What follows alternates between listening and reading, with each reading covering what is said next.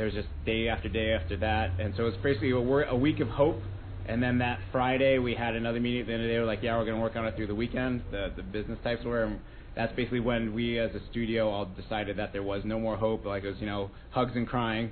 And then we still came in on Monday. We were asked to come in on the next Monday. And they said, we still don't have checks for you.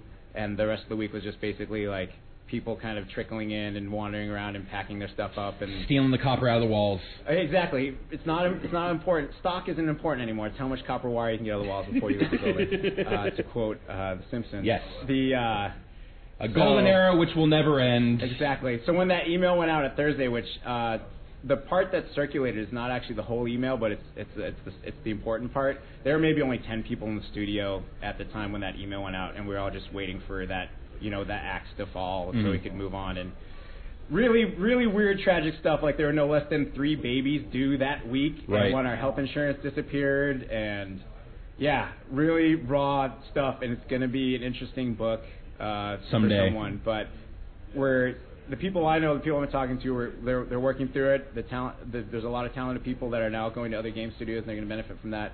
I mean, I know like CCP, Harmonix, Irrational are all picking people up. I think Turbine. Yeah, Turbine was there. I know BioWare is out there trying to hunt some folks. Riot was there. Right. Epic. Yeah. Epic basically said, "Oh, we'll just take all of Baltimore." Yeah. Wouldn't mind if they'd asked to do that like a couple weeks earlier, so maybe we could have got some money out of that. But it's really awesome that the big, huge team will get to stay together. That's a very talented, fun, tight-knit group that's been through a lot. Yeah, obviously. And they shipped a great game in Reckoning, so they're going to make something cool. I'm guessing that Epic won't say, hey, that really awesome open-world RPG engine you just worked on for 5 years, you get to keep using that. They're not going to say that. They'll be working in Unreal, which is kind of tragic, because that's some really cool, interesting, fun code that they made. But we're getting through it, and as a result of that, I'll transition into we created Summer Camp Studios. And that's a small group of guys from 38. It's myself, our general manager, Gavin Wishaw, our CTO, John Laff, our lead server engineer, Brian Gibson-Wing, who was also lead server engineer on a little game called World of Warcraft, our lead client engineer, Ian Polipsky, our 2 main gameplay guys, or 2 of our main gameplay guys, Dave Cham and Mike Hamburger, an amazing artist, Travis Doggett, and myself. And so we have some real raw firepower, and we kind of joined as a way of saying, we don't want to go anywhere where we like working with each other. Let's make something, and that's the phase that we're in right now. Of like, let's not sit around. Yeah. Let's get something going here. We want to keep working. Like, I want to produce a business card. Give me something to do. let me make something. Well, you've got a little announcement for a little bit later here. Yeah, I'll talk about that later. But we're going to tease that for now. I like that. We'll save that if you want to hear more exclusive information about Your business Summer card? Camp Studios. Here on Summer Camp Studios. My phone number, but yeah. Rich will make you a business card. We can't do that. That's right. Rich is starting a business card business. As long as you want to say Summer Camp Studios on it. I'm shooting for Vistaprint. We're at Vistapoint. Who are at Vistaprint? And the awesome thing is everyone always remembers their first studio closure. Like that's going to stick with you forever. After your second and third one closes on you. Dave, what was your first studio closure? Just a blur. Outright closure was Kodiak. Okay. It was exactly like this one. Yeah. You go to work one day, every project canceled. Your boss had won 3 World Series. Yeah, not quite. In MLB. Actually, yeah, it's a little different. So we were a little smaller. Boss still had millions and millions and millions in the bank. Owed everyone in the company 2 weeks payroll, just closed the company overnight.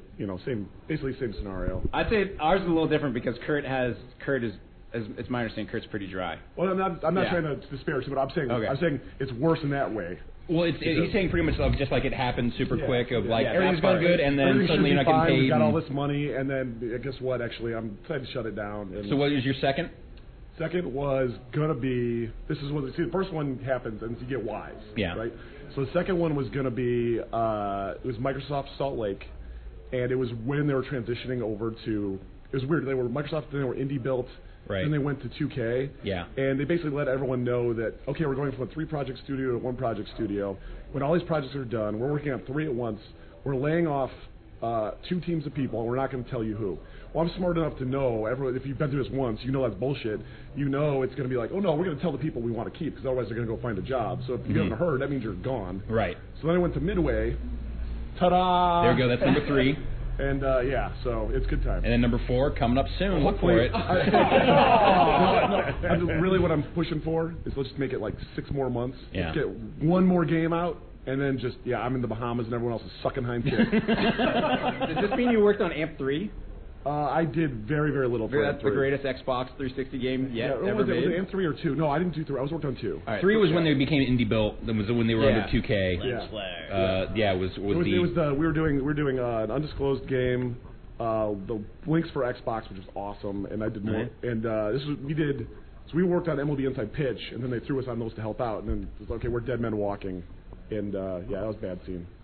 But. Well, I want to talk now to Jeff Keighley, since I think we have him for a fairly limited time before he has to go off and do more important E3 judging business. Right? Call of Duty judging, yes. Some Call of Duty stuff that's going on there. So I actually had the pleasure of watching the Spike TV presentation you guys did for the Microsoft press conference, for part of the EA press conference, and then for the Nintendo press conference. And for one thing, I celebrate and am impressed by your raw energy first thing in the morning like that. That's good stuff. I don't care how fake it is, one way or the other. It's genuine excitement for E3. It's convincing stuff. I know it's got to be so crazy because you also are very hands-on with booking a lot of the guests and getting a lot of the people in there. I mean, having Peter Molyneux in there as one of your commentators, one of your analysts. Cool, right? That's very cool. Like having him. Talk to someone else about Fable, The Journey was perhaps one of the most surreal things of, all right, ask this other dude from Lionhead, what's up with this game? I totally, you don't know. Well, the funny thing was I didn't know how, Peter's a friend of mine, known him for a long time, and, he left Lionhead, and I was like, this is a unique opportunity for a big game developer who's going to potentially be at E3 doing nothing. And he goes, normally, all the big guys have games at E3, and they're stuck in a room. So I emailed him, are you coming to E3? He's like, I'm not even going to E3. And I'm like, well, hey, I have an idea for you. What if you came on, and we're a commentator talking about all the press conferences? He's like, he emailed me back 5 minutes later. He's like, I love it. I'm there. So what did you think? He threw himself in, and he's like, let's do it. What did you think of the... So I want to say one of the most interesting things of watching your broadcasts during the press conference time is, there's a couple-hour gaps in between most of the press conferences on Monday. You've got, Microsoft, and you've got a bit of a gap before EA, and then another before Ubisoft. Yeah. And, at Microsoft, they show, just quick trailers for Gears and for Forza. Yep. And I remember being baffled by that, of why, these are big first-party games, why aren't we getting proper gameplay demos? Yeah. And then you have Dan Greenawalt actually showing off and laying it out on Forza Horizon. So, what's up? Why did that kind of roll out that way? I don't really know. It's they have 90 minutes and they sort of stick to it. And I think, there are lots of cooks in the kitchen for these press conferences, right? And I think, sometimes, exactly, Forza Horizon, they had announced it, they hadn't really said much, and then you see a trailer that doesn't say a lot. There was interest, because this isn't the next Forza, it doesn't seem like. No, you're right. It's a different team. It's more arcadey. I mean, you're right. You get some of the first details when Dan comes on our stage and talks about it. Yeah. I don't really know what goes into it. And we usually say to the companies what we don't want to do, because we are the press conferences, have people come by and do the same demo. Nothing annoys me more than it's the Halo demo was great. Yeah. But all these live stage shows, and it's they're going to come back and show the same demo again. Yeah, if you don't have anything else, it's the same thing. I mean, you might be able to interview them and get some interesting information. But even Halo, when they showed that demo in the press conference, they're these new aliens, but the fact that they're named the Prometheans, it's they didn't say that. You had to ask them in an interview or find that out. So you really have to have more context around these press conferences, and that's why it's great to have people come by. Even when Alex came by and did Racketeer, it's that game had been seen before and announced. It's it was a fun little segment of the press conference, but what was it, 2 minutes or something? And we got to go a little bit more in depth and see the game. So it's what there's some people though that I guess just want to see the TV commercial for Forza Horizon, which is sort of what you see in the press conference. Sure. And there's more core audience that wants to see the demo, wants to hear from Dan about what it really is. And for Microsoft specifically, speaking to that press conference, the thing that was kind of frustrating to me is they those things go by in an instant, and we spend a ton of time talking about the Kinect voice stuff in the international space. It's this is pretty much the same functionality we saw last year. It didn't seem like it was really advancing it. It wasn't like, man, we have taken this Kinect voice stuff to a whole other level. Check out what we can do now. It's like, well, we can do it in other languages now, which, that's important to the international audience. But at the same time, that's an odd thing because I realize that they're showing this on television, and I think that has a pretty significant impact on the way these companies want to present what they've got coming up. Yeah, I think what's happening is there's this balance that's happening now, and there's the core audience that wants to see game demos. I mean, the guys watching this would love to see 50 minutes of Halo 4 in the press conference, and then a couple other games, and that's what they want to see. But then you have these companies saying, hey, we're an entertainment company. We want to talk about all the smart glass and all these innovations. When you actually look at like the mainstream press coverage of E3, smart glass is what they're talking about. Yeah, they're not talking about Halo. What did you think of the smart glass stuff? I think it's interesting. I mean, I heard about it a few months ago. Kind of under NDA, developers were starting to kind of work with it. I went through a demo today. Mark Whitten took me through it. It's cool tech. I mean, I think the question, and we talked about this on our show with Molyneux, is how are you going to use that as you play a game? Right. And it's like, am I going to have my controller, and then I'm going to be interacting with my Kinect for voice, and then I'm going to have my tablet balanced on my knee or something, trying to select weapons, and like I don't understand how it's all sort of going to work together. When we had Pachter on, he felt like this is going to be entertainment application. This is not going to be game application. The Game of Thrones thing was the made a ton of sense. Like, I've never read the books. I watched that show. I have no idea where anything is taking place. Like, there's not a lot of context because the show is moving so fast. So that actually made kind of sense. Like, if you're watching an episode, oh, okay, here's where this place is in relation to that. But in terms of an actual video games, like, maybe if there are applications that are asynchronous that, like, you can manipulate it, like, on the bus. That's what I think the opportunity is, right? It's like you can do something for a game on the road, like, build up your, mana in a game or build up your health by playing some other game that then links in. So, when you're on the road on an airplane, you can play on your iPad, and then that will affect, your ability to play the game when you get back to the Xbox. And having that link makes sense. Or even, you think about, like, strategy guides. I'm sure now, you'll be playing a game, and the Prima guide or whatever, the GameSpot or IGN guide. I guess, but like I already have my iPad out, and I go to GameFAQs or I just Google it. Like that functionality is kind of inherent. Track to where you are in the game, right? So it's on level 3, and it'll be like But I agree with you. That's the challenge. I think that's a minor novelty ultimately. Well, the thing I think happens a lot with entertainment right now is I don't know about you guys, but when I'm often watching something on TV, it's like I'm probably on my iPad on the web looking at other stuff and kind of multitasking. Sure. And if I'm, Game of Thrones is like, do I really want to see a map for an hour? Right. As you're going through it, it's like, no, but you're not actually going to be staring at it. Or doing other things. So it's like it's a little gimmicky when it's like, oh, it's the Game of Thrones map. It's like, here's where they are right now. Yeah. So, I mean, it'll be up to companies to figure out how they're going to use it and do innovative things. And I think there absolutely are some cool interactive ideas. But yeah, I mean, I think smart glasses was one of the cooler things talked about here at E3. Just because, it's really up to the developers to do stuff with it. And I will say I was kind of disappointed in the demos that they had. And I mean, the Game of Thrones thing was interesting, but it felt very primitive. And I know, a lot of game developers have had those APIs and that technology for a few months. They talked about the Madden playbook. It wasn't like EA was showing that running. No, they definitely made sure to put in the corner. Yeah, this isn't. Yeah, it was all it's a prototype, so it's stuff. So I mean, it's a more restrained version of when they first revealed Kinect stuff. Of like, here's the stuff we're thinking about for this. Wouldn't this be cool if it did this? And it seems like they're being maybe a little bit more realistic about it. I think it's one of those things where, like Kinect, Microsoft is willing to shoulder the load and make the investment to make lots of cool apps in lots of cool ways and lots of diverse ways. Shows, movies, games, whatever it is, right? And to make it so people come to expect it, so then it makes sense for developers to do it on their own. Then it could be cool, but you got to get to that point first, and that's gonna take a long time. You think Nintendo's sweating this at all? It's sort of this second screen idea that I think Nintendo's got other problems to sort of deal with coming out of E3 versus the smart glass. Well, especially all of a sudden foiled their plans to dominate the holiday sale. I feel like especially after tonight with the 3DS thing that happened, I was sort of holding out hope of.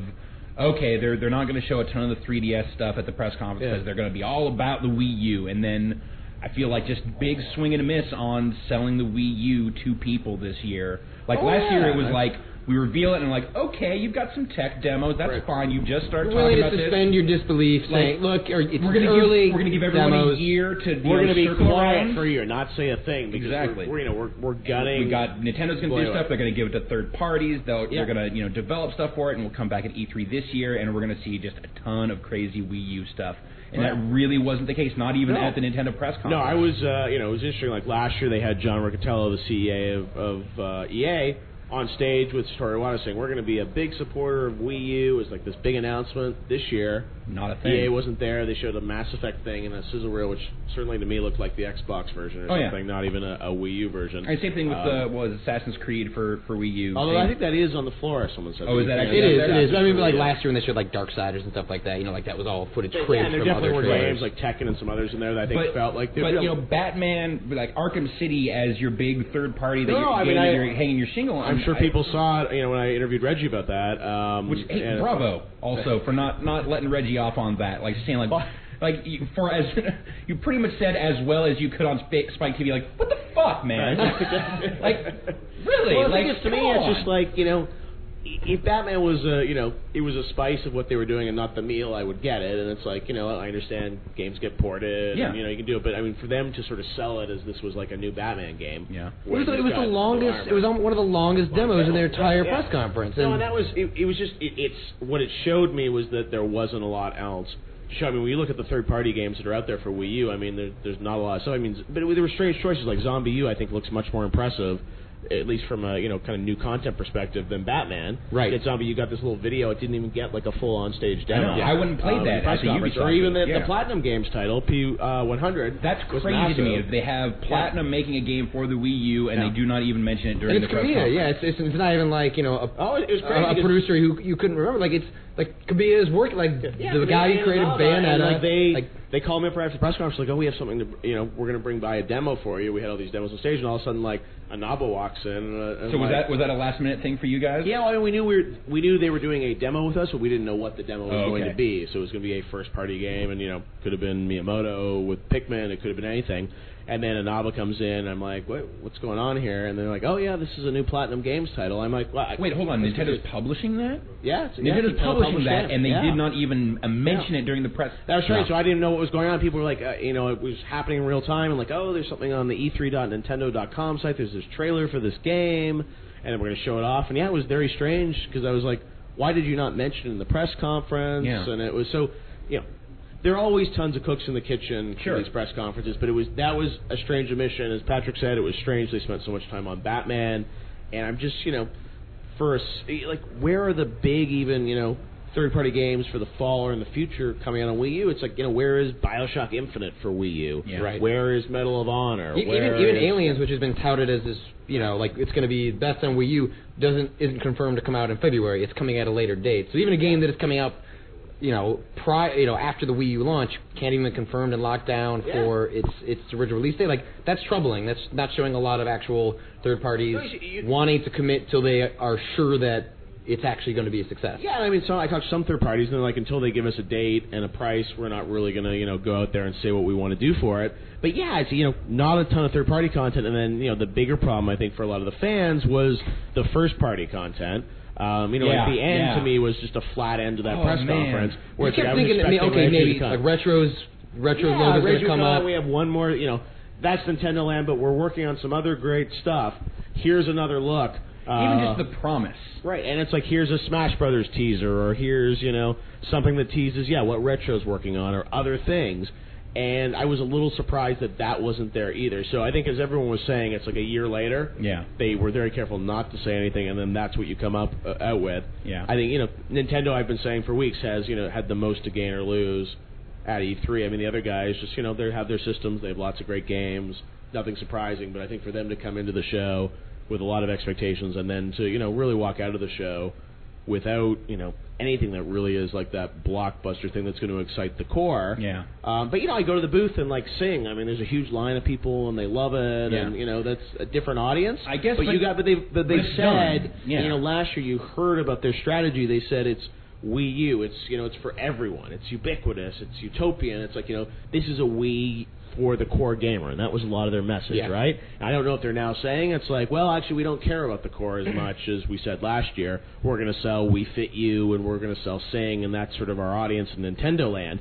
But if they're really going after the core gamer in a meaningful way, you can't expect those core gamers to rebuy Batman Arkham City for $60, right? Because Batman has a new suit of armor, and you can, move the controller to move the Batarang. And I liked Arkham City, but nothing about that made me think I need to play Arkham City again with this experience. And anyone that wanted Arkham City bought it for Xbox or PlayStation 3 last year. Like, there's not this mythical gamer who doesn't have an Xbox 360 or PS3 that wants who's that. been waiting. And, there's probably, a couple, 10 or 20,000 people who maybe had a Wii and might experience the game. I'm sure it will sell okay, but that can't be what you're leading your platform with.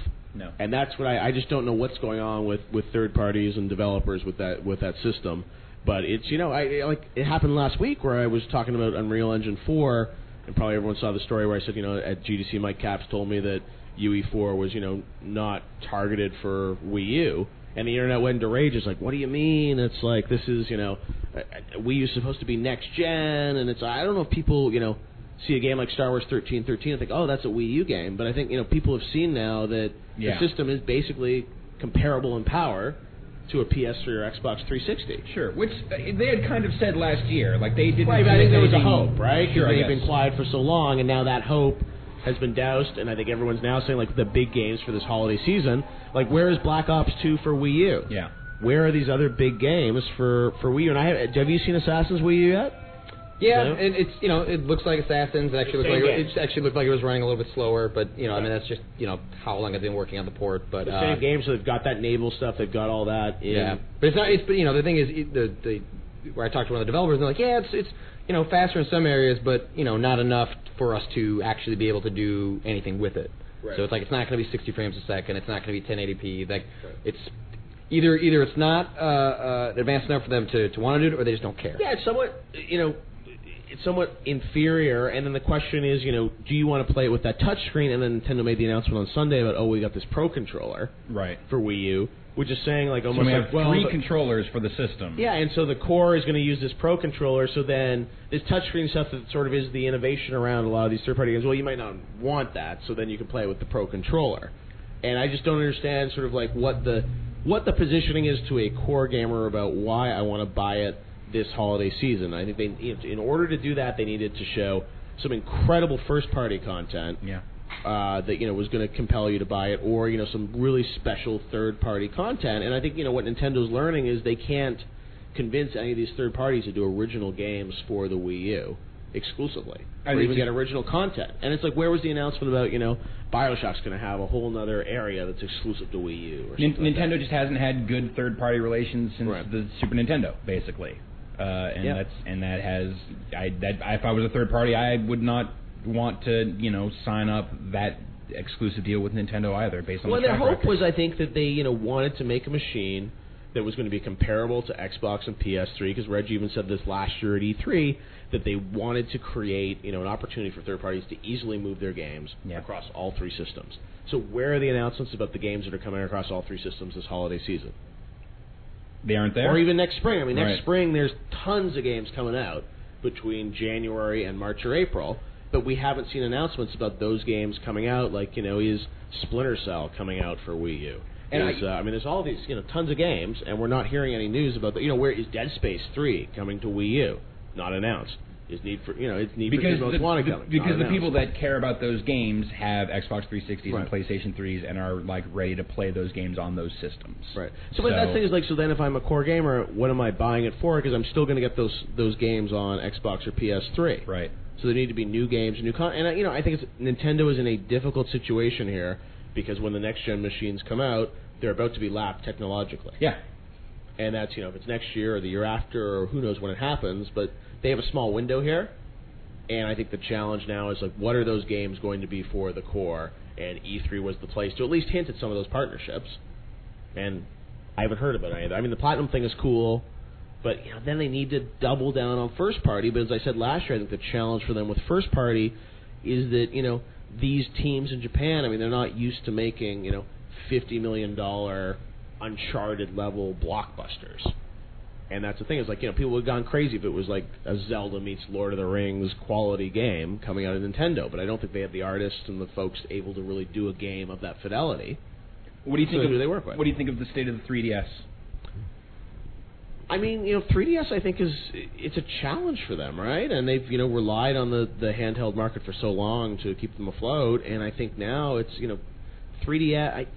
It's tough for me. And there's the Castlevania game for 3DS I think is really cool, and there's some interesting games coming out. But I was thrilled about the Paper Mario and the Luigi's Mansion stuff that they showed. I wish they had showed more, and I was kind of hanging my hopes on, okay, they're going to do this other 3DS presentation later on in the week, and that's going to be where more big announcements. We're going to see some more dazzling stuff, because, at that point I had learned that, okay, everyone is not showing necessarily their biggest, best stuff right out of the gate during their press conferences. There's a lot of stuff that's getting, kind of put into other presentations. So I was kind of hoping for that, and it seems like it was just another big swing and a miss. Yeah, I mean, I think, Nintendo is challenging. I thought it was interesting that Satoru Iwata, the president, wasn't even on stage during the press conference. Yeah. And that was sort of, I don't know what's going on there. I'm sure, they're grappling with a lot of issues across the entire company. But, when you're going to ask people to spend hundreds of dollars on a Wii U this holiday season, you need to have stuff that's really going to compel them. And I don't know about you guys. I mean, after this year, are you guys going to be buying Wii U's? Rich Gallup? I would like to play Rayman Legends. That looks cool. But I would also like to play that on literally any system that I already own. Yep. I enjoyed Rayman Origins, so I know kind of how that the style of the game that they are making there. I would like to play Rayman Legends on one of these systems I already own, and an app on my iPad or iPhone, doing the exact same thing that the Wii U controller seems to be doing. What about you guys? For me, I'm a big fan of Pikmin, so I think I'll probably pick it up just for that. But no.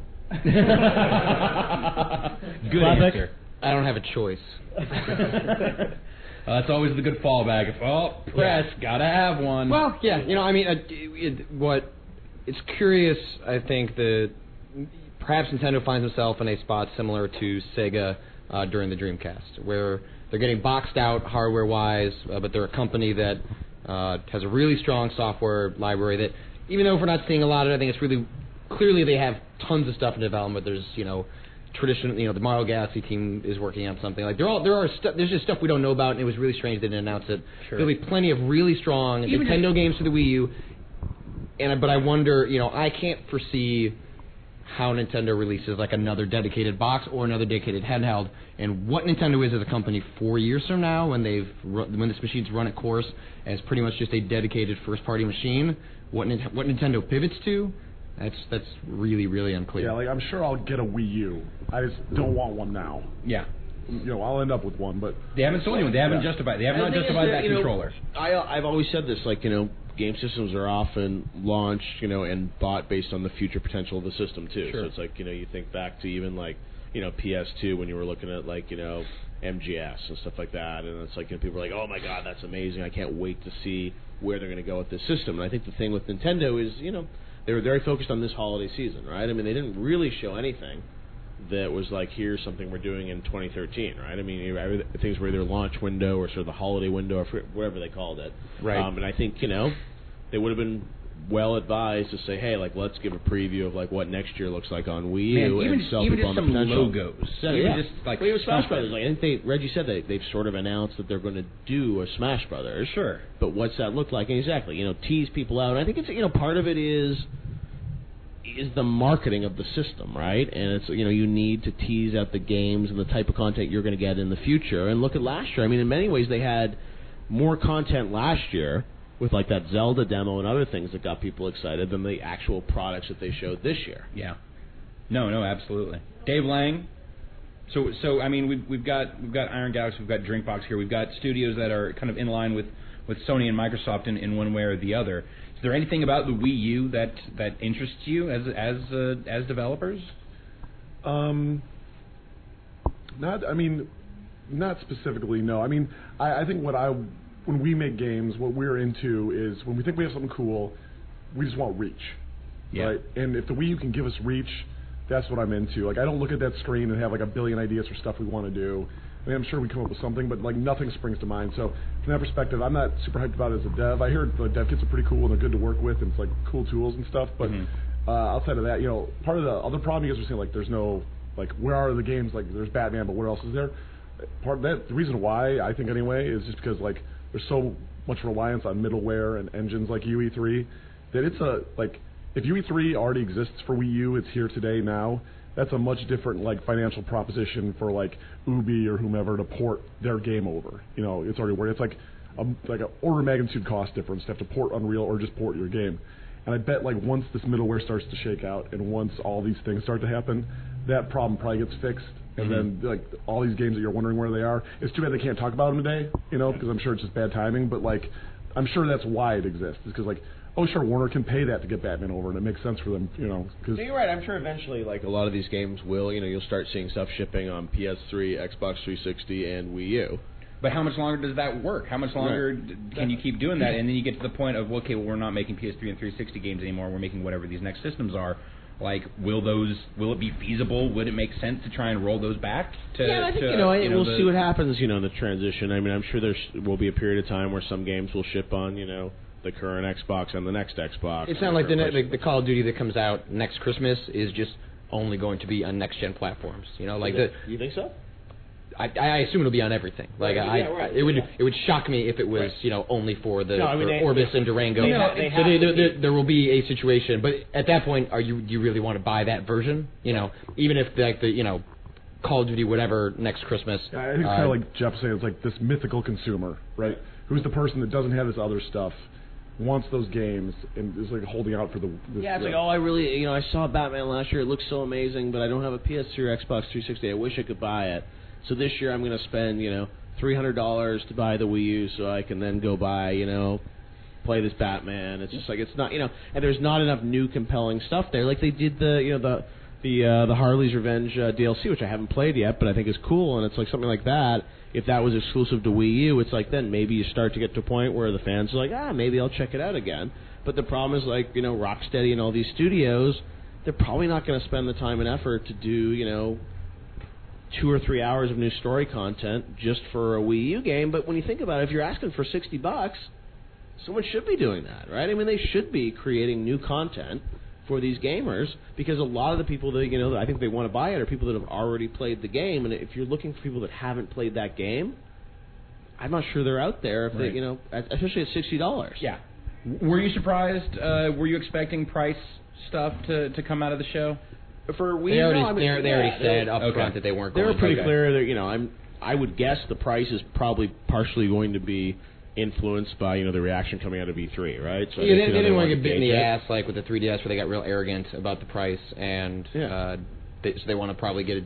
It'll probably end up being lower than they might have wanted to. Like coming out of E3, I'm sure they're thinking about price and date.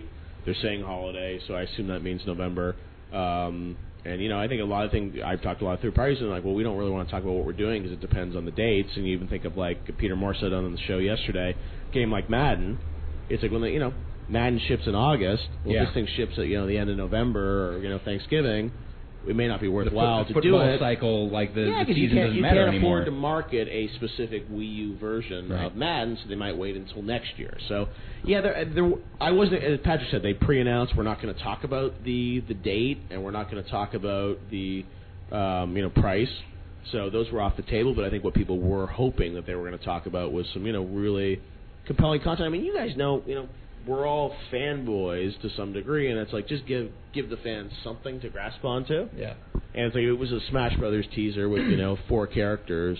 All the it's you don't need to give us a lot, right? And that's the thing is I think it's not like people were looking for 15 game announcements. But it's like in some ways Pikmin had been sort of pre-announced that it was going to be there. A new Mario game was pre-announced that it would be there. So when you look at the conference in terms of surprises, there has to be something to rally around. And get people excited, especially when you want people to pay hundreds of dollars to buy a new system. You need to make them believers in where this is going to go. So do we know that it's hundreds of dollars? Is that confirmed or?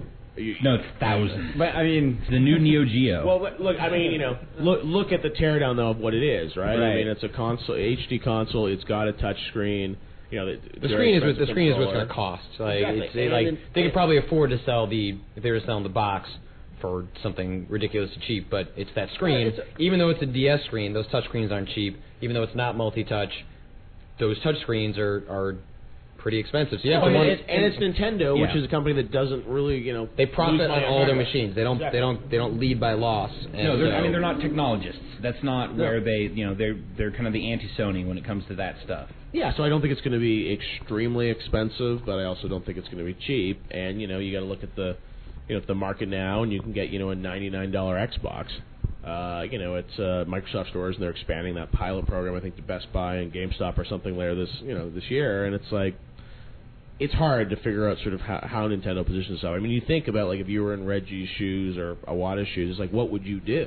Yeah. And that's the tough thing is I think about that. Like, after the press conference, you say, wow, it's like, that wasn't what I think everyone was hoping it to be. But I mean, what do they do? Right? I mean, it's not like there's a clear path. It's like, they could have, we're talking about easy fixes. They could have done a teaser for this game, or they could have got people excited about that game. I think structurally they're in a tough spot as a company. Right. And I think they're probably looking at that crossroads, maybe not knowing what to pivot to, but this was an idea they had, an idea they could follow through on, but in some sense it doesn't feel like their whole heart's into it. And strategically, those guys, I remember writing a story. And Reggie just seems pissed right now also. I don't know what's up with like contentious back and forth in all press conferences this year either. Between Ubisoft and Nintendo. I don't know if that was meant to be playful or no, what. I talked to Yves Guillemot about that today. I think it's just it's tough when you're on stage. Like, it's just the patter of like something very scripted and it's supposed to be very natural, but it's like, hello Ryan, it's great to see you tonight. How are you? It's great, Jeff. Ryan, why are you so pissed? Exactly. And that's why I think they had a couple third parties on stage and that was fine. But I really I wonder where they go. Sort of strategically with the company. Enough Nintendo talk. What have you seen during the show that you really like? What has caught Jeff Keighley's eye? Yeah, I mean, I think I'm just going around the floor today since we stopped being live as of last night. Sure. So whatever. You also got to have nice little personal demos of a bunch of. They come to me. Yeah, exactly. You get to sit in a nice air conditioned studio and they parade in front of you and. Please. It's. I think I was impressed by the ambition of Assassins, sort of what they brought to the table. Scope. I think they talked about multiplayer or something too. I haven't read about that yet, but I think they were showing some very simple multiplayer stuff there. I'm not sure if that's. Yeah, I'm not a big Assassins multiplayer guy, but I feel like the naval stuff was really cool. The Boston demo, the Frontier demo. It seems like there's a lot going on in that game, and they haven't even talked about modern day or Desmond or how it's all going to link together. So I was impressed by the scope of what those guys did. So Assassins definitely is tracking. Last of Us, I was excited. I saw an extended demo of that today. Got to check that out. Very excited about what Naughty Dog is doing with that title, especially End of Cycle. Beyond that, I checked out Beyond from David Cage, which is interesting. Beyond second Two Souls. Two Souls. Like Is that right? Yeah. Which I think is interesting. Two Souls confirmed. Alex Navarro. Two Souls. Yes. Play either soul. So I think that's interesting. There's some interesting stuff out there, but there's like Star Wars 1313, which we did on our show, which I think technically is phenomenal. Yeah. I'm waiting to sort of see where they push the gameplay with it. Certainly. But is really beautiful stuff.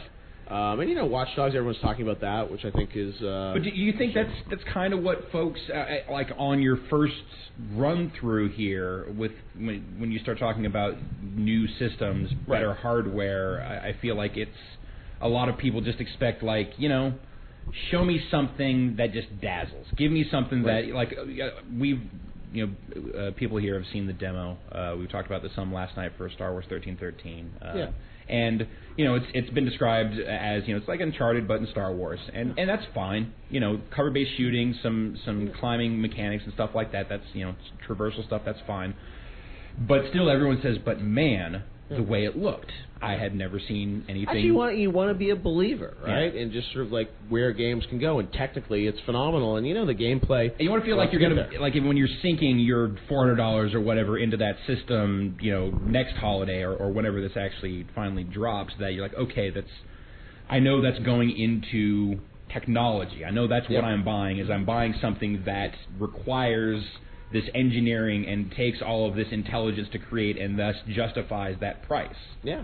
And it seems like both Watch Dogs gives that sense, and I think Star Wars 1313 really gives that sense. And both, it's kind of unfair to compare those to other games that are coming out this year, right? And that's the game people play, where it's like, of course, they're high-end PC games, and they even if they ship they end up being Xbox and PS3 games. I mean, Yves Guillemot said Watch Dogs will come out for Xbox and PS3. I feel like I'm seeing a lot of games that are coming out for 360 and PS3 this holiday that publishers are still choosing to show a super high-end PC version of, just to give you the crispest, sharpest version. And that's, that's always that tipping point in a console generation, look at, right? Medal of Honor. I'm sure it'd be the same situation as Battlefield, where it's like they're showing this beautiful 60 frames per second footage, and that's a PC version. I mean, the console version will be at 30, so it won't be at that resolution. Right, exactly. But it's like it won't have that sharpness of the textures. Right, but you're not going to see the console version. Here at E3, I don't think it is, at least, or maybe it is. But what are they showing Medal of Honor on? Do you know? I didn't get a chance to see it. But so it's stuff like that. But yeah, it's an interesting time. But I think you're right. I mean, Watch Dogs, it was sort of similar to like when Assassin's Creed was first introduced by Ubisoft. They just kind of captured your imagination about, where a game, where games can go. Sure. And the end of Watch Dogs was like, you pull out and realize it's, online players. It's like, is that even worked out, or it's just a cool idea? Right. They capture your imagination. And that's enough. It's the implication, of like, okay, they're not saying explicitly, this is what this is going to be, this is how it's going to work. It's like, we have some crazy ideas as far as some sort of connectivity, some sort of online something. Yeah. And, and that's enough to just get us jazzed apparently about where it's going to go. Apparently that's where we're at. We're so goddamn hungry. You say, it might be on the internet. Fuck, yeah. Let's do it. Ubisoft, you magnificent French bastards. Yeah, and that was, it was a surprise, right? And that's part of the thing is there weren't a lot of surprises this week. It's like, lots of good stuff. A lot of big games coming out. I mean, it's going to be very busy this fall, next spring. It's like, I feel like next spring, every week, there's something massive coming. I feel like there's more games coming out in February next year than we have, slated for holiday this year. Oh, yeah, no, I mean, next year's, God of War just got announced. Yeah. I'm sure, Isn't really February just code for we're not going to be ready for this holiday, so we'll see you maybe in February or perhaps June. February and March dates are a convenient way to move past the quarter. Exactly. Aren't February and March, aren't those still technically in Sony's holiday window, based on the way that they do their windows? Yeah, I guess. Like Vita launch window, wasn't that like 4 months? Yeah. Well, like so a lot of people do, fiscal year on the business side, so it's like by March 31st, it's considered, their fiscal year. So yeah, there's, Tomb Raider, it's like BioShock 1 week, Tomb Raider and South Park the next week. I mean, it's just a lot of stuff hitting next year. So we'll see. But I thought that those are some of the standouts for me.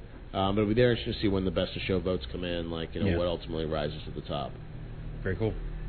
I want to shift the focus over here a little bit to the Drinkbox guys who've been. Ryan, do you want me to volunteer to step out, by the way, since you have so many other people here? Yeah, we'll have you back here in a little bit later for you want your summer camp. We're just tapping up. Let's get Jake Casdell from 17-Bit, who's in the wings here. Excellent. Happy to do Patrick so. Klepek's going to tag out. Let's get John Riccardi to join him here. So is it awkward if I stand like this on these cameras? Well, it's more awkward, I think, if you keep standing up and down. Excellent.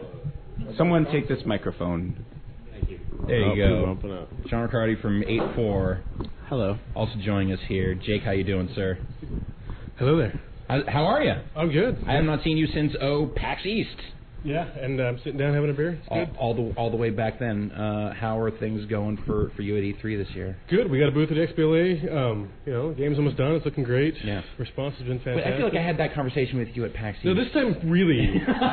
Really almost done. You were really like code locked that weekend. Yeah, well, game development. Things change. Yeah, it's not up to me. I'd rather be done, but we're almost there. Yeah, and John Riccardi, now I guess official partner for like Giant cousins Bomb. or brothers or something. Yeah. We post your podcasts, which it's nice to have another excellent podcast on the site. So, thank you very much. Happy to happy to have Patrick facilitate that.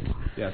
But Graham and Chris, I guess I wanted to check in with you guys on the Wii U stuff. I didn't get a chance to ask you guys if you felt like there was anything about that. You guys, in general, or at least thus far, have made games that have been I don't want to say traditional, but they definitely kind of harken back to perhaps simpler times of a lot more 2D focus on the interface and the style of games that are there. Is there anything about the Wii U that tickles you, that makes you think, man, I'd like to try this on that, or is it just sort of, it just seems like overhead? I mean, I think that it's kind of already touched, like it's great that it's HD, but the thing as a dev that you're concerned with, frankly, the most is how can I reach the most people possible in order to try and have some chance of breaking even or actually making money in my project. Right. And I'm not thinking hardware first. I'm thinking cool game idea first, right. And then what hardware will it work on, especially as a small company. But I think the big companies are like that too. That's why I think you don't see, you don't see people taking huge risks on the Wii, because they've got to make this very specific game for very specific hardware that's not nearly as powerful as the 360 or the PS3, and it's a huge risk.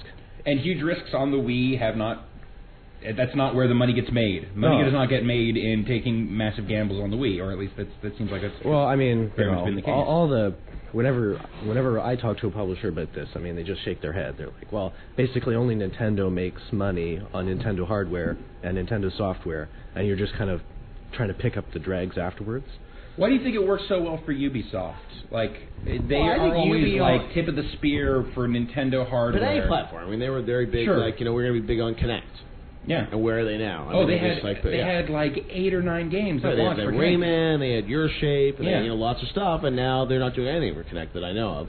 Or maybe Just Dance works with it or something. But yeah, I think they just like to say, we're number one on a new platform. Yeah, right? I think they figured out that to get there early on, basically, be there right out the gate, you can make a lot of money off kind of subpar products like Red Steel. I mean, to be honest, you can put stuff out, and if you're there at launch, people are going to buy it because they want anything they can get their hands on. Right, you're right. I mean, even for Wii U, it's like, Zombie U looks cool, but it's like there are not a lot of games.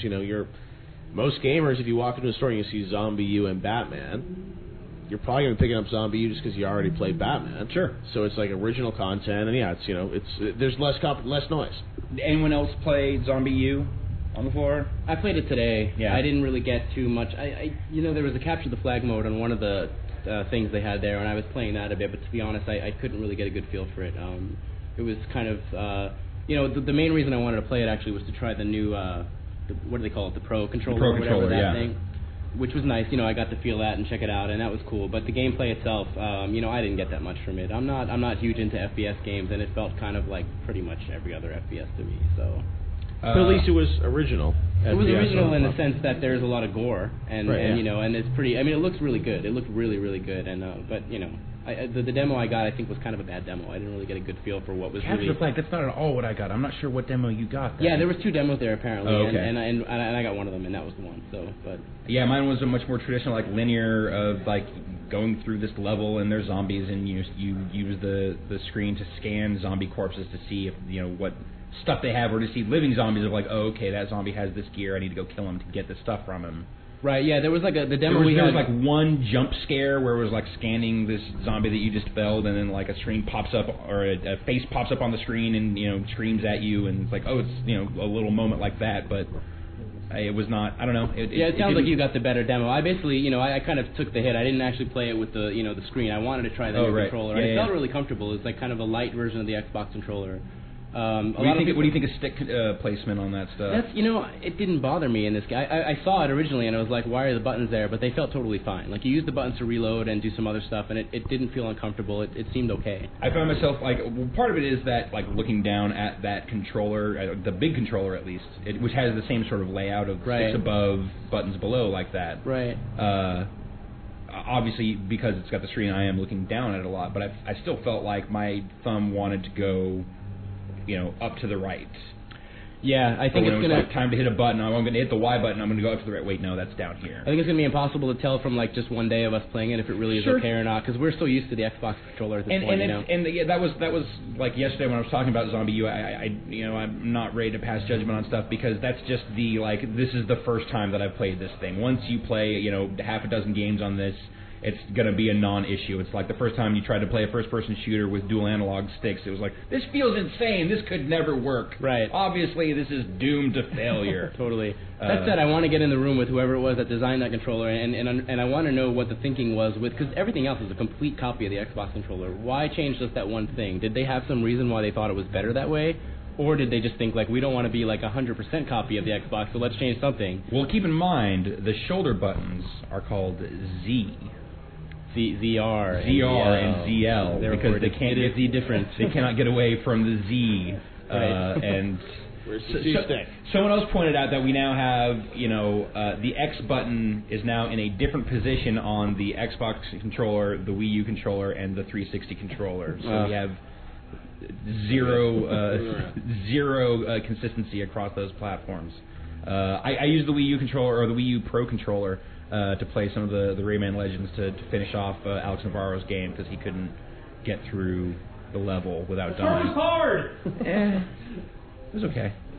It took me like 2 tries. But I thought that for that application it felt fine because I'm not using that other controller. But at the same time, I could play Rayman Legends on a sideways Wii remote. Like that game doesn't really require much more from you than your jump button and your attack button, and that'll just about do it. So it's I don't know.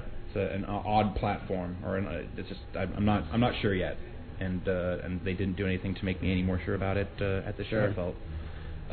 So, Drinkbox guys, Graham, Chris, how's it going? We're on the spot now. You are. I'm now putting the Eye of Sauron on you guys. How's it? Are you ready? Headlights. Are you ready for it? No, I'm not. So how has the show been for you guys, having kind of been thrust a little more into the spotlight with Guacamelee? That's been good. Yeah. I mean, we've been getting a lot of good feedback from people seeing the game. We signed with Sony so recently that there wasn't a chance to be on the floor. We're up in like the Special Magic press area where, burly men require bandages on your arm in order to get through. Ah, yes. So it would have been great to be on the floor and like just see how people are kind of people walking up and just playing it. Yeah. But yeah, no, I mean it's been very positive. I mean I've come to E3. This is my 3rd time visiting E3. It's always insane. Yeah. Accurate. Accurate. Did you guys do that trailer, or did you guys outsource that? That was us. We did that. Cool. Did you guys do yours? Your own? Yeah. Okay. Sorry. Dev talk. So I was curious, looking at the game, looking at Guacamelee, having seen it at PAX East, I didn't get to ask you guys this then, but like, what was sort of the process of deciding, we're going to make this Mexican wrestler themed Metroidvania game with this extreme, severe art style to it, which is severe. It is angular in exactly the opposite way that the Blob games were very soft and round. It seems like it's almost like it's still very colorful, very cartoony, but it almost in some ways feels like a pushback against that. I think maybe to some degree it is a pushback. Like when you work on something for a long time, whatever it is. After you do it for a while, you're just so sick of it. Like I know at a company, the company was founded by a few people who all worked at a studio in Toronto that made some car racing games.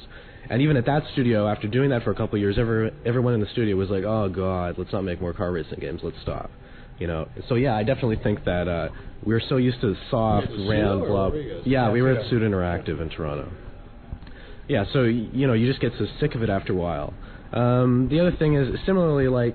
With the Blob games, they're very cute and friendly, and I think the whole team was ready for that at the time, having worked on sort of more aggressive AAA games where everything looks like it has dirt on it. Right. I think we were, ready to have no dirt. Let's not have dirt. But then we worked on this game for a couple of years, and it's like, okay, enough with the cute little stuff. Let's get some dirt back on this stuff. Right.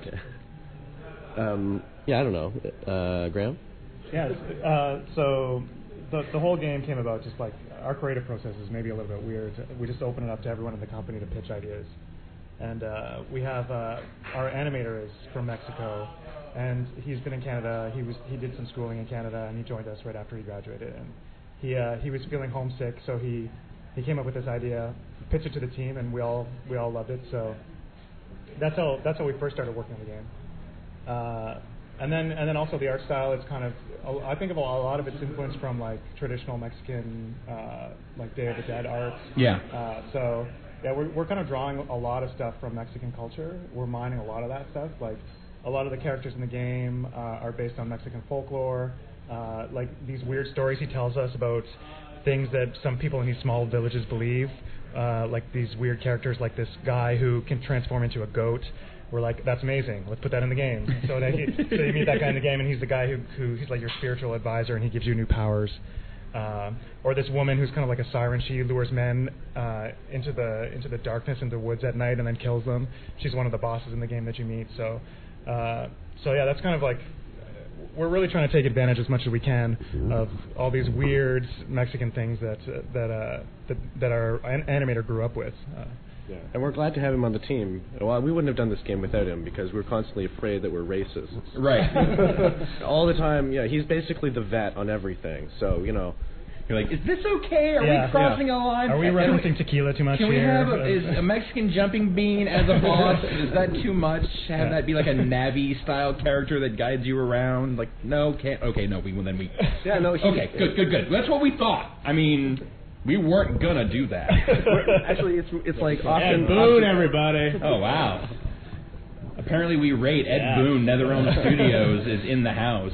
Ed, we'll get you in here in a second if you want to go and hang out in the back for a little bit. I can tap out here with those other things. Oh, all right, Jeff Keighley. Thanks, guys. We were going to say we'll do it again soon. Absolutely, sir. Thank you so much for coming out. It was an absolute pleasure. Always give my mic over to Ed Boon, right here. Yeah, exactly.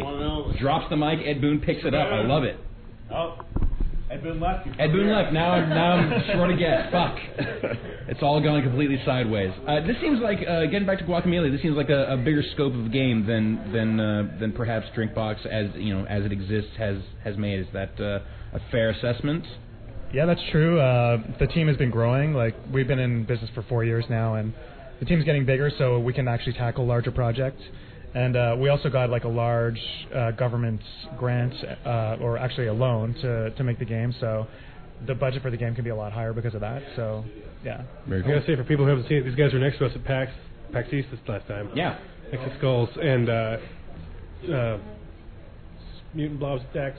Space Tales, longest name in the universe. Kind of like my favorite Vita game. It's one of my best games of the year last year. And again, I really love the PS3 game, but I will be honest. No, the Vita one I think is like considerably better. Like, I really love that game, and I'm with you on the like I can never get the name just right. I know about a Tales Blob. from Space, Mutant Blob. It was a mistake.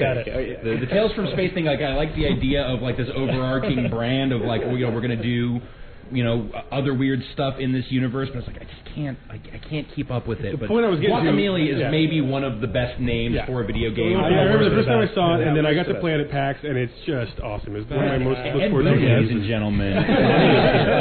So tell us about the creation of Mortal Kombat. How did that come about? What were you guys thinking? I was in the shower, and no, that's gonna go a bad place. Yeah, no, let's I don't want to stop that now. Speaking of bad place, I didn't realize you guys were filming when I was hanging out over here. If I wasn't picking my nose or something, I tried the to get camera's blending in, it's kind of dark. I think it was probably just crotch. Jake, take your nuts out right now. Please, for God's sake, don't do that. Put your pants on. That could have been a lot worse. So. Yes, but I will say Guacamelee, one of the best names for a game in recent memory for me. And that was made up by the Mexican guy on our team. Fantastic. Yeah, which doesn't make any sense. Which totally is not racist. Yeah, that's completely. Totally fine now. If I do that, I'm a racist. You? Oh, yeah. Well, you're from Chicago. You're a racist. Well, a very particular kind of racist. It's not a if-then statement for if something happens, then I'm a racist. It's sorry. Yeah, I suppose that's true, but let's not detract from the fact that they have an authentic Mexican person naming their game. Hold on. We gotta qualify that. If you're in Toronto and you're Mexican, you can't be that authentic. So you can't be that Mexican if you're... There's no such thing as authentic Mexican in Toronto. I'm just gonna call.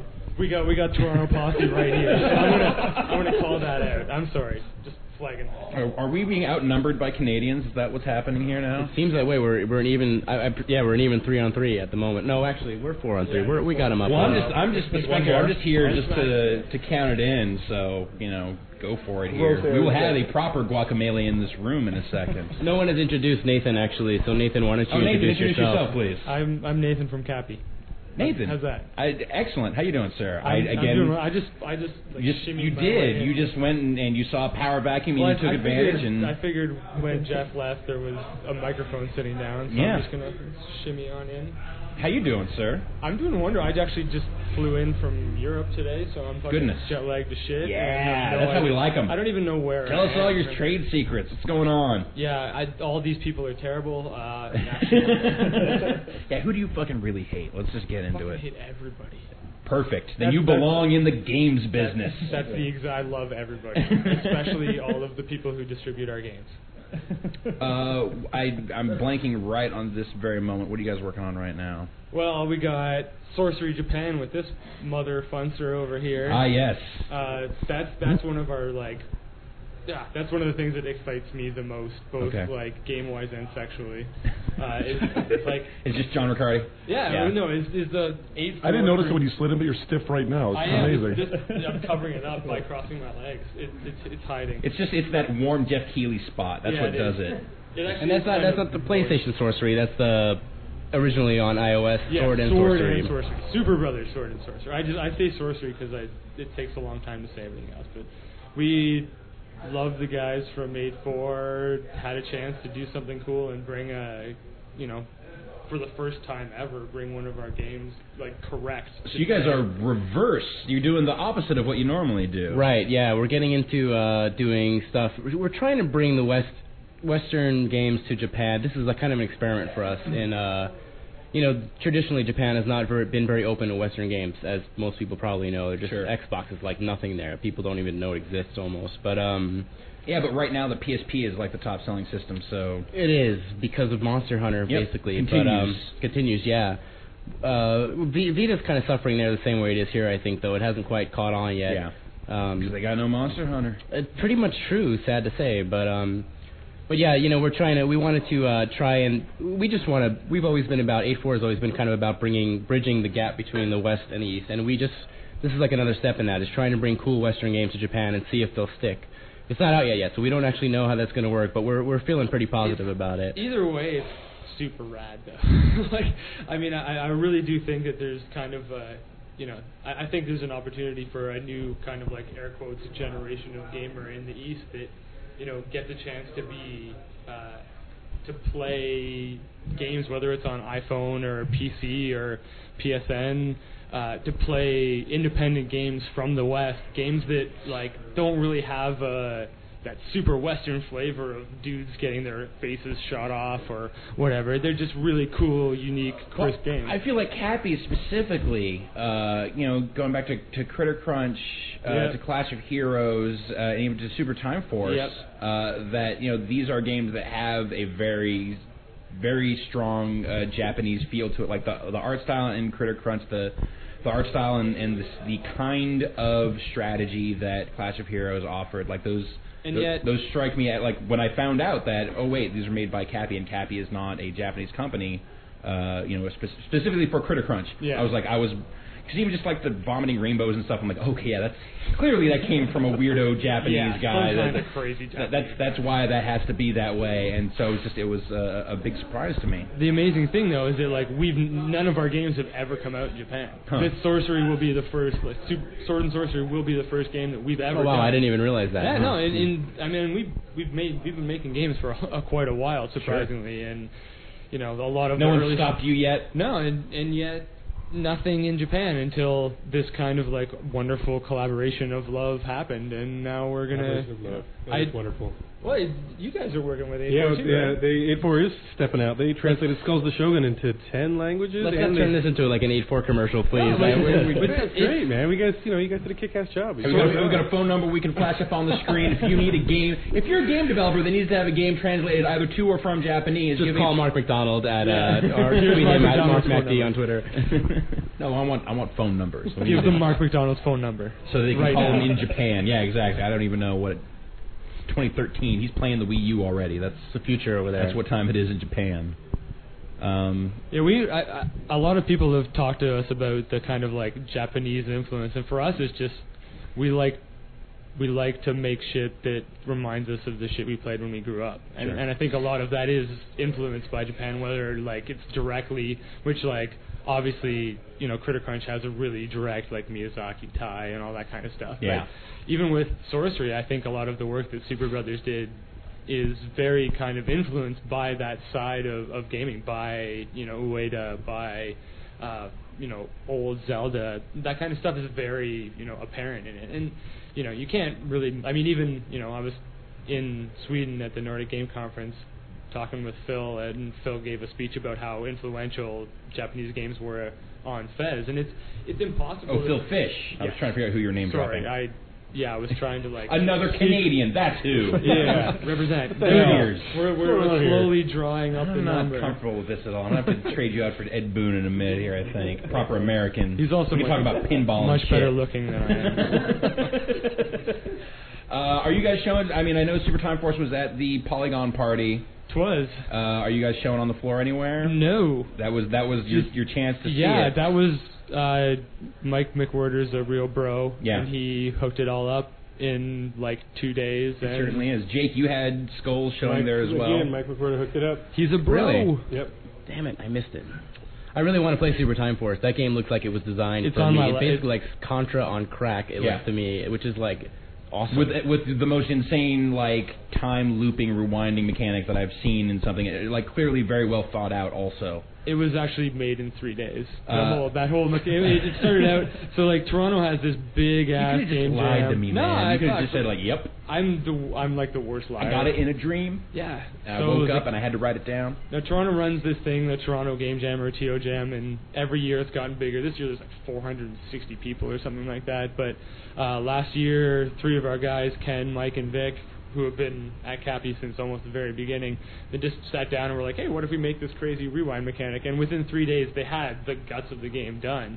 And then we just kind of decided, shit, we should probably, actually make this game into something rad. And all of a sudden, it's one of the games that we're making. So I kind of feel the same way about Super Time Force as I felt about Skulls of the Shogun the first time that I saw it, which was one of those moments of, hey, this looks like a game. Like, all right, let's go, ship it. Like, what are we waiting for? It seems like you've got a full visual style, you've got mechanics figured out. Ship it, Jake. Stuff works well. Let's go. That was a mistake showing it to you so early because people are so. Everybody comes to me like, I love this game. I've been playing it for like 4 more fucking PAXs now. Like, where are you guys? And it was like, I saw it on Giant Bomb like a long time ago. You got to realize like that was the only part of the game that we had. That what we showed you, it looked nice because that was our prototype, but like that was it. There was no other level. There were no other characters. But I mean, there was nothing. It's interesting because the smaller indie shops like this, I've seen the early versions of these huge AAA games, and they look like shit. And it's like they're not running well, and the textures aren't there, and they're crashy and they're buggy. And that's why working at a smaller scale is so much fun because you just start and you just start screwing around and. You get a playable prototype up in no time, and it's fun. And then you're like, you can spend effort on, mechanics and stuff like that. You can't really, it's like a small, nimble boat compared to a giant, sea liner where you just can't turn as fast. You can't change everything out as fast. But I'm so used to like benefit of the doubt of like performance issues and just technical stability and things like that when I see stuff like Skulls or I see stuff like. I think it's the same reason why we spend so much time talking about Wii U and why we spend so much time talking about like what's coming next generation and stuff. Like it or not, like pushing polygons is a big part of the game industry. Sure. It sells units. That's not really something any you can't do. Drinkbox, that's not what you guys are about. baby. Like Drinkbox has some of the best programmers in the entire video game industry. They could push crazy polys if they wanted to, but instead they decide to make cool, rad little things. And that to me, that's kind of what what games are right now. You make big crazy shit or make really awesome little shit. As the only non-game designer in this group of 6 right here, though, I think the thing that I see from the outside is like all these games have particularly strong art design. Like absolutely.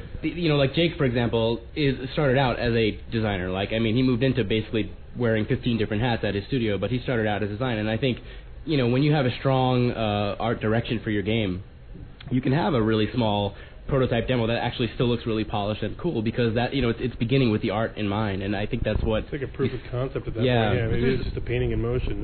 It's all jerry rigged and hacked in. And there's a flip side to that too, though, is that like we have way more shit riding on this than somebody who has a publisher fund or is owned by a publisher. They can put out a kind of choppy, kind of ugly demo for a game because everybody knows that it's coming from they've got their money, it's going to happen. They won't ship it until it's done. For us, when we show stuff, if people don't like it right away, fucked. And everybody knows that. And I like that kind of pressure. I think that's like the best possible pressure you can have. Gotta Show make something a good cool. first impression. Yeah, make people like it right off the bat, or make something different. I mean, that's how we live or die. And I think that kind of like separation between making giant big stuff where everybody just kind of says, okay, whatever, like it, it's Assassin's Creed, or it's, whatever, insert mega game X. It's going to look awesome eventually because they all have before it, because it's the 17th iteration of that game. Everybody knows they're going to look cool, but do people know that Super Time Force is going to look cool? Not until they see it. Until they look at it. Yep. With their eyeballs. Yep. And then they know. Yep. Yes, it will. Specifically with their eyeballs. Exactly. What's the best way to see it? way to I look. find. Yeah. Usually, that's how I do it. I've never thought of Go-to that. method. Sure. Yeah, that's how I do it. I'm not saying that's how you guys have to do it, man. I'm You're not trying gonna to force your ways on No, us. listen, I know. In indies, they don't like that. Fucking I'm not Americans, gonna- man. Exactly. On that note, we're going to take this segment to a close here and take a quick 15-minute break and get a little more fresh blood in here. Real quick before I do that, though, I want to hear if you guys have seen anything on the show floor that specifically has caught your attention. Nathan. I just got here. You literally just got here. Yeah, I love it. I Came was straight in here? Spain. I was in Spain, and now I'm here. What was in Spain? Me and my wife. Spanish people. Yes. Is the right answer. Tons of Authentic Spanish people. Right, not Toronto Mexican people. Drink box. Nice try. I'm making this game Topacopolis. Oh, I couldn't even do it.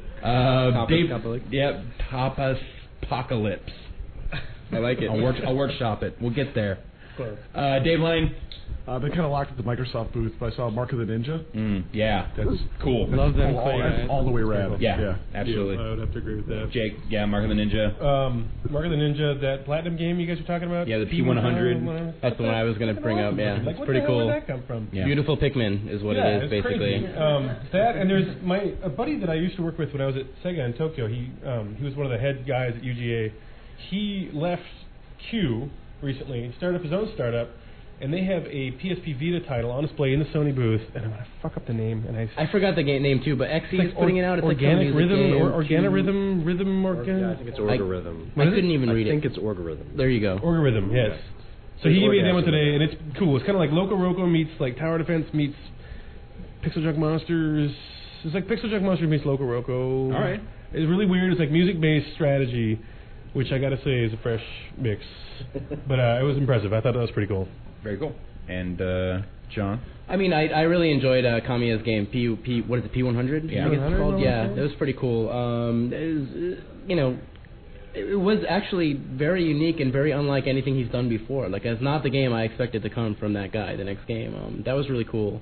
I had a good time with some of the Wii U demos too. I mean, the Nintendo Land, they did a really horrible job of showing that off yesterday at the conference. But actually playing it, it was pretty fun. Some of those games were really cool. And they had another game called Game & Wario, which is like another set of mini games. I do want to go check that out. And again, am continued to be baffled at that game not getting a single mention during the press conference. Yeah. It seems to be the evolution of like the old WarioWare games or whatever, Yeah. like a bunch of really cool, wacky mini games, and it was actually fun. So For sure. Yeah. Graham, Chris, I imagine you guys have been tethered to demo stations. Yeah, we're pretty locked in the booth. I'm just basically staring at the Sony video all day. I will say that because I couldn't watch the presser, but this video of Beyond keeps coming on, and I don't know what it is, but I know that it stars Ellen Page as an actress in a video game where she's threatening to kill everyone.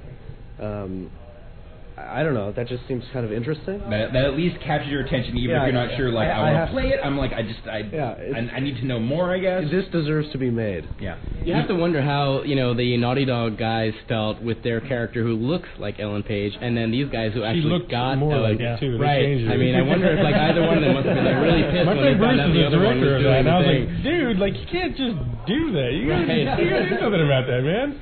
And they did. They changed it. But that being said, also Last of Us, that demo was pretty stunning. That was pretty wicked, man. It's like a kind of the evolution, I feel, of action games. Like they're doing some cool stuff in there, and it was very, I hate to say it, but visceral, man. It was really visceral. Yeah, that looked really hot. Yeah, I would be intelligent. I would be bad Torontonian if I didn't shout out Dyad as well. Our buddy Sean McGrath. Everybody should probably buy it and also buy like 4 hits of acid. and stayed in their apartment with the ship them lights together. on. Do you know where in Toronto can I get that? Hypothetically. Or like Any corner convenience store, of course. Drinkbox and Cappy, we're nicely downtown Toronto. Sean, he's like way the fuck up north, so Yeah. that's where you get the bad acid. Okay, got it. That causes diad to be made. What are the stickers of acid like in Toronto? Are they like the Superman labels? ones where diad is made is like stuff that you peel off the ground. Nice. Like somebody stepped on it a couple of times. The dog Toronto, might have pissed here I on come. it. Wonder if they have that in that new Paper Mario sticker shock or whatever it's called. Those stickers Dude, probably aren't in there. both that and Luigi's Mansion have the worst subtitles. Yes, I actually tweeted about that the other day. I feel like they're running out of subtitles or something because they're not exciting anymore. It's like, I don't even remember. Was it Sticker Shock or Sticker Shop or Sticker something? Yeah, but Did you just imply that subtitles were Sticker Star? exciting? But Sticker Star. But they're not even like trying to do the like. Well, we got to make it like first word start with a D, second word start with an S. Like at least there was a convention there. Right. Right. But you know what? It's sad because they look like really legitimately awesome Absolutely. games, and but then when they throw that kind of half-ass subtitle on it, you're almost led to believe that it's not. Like maybe this is just some lame spin-off or whatever. Subtitles? I agree. I thought like when they first showed Beyond. And this is coming from we've done the subtitle Sure. thing. I wanted. You've done done pre-script, postscript Yeah, on we've titles. done double. the We've whole added thing. letters at the end, but let's quit with Like with the, Beyond, when that was first kind of revealed as being like this is what Quantic Dream is working on now, it was just being called Beyond. I'm like that's a really great striking name, but then suddenly it was Beyond, and I've already forgot. We mentioned it earlier. Two Souls. Dual Souls. Already forgot it. Because that's how bad it is and how just forgettable. But people. Beyond, like that's a great name. It's striking. It's it's evocative of kind of not as good as Guacamole, but it's not as good as Guacamole. I will give you that. And I'm pretty sure an authentic Mexican didn't name it. But now that Wii U is out, get ready for a whole new generation of like what is it, Universe and Ultimate and whatever. Yep. There was a couple today. I already forgot them, but it's going to be you this, you that, you. Unibrow. All right, well, we're going to take a break. We're going to get a little bit of fresh blood. Chris and Graham, thank you guys for coming by. Thanks a lot. Dave Lang, you don't get to go anywhere because the rest of your chucklehead friends just showed up, so we get to watch them make fun of you for the rest of the next hour here. So. Can I go potty first? You can. We're going to take a quick 15-minute break here from the stream. Stick around. We're going to be back. We're going to have more guests. Ed Boon is in the house. John Vignacchi is here. Adam Boyes from Sony is here. Rocco from Mega 64 is waiting in the wings. We're going to have some fun, and we'll be back in a bit, so stay tuned. And we're back here with a fresh group of guests during Giant Bomb's E3 2012 Day 2 After Hours show live. Yeah, let's go with that. Why not? Adam Boyes. Hello. President, CEO of Sony Computer Entertainment.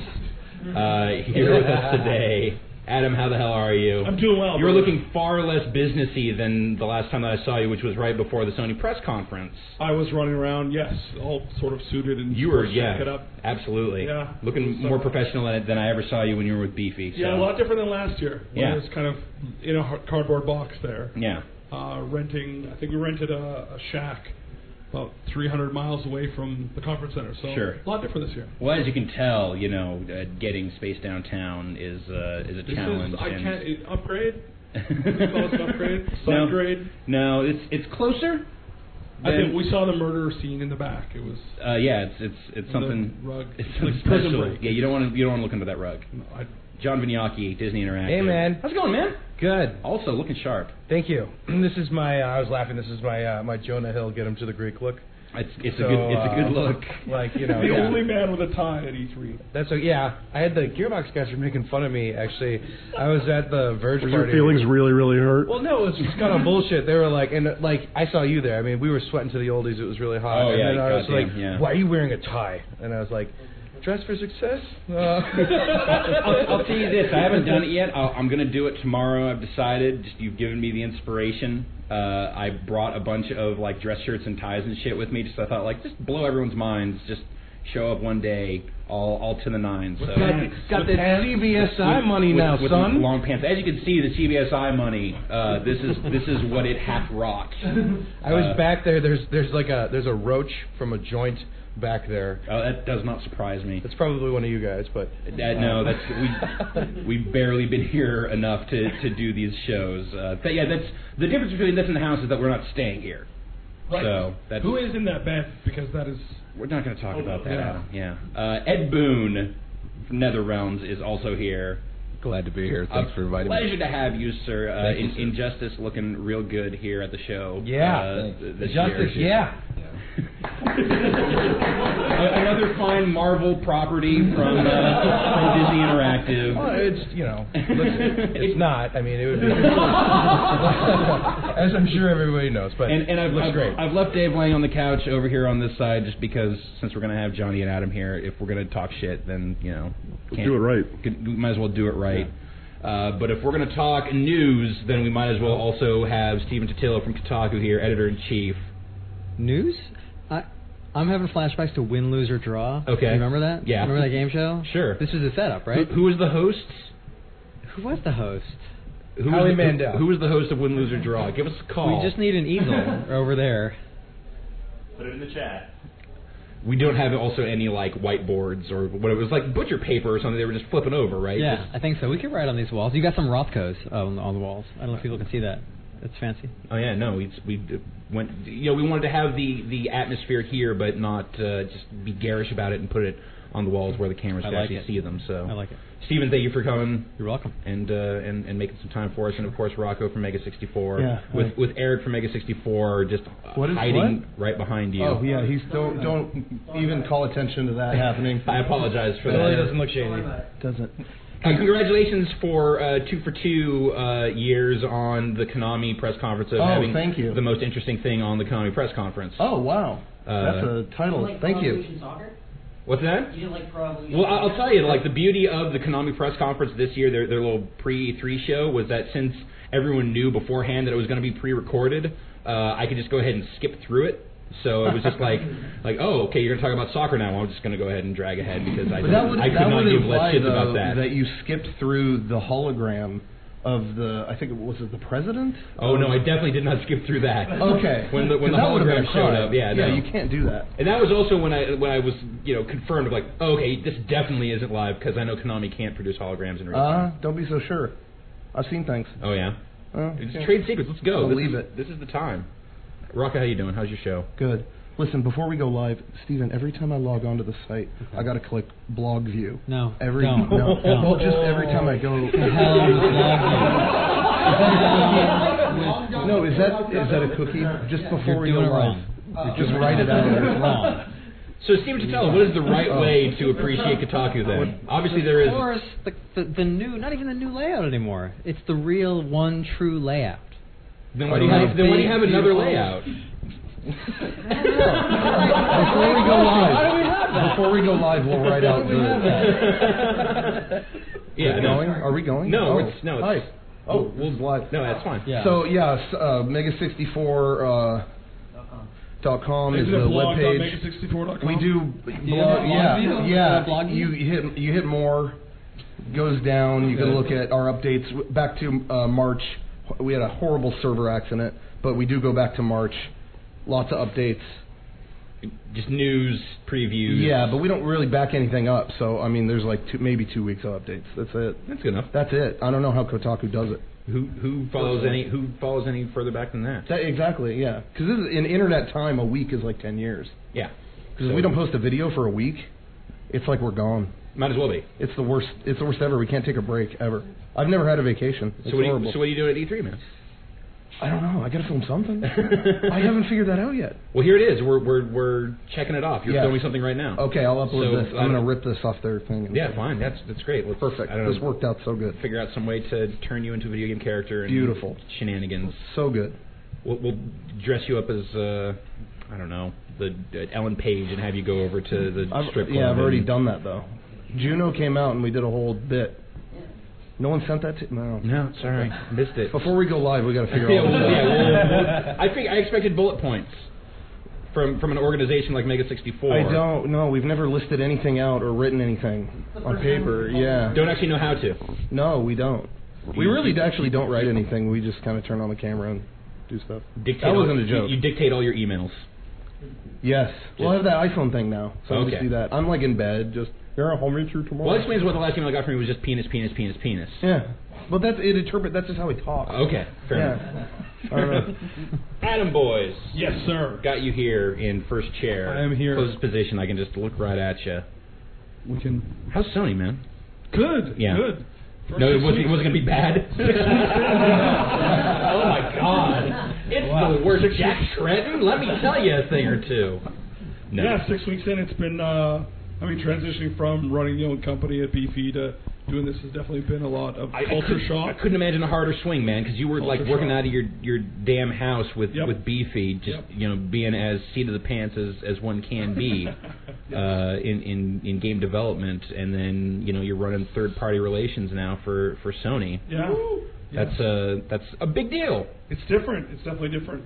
Yeah, I Okay, mean, so even what going to the press conference and going through that experience and people texting me like, how do I get in and where's the party this year? I'm like, there isn't one. Yeah. They're like, why are you lying about the party? I'm like, there isn't. By the way, one. these are all my texts. No, trust me. It's like a beacon goes out, right? LinkedIn updates, and they're like, you're at Sony? Could I get 5? I'm +5 for the party. Like, there hasn't been a Sony party in 2006 or 2007. 5 years. I think the last one, actually, we were all there together. And we all worked we're together. all at Midway. Right, so Midway still existed. Yeah. For, and then for your people are like, timeline. okay, yeah, I get it. You're not allowed to give out tickets. You could just tell me that you're not allowed to give out tickets. I'm like, there's no. They're like, sure. You don't have to be a dick about it. Come on, just give me, parties give me were the awesome, line. though. I mean, there were like midgets there and stuff. There was wrestling. Those were good wrestling. parties. I mean, and the bags that you would get, right? You would always get the. I got 10 pieces of I know, luggage from rolling. I literally still use the rolling bag that they gave at the last Sony party as my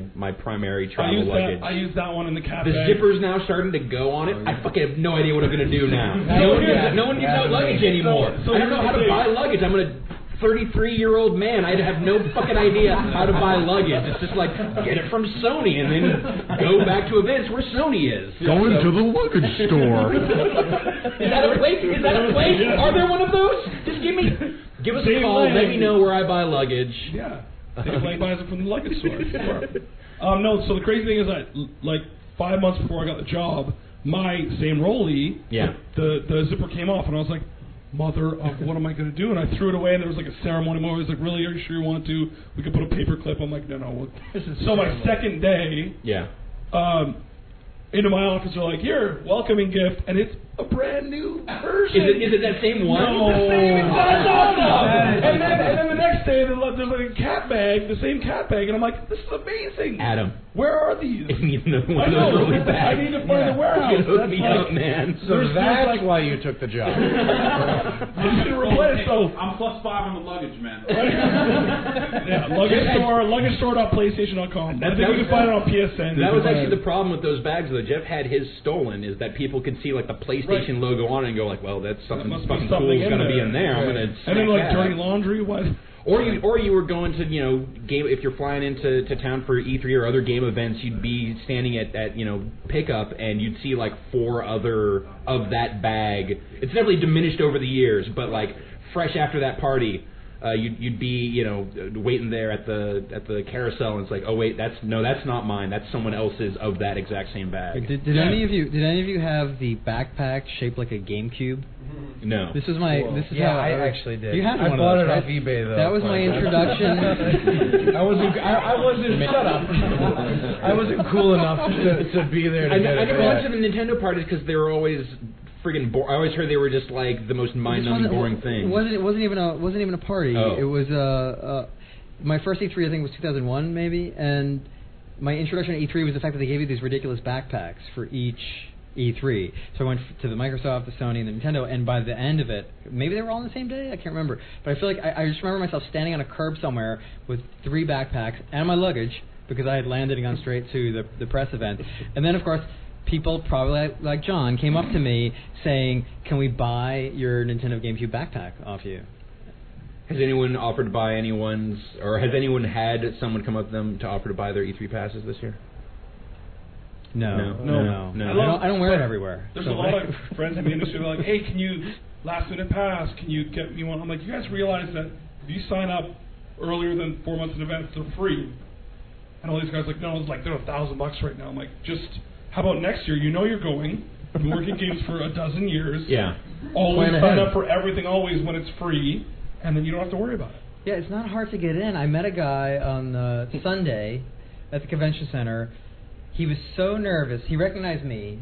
It's awkward. I stand next to really talented game developers, and people don't recognize the developers, but they recognize me. That's kind of weird. That reminds me. I'm going to interrupt you just momentarily. I want to share after this my favorite, best, most excellent E3 experience that I had today. Okay. That falls in line with that. Oh my God, it was so good. I'm so excited. Before we get to the greatest story ever. Yeah. Sorry. Just me. A crappy story. Okay. So this guy was so. And that's the story. So this guy was he's in a Yoshi t-shirt, and he was so nervous. I can already smell him. Sweating. He was so nervous that he came up to me and couldn't. He said, hi, are you Stephen Tiller from Kotaku? Yes, I am. What's your name? He couldn't he couldn't remember his name. Couldn't conjure his name. Mario. I don't know. He had a Zelda themed 3DS with him, and I said, so what are you here for? And are you a reporter? He said, no, I work in retail.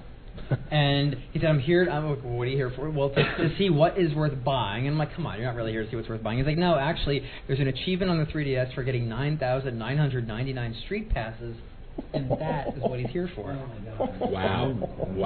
So why was Patrick, I think our commitment to street passing has been absolutely challenged. Not putting in the effort. No, But he's only up to 1,500, if that makes you feel any better. I was going to say 9,999. That's. Are you guys over 1,500? No. 900. No, I don't even know off the top of my head. It drives me nuts because you can only do 10 at a time. That's the thing. I can't do that during E3. I can't during PAX. There's enough time where it's like I can just hang out somewhere and just grind through some street passing. But Viniaki, what does your street passing thing say right now? What does it say? It says the same thing it said before. Fuck. Jerk. It says because it has a limited amount of characters, so it says whatever. Damn, I can't believe you made me tell the story. It says didn't make you. You were. What am I gonna say? I'm not gonna tell that story. It says where the lady's at, but it has the female symbol.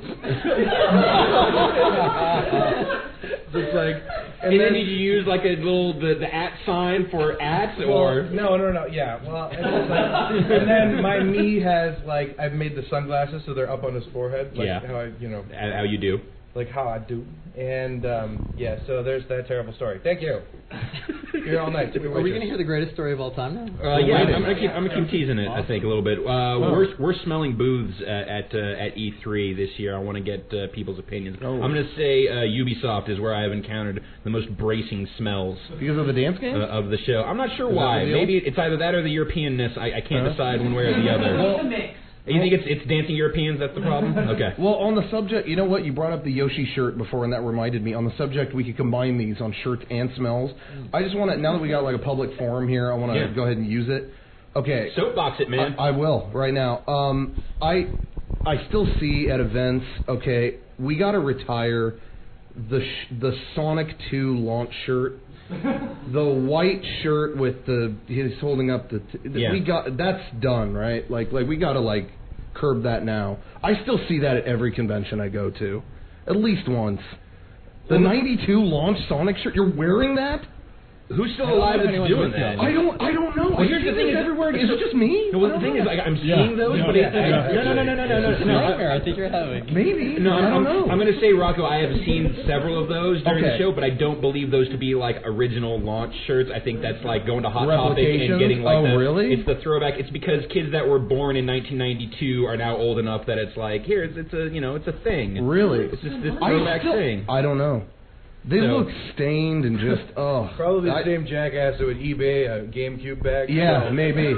So you had to call a moratorium on those shirts or on Sonic Games? Which would you call a moratorium? Or on Sonic Games. Yeah, Sonic Games or the Sonic shirt. The shirt smells so much worse than the games. Yeah, I'm gonna have to go shirt. Okay. I do see that shirt. We do Comic-Con every year. I see that shirt at least once at our booth every show. Yeah, I think those have to be replicas of some kind. So. I hope I don't know. That's the well. Any other thoughts? Smelly's booth. Anyone been around? Yeah, no, but like, because the LA Kings game is happening downtown. Happened. Also, I would like to say congratulations to LA for not burning itself to the ground tonight. I'm very thrilled about that. Yeah, I mean, Salud. so like, not necessarily Smelly's booth, but like, there are cops on horses everywhere around all the hotels. Yeah. And they're just shitting everywhere. Yeah. And so it's like, I got some of that. How do you know those are the horses? I can't walk and text without like, grenade, limb, it's everywhere. So that's a shame. That up? Yeah. Do we know? Rain. Mark Rain? Rain. Like a force of nature. I had a great Mark Rain dream the other day, by the way. No, not like that. It was that I was working in Kismet and kind of like, remember Clippy? Like the little thing that would pop up with Microsoft Word. So in my dream, it was Mark Rain's head. Whoa! It was like, you're doing that wrong, and I was like, and then I woke up like, whoa! But I think that would be really cool. That's a good segue into the best story of all time. Yeah, sorry. All right, so it was just for me a big E3 win. I was walking down one of the aisles in West Hall and just going to or from an appointment, and a guy stops me and says, "Hey, Giant Bomb, big fan." I'm like, "Oh, thank you, appreciate it. Always nice to hear that for sure." He's like, "Hey, can I get a picture?" I'm like, "Yeah, fine, that'd be great." He's by himself though. He's got a nice big DSLR camera on him, and he's like looking around for someone to take our picture, right? And we're near enough to the Namco booth that there's a couple of girls from Star Trek that are the booth babes that are wearing like the classic Star Trek, like the short skirt, like the uniform. And he stops them and he says, "Hey, could you take a picture for me?" And there was this great moment of confusion when they assumed, like, "Oh, okay, you want to take a picture with us?" Like, no, I want you guys to take a picture of me and this other dude. And so, like, one of the girls, like, yeah, I guess, sure, fine, and takes the picture, and the other one's just kind of standing there. And I just felt like, yes, for the first time, someone who is, the booth babes are having the roles reversed on them. You were the booth babe. I was the arm candy. I was the one that the guy was like super excited to get the picture with, doing the hover hand and everything. It was. Did you get some contact? It was perfect. I touch everyone, Stephen. I touch everyone. I touched you earlier. The hover hand? Yeah. That's right, you did. Someone I did. about hover hands. What's that? Yes. Hover hand is when you're taking a picture and it's like you're doing the thing where you're putting an arm over, but you're afraid to actually touch them because it's a lady. So you do the hover hand where it's like, yeah, we're totally hanging out here, but I'm just barely not touching you. So that's the hover hand. But that's a good transition for talking to Ed Boon some more since he piped up and I realized that our time is limited here, not because of hover hands, just because you talk. No, not I actually apologize. So for those of you at home that can't see this, the door to the street is just open. Oh. And we've had about 5 or 6 rando wanderers coming in and be like, "Yo, what was the last guy? Who did you ask for?" Alfonso. He's like, "Yo, is Alfonso here?" And then dude's like, he's in the back. and that guy, Patrick, that guy was like trying to convince you to let him, like, you guys must have stuff in there. That guy was like food. I'm here to meet Alfonso. Oh. We're cool. Yeah. Okay. Anyway, cool. it's amazing. This is a perfect sight line. Yeah. Patrick, thank you for taking care of that. That was, this is the third night that we've done this. That was the first time that we've actually had anyone try to come in here. So I'm glad that we've gotten past that hump now. Everyone who needs to be here is here now, so we can lock that door. Lock you guys in. I have a question for Ed Boon. Go, please. I this question. Do it. So Ed. Yes. The Lego Batman people. When I saw them a couple of weeks ago, they were telling me they had all these superheroes that are going to be in the game. Sure. And they said they had Green Lantern. They said they had the Flash. And then I asked them about Hawkman. About Hawkman? And they said, we can't talk about Hawkman. And I'm wondering, what's the deal with Hawkman? You work with DC. Does Hawkman have like his own people?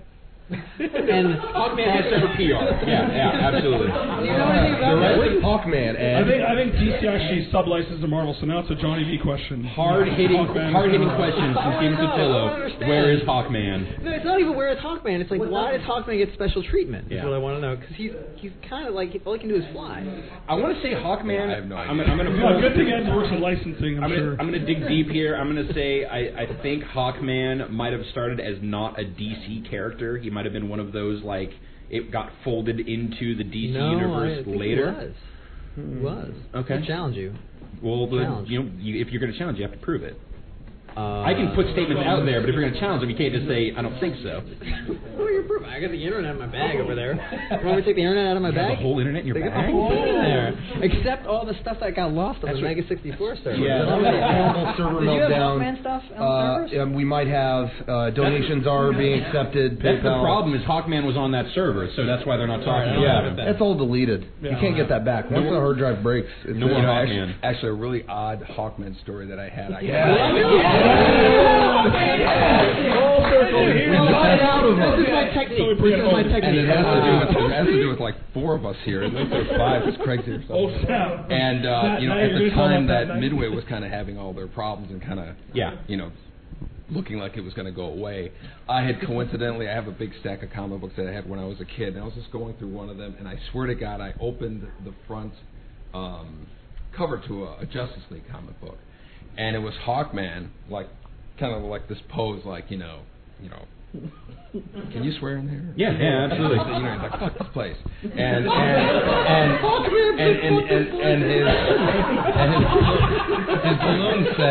his balloon said, because I guess his city is called Midway City or something like that. So he said, and I swear to God, I scanned it in and I put it on Twitter and everything, and it said, risk my life to save Midway? No way.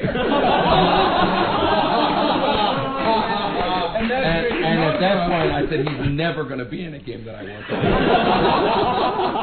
So there it is. There's the Hawkman answer you were looking for. I think what we just learned is that we all have a Hawkman story. we all have one. Ed's just the only one secure enough to share his. So Actually, I'm not lying. I'm going to put that picture back up and just.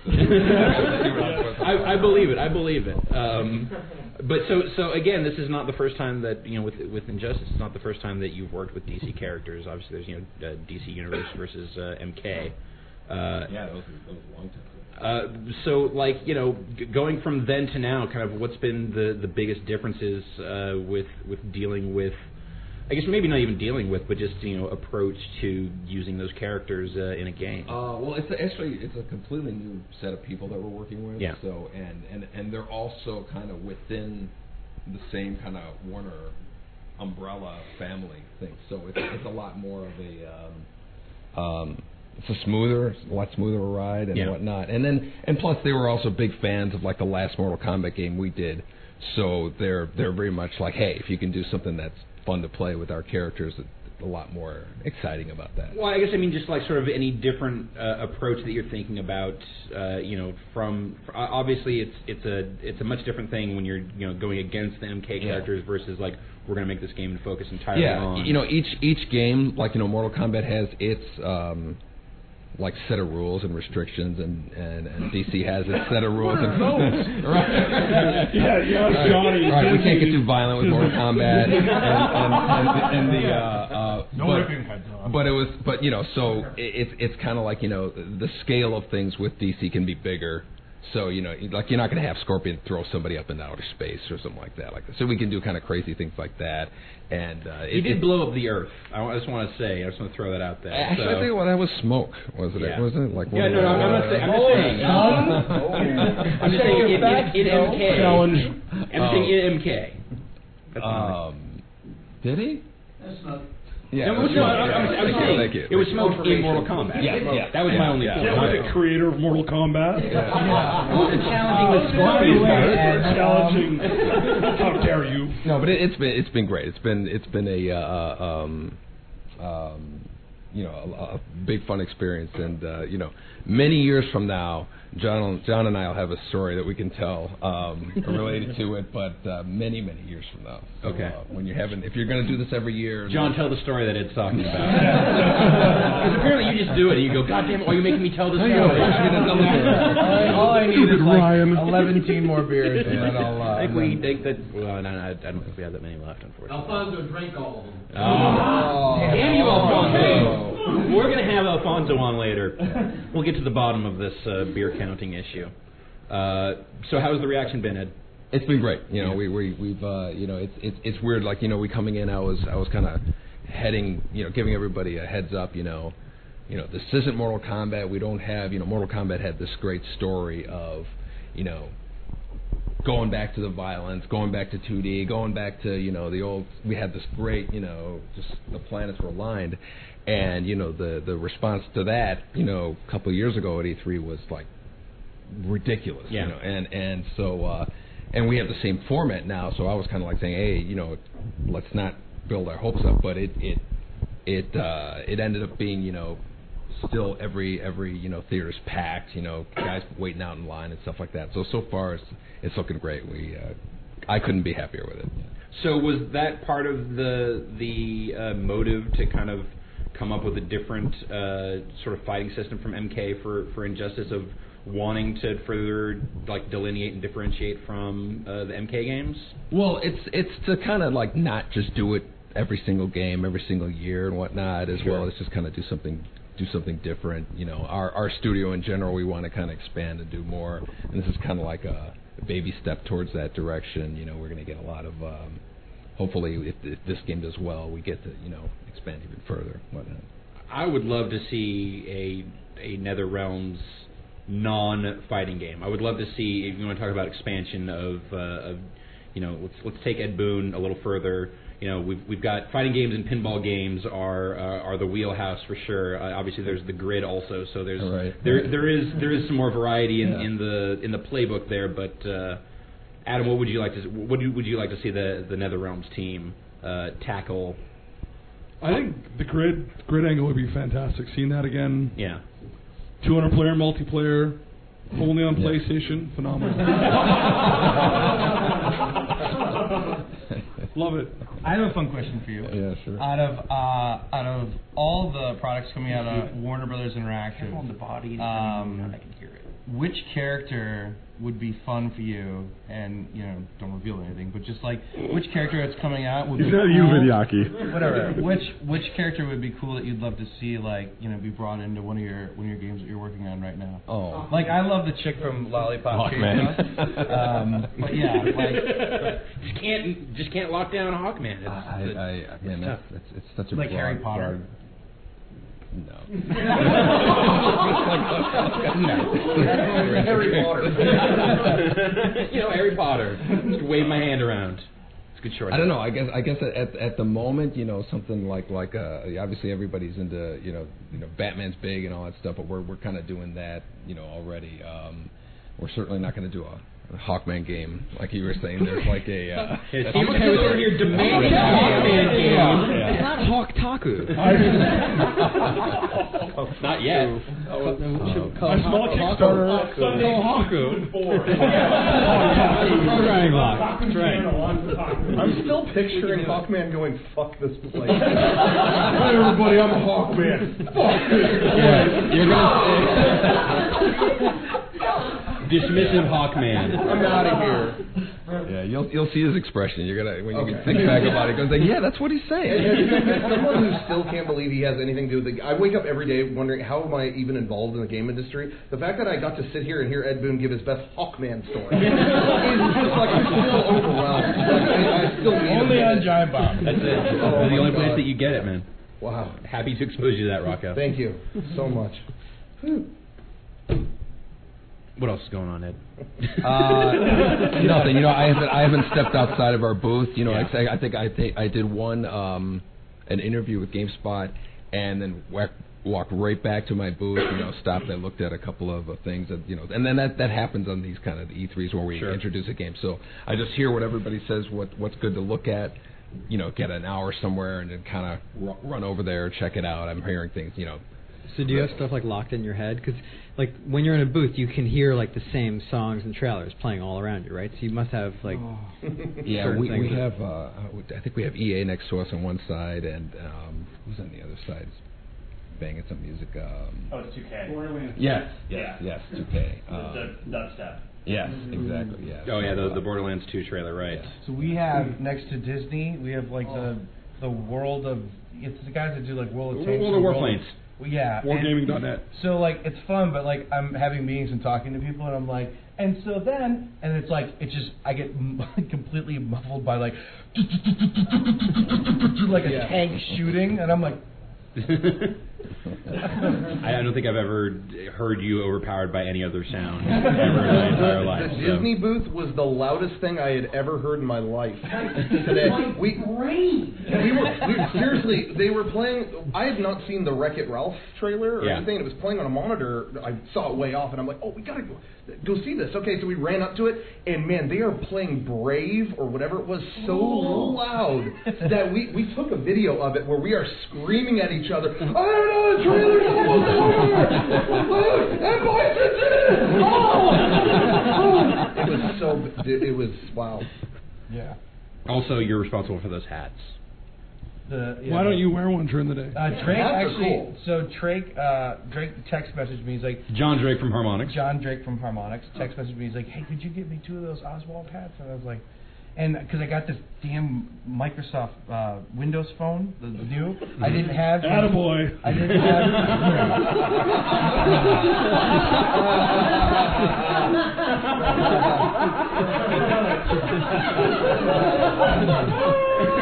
Thanks, Cynthia.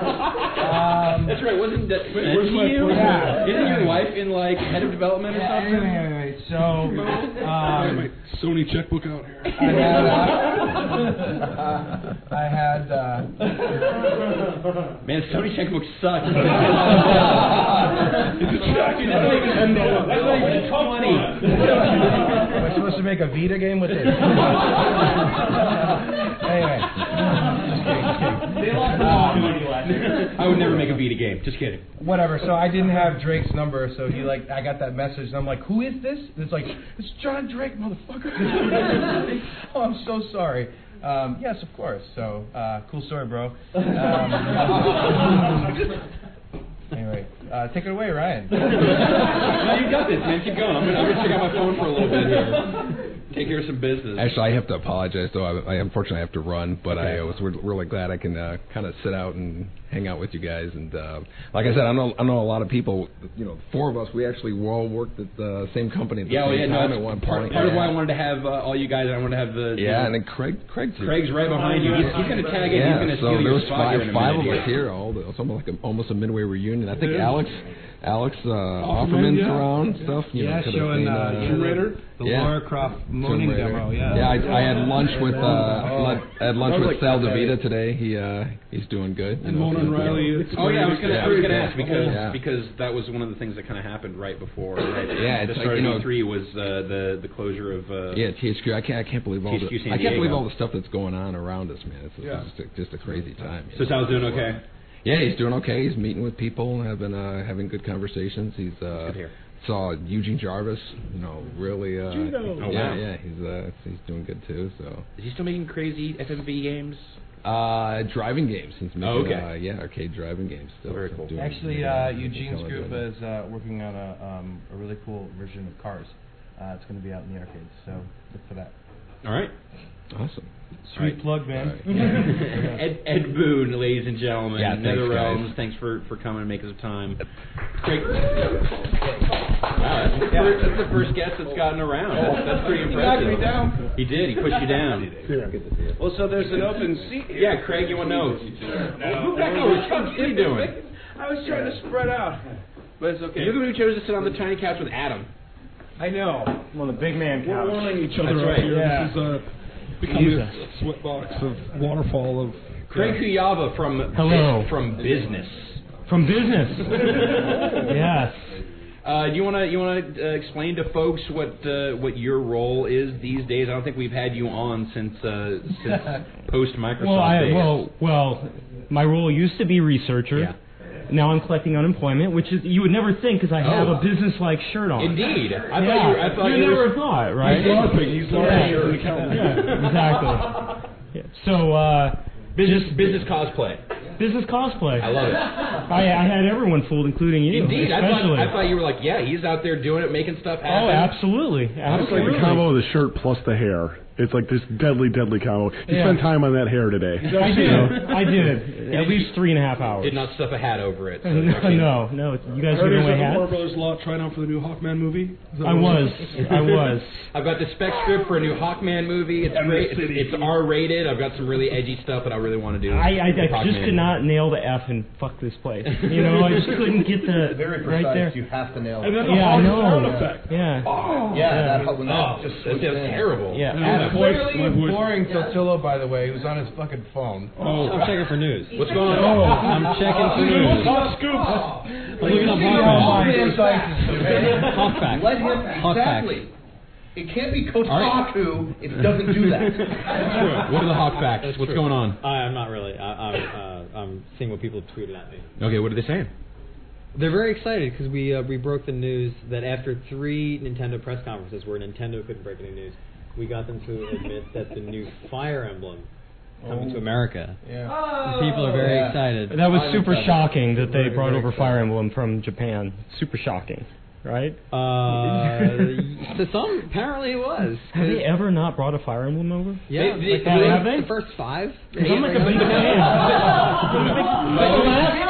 The last couple they did. The last couple they did. Well, then also the last couple have been remakes of those first games, so they have made their way over here in one way or another. Apparently it was so obvious that Nintendo didn't feel the need to mention it in their 3 E3 press conferences where they had almost no news. And then afterward, so Reggie Fils-Aimé, president of Nintendo, is done. He comes over, spotted me and my colleague Jason Schreier at Kotaku, asked us how we thought they did. And I said, well, not so great, because there was no news in your news conference. And he said, what are you talking about? We just said that New Super Mario Bros. 2 has co-op. He's like, that's news. I'm like, it's not really news. It's like a feature. I mean, it's kind of news. Also, like that's small news. New Super Mario Brothers Wii was all about co-op, so I almost feel like that's an expected if you're going to bring out another one of those. So my very talented colleague Jason, smart man, says, well, what about Fire Emblem? And Reggie says, it's coming. And we couldn't hide our, we just got some news face. Yeah. Right. It's very hard to mask that. What's that face look like? I didn't get any news right now, so I couldn't. It's your Twitter photo. You're dying. I can't. No. Okay, there it was. I just saw it. Wow. I can tell. Shocked.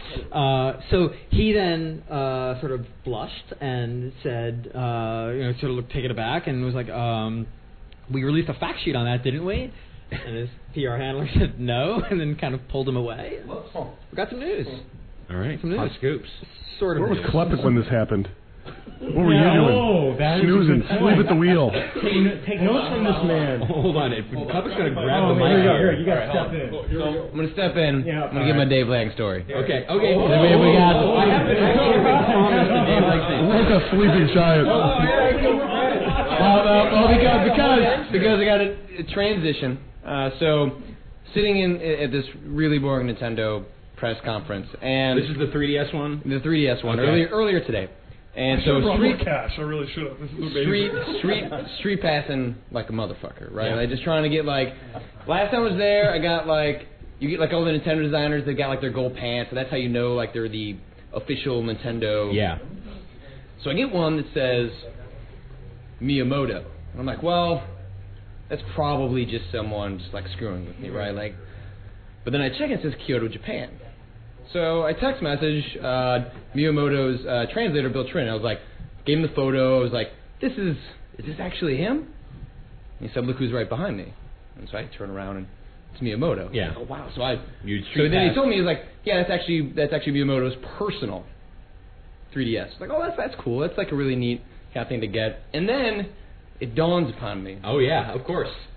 There are other stories like this that I don't think we could share, but The last time I messed with my 3DS was at PAX East. Yep, accurate. and the message I had put on it was Dave Lang sucks. Yeah. That's right. So if I got Miyamoto's me, he got my me. I'm assuming he uses his own device. At some point, he's going to see me with cat ears. Yeah. Saying, "Hey, Dave Lang sucks." Heads up, FYI, Dave Lang sucks. Do you think Miyamoto knew that already? Would there be any reason for him to know that already? Probably already knew. There's two possible examples. He's never even heard of me. He doesn't know who I am, which is most likely. Or yes, he already knew I sucked. Yeah. Oh, fantastic! That's great exposure for the Dave Lang brand. But you got to do what you got. You got to rep it, right? That's why I'm here. It's all about elevation. In the Lang zone. It's all about elevation. We are in the Lang zone right now. It's true. I think Satilla's the only one in the Lang zone, for what it's worth. So Satilla, how does it feel to be in the Lang zone? It's really great. Radiate that shit. It's warm. Yeah. It's warm. That's why I'm not leaving it. Yeah. The only reason Moist. I'm still here. Yes, absolutely, it's moist. He's disappearing into the Lang zone. He's almost in a fetal position, back in the couch. So Stephen, what has been grabbing your attention at the Please show? get Advance Wars story. Dave Lang has been grabbing my attention. Yeah, well, it's not your attention he's grabbing, but okay. That comes later. I thought that was it Hover Touch? Fake Touch? What's that? The hover hand. The hover hand. That's what it was. Watch Dogs. I think Watch Dogs is this thing that's grabbed everybody's attention, but it's very confusing whether or not that is a current gen or next gen game. What do people here think? Current gen, next gen? What are we going for? I'm John Vignacchi, win, lose, or draw? I'm going to say it's current gen. Current gen. Ooh, I'm smelling a Ryan Davis. I'm going to say it's current gen, but if it slips, they'll push it into next gen. I think Sony and Microsoft don't want anyone talking about systems that they haven't announced yet. Yeah. So I think if you say next gen, then people go, well, you mean Wii U? It's like, no, I don't mean Wii U. Then what are you talking about? And then it's like they're at this point of like, well, of course we're talking about the systems that Sony and Microsoft are making, but they won't let us talk about those systems yet. So I feel like they're in this position. I mean, Eve from Ubisoft was talking to Jeff Keighley, who had him on earlier here, right after that press conference, and he pretty much said, like, you know, we'll see for next gen stuff, which to me is a sort of a tacit sort of admission to the fact that that's where they're aiming for this. You know, they're running that stuff on the hottest, you know, the hottest hardware that they could get their hands on. You know, it's kind of, I guess, maybe kind of same thing. Although I guess, you know, there's Star Wars 1313. I don't know what sort of language they're using during those demos. If they're just saying, I can tell you. Okay. Our guys got it. We got the news. Okay. Give it to me now. Well, it's actually don't make me go into blog mode. Just show it to me now. You'll be fine in regular view. No, give me the view now. Give me the Stephen Totilo. I want to be in the Totilo zone. All right, you're in the Totilo zone. Bullshit, man. Adam, will you beatbox while we're in the Totilo zone? I'm on Hip Hop Gamer. I'm not gonna rap over this. So they're saying I bet you've got really good flow, though, man. If you go to the 1313 demo, they say it's running on an NVIDIA graphics card, modified Unreal Engine 3. When I talked to Epic people today, they said that, yes, 1313 is running on the modified UE3 that the Samaritan demo ran on, if people saw that like a year or two ago, which is like the crazy Blade Runner looking thing. Right. Which Epic has said is not for current-gen consoles. That they can run regular Unreal Engine 3, but they can't run this modified version. Ergo, 1313 is running on stuff that can't run on an Xbox 360 or a PS3. So that one seems pretty clearly next-gen. But Watch Dogs... Is Alfonso here? Yeah, Alfonso's arrived. He's next-gen. Oh, yeah. Alfonso's arrived in the form of Dan Reichert, so it might as well be a Kings fan. But just to wrap it up, so Watch Dogs, Ubisoft is actually listing it as 360, PS3, and PC. It seems like bullshit because it looks too good to run on a 360 or a PS3. But I went back to them today and asked them again. I'm like, was this just a mistake in your listing? They're like, nope, this is what we've announced before. I don't see how the hell that thing runs on. Well, I mean, based on what they showed, obviously, it's you go to the EA booth. Obviously, Need for Speed Most Wanted, that's coming to Xbox 360 and PS3, but they're showing that on some hot PCs because they want to show well. And just showing your console versions of a game that's going to be on a PC doesn't make sense. Even if that's going to be the system that you're going to be pushing once come retail time. Yeah, and that's what they did with Battlefield 3, right? Yep. And I guess I don't know if this is the case for Microsoft, but Sony, they have a rule. Adam might know this, that at the press briefing, when they're playing games on stage, they have to be running on PS3 hardware of some sort. They can't be running a PC build of a game. That's for our press conference. For your press conference. Yeah. So that wasn't the rule of Nintendo last year, by the way. Right. Well, they're right because they were running the reel of other people's games. Yeah. So that would be one reason. Of no hover hands. I did notice that the PS3 controllers were on both when they were playing it. Yeah, I don't know what to make of that. Showed us off, son. That was we got it. I never noticed these things until this. So like when you buy a new car, suddenly you see that car everywhere. Yeah, and I don't think I know some people are groaning about the Wii U, but it's actually kind of cool because it's very different from anything else I've ever played, and I like the idea of the feel of having this screen that's in my hands that is directly related to what's on the TV, and there's no lag. I'm playing games that go back and forth between the two. But what are you playing? I played a bunch. I played all 5 Nintendo Land games. 3 of the 5 were very good. Okay, so tech demos. More than tech demos at this point. No, like half of them were literally tech demos last year. Yeah, and that's Nintendo's problem this year is that they don't have anything that really feels new or like it feels like they brought everything they showed you last year and like what were they doing last year? I don't know. And one of our guys saw Zombie U and it just sounds amazing. Zombie U sounds like one of the best games of the show. He said this is a zombie shooter. It's a hot new genre, and he finally zombies. Yeah, finally. There's been no zombies for the longest time. So they got them in there, and a big risk. And you pick up the gamepad to, I guess, point at the TV to scan enemies or whatever. Sounds like a lot of fun, I'm sure. And apparently at one point he was scanning a nurse or something, a zombie nurse. And she jumped out of the TV, and I guess suddenly she shows up in the gamepad, which he's holding up like in front of him to scan her. So it's like she's jumping out of it. And then there's other things where the zombies are coming after you, and you have to, like, I guess, get equipment out of your backpack. And the gamepad is your backpack, so you actually have to look down at this other screen while the zombies are coming after you on the television. And it's actually something I hadn't mentioned because I had this same demo. The jump scare didn't really do anything for me, but there was actually a decent sense of tension. I will give them this of when you're going into your inventory, or like you're finding boxes that have stuff, and you got to go and dig through them, or you're pulling stuff off of bodies, and you're looking down at the inventory screen, and there's just like a take all, and you can hit the left analog stick to swipe back up. So it's not necessarily it doesn't have to be a lengthy process. Obviously, they also you can go and drag each thing from the whatever object it is that you're pulling from and put it into your inventory, and that take a little longer. But while this is happening, the game is still going in real time. So on the upper screen, you see the guy like hunkered down over whatever it is that he's pulling these inventory items out of.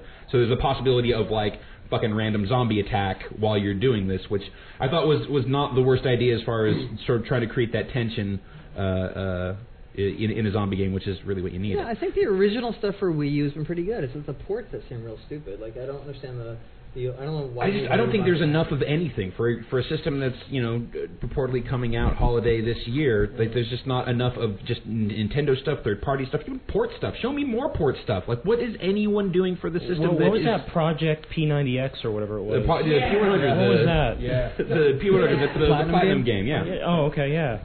I one of our guys saw it. I didn't see it yet, but I saw a trailer. It looked cool. I have no idea what that's about, but. Pikmin is pretty good. It has a problem. A lot of the Wii U games have this problem where you have to constantly recalibrate when you're trying to point the. You don't have a pointer sensor on the gamepad, but so they have like that throwing star thing where you hold the thing like a hoagie and you point it at the TV, and you should just be like Yeah, exactly. Yeah. And so good. And animated GIFs. Yeah, no, hoagies are so good. And you're supposed to swipe along the hoagie, as it were, to throw a throwing star at that was the code name for the controller, probably, right? Hoagie. No, Code name hoagie. Yeah. You swipe the more scoops from Kotaku. It wasn't. That was made up. That was made up. So you swipe the throwing star. Yeah, have you swiped your hoagie today? Not yet. But the problem is, like, when that was happening with the Wii Remote, where you would point at the TV, you had this infrared sensor that was pointing at the sensor bar, and so it pretty much knew where you were pointing, right? And you would seldom feel like I'm pointing at the center, but the cursor's on the top right of the screen. Unless there were lights. Unless you were in a room with lights. Oh, right. If light shined on the sensor bar, nothing worked. It just went down. Or even if there was another light source. Yeah. Within range, it might sometimes think like, oh, that's the sensor bar, got it. Or if it was a Tuesday. Sure, or a Tuesday. There's a million other scenarios. The problem with the gamepad, when they're trying to do this kind of thing, like this hoagie scenario with the throwing star, is that there's no now it's a hoagie scenario. There's no pointer infrared sensor on any part of the gamepad, so you're pointing at this thing, but you're actually not pointing with anything that the TV or the sensor bar can detect. So they're guessing the position of the gamepad with the gyro that's inside.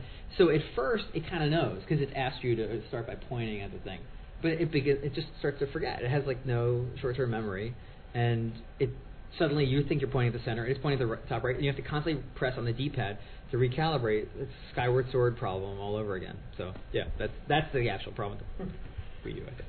Speaking of short-term memory, I don't really care because I just got this message that hawktaku.com now exists. Great. All the Hawkman scoops.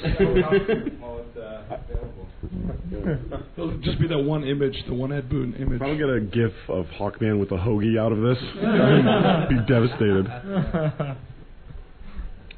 So you're feeling sweet on the Wii U then? Yeah, I mean, How much of a Nintendo fanboy are you, though? I'm just actually curious. So I grew up with Nintendo systems, so I do have an affinity for like Mario, Zelda, Metroid, so what I'm have like you. the same way. So like that's part of it is that I'm always interested in seeing what they're going to do, but also it's that I buy all consoles, or in this case as a reporter, get all consoles, so I don't get too caught up in like, oh, I have to choose one console or the other, and I think most people do, right? So they're really looking at it like, is this thing really worth breaking off from having a 360 or sticking with the next Xbox? But for somebody like me who always intends to have all consoles and hasn't had the experience of, oh, I don't have a machine to play such and such game, or at least such and such console game for years, or for like a decade, I'm just like, okay, great, a thing that'll play some games that are good. It's disappointing that they haven't come up with something that I'm dying to get at launch, but it's one of the things I like about E3. People complain about E3, oh, the show's no good, whatever. There's plenty of good games around, and then those of us who are fortunate enough to be reporters who basically just kind of like have this parasitic lifestyle off of all the people actually making games, we can go and talk to people who make games, and there's tons of talented people to talk to. I talked to Miyamoto for a while, and he seems psyched and seems like he's doing interesting things, and you can read about that on Hawktaku later. He's not making a Hawkman game, though. I'll let that one out here.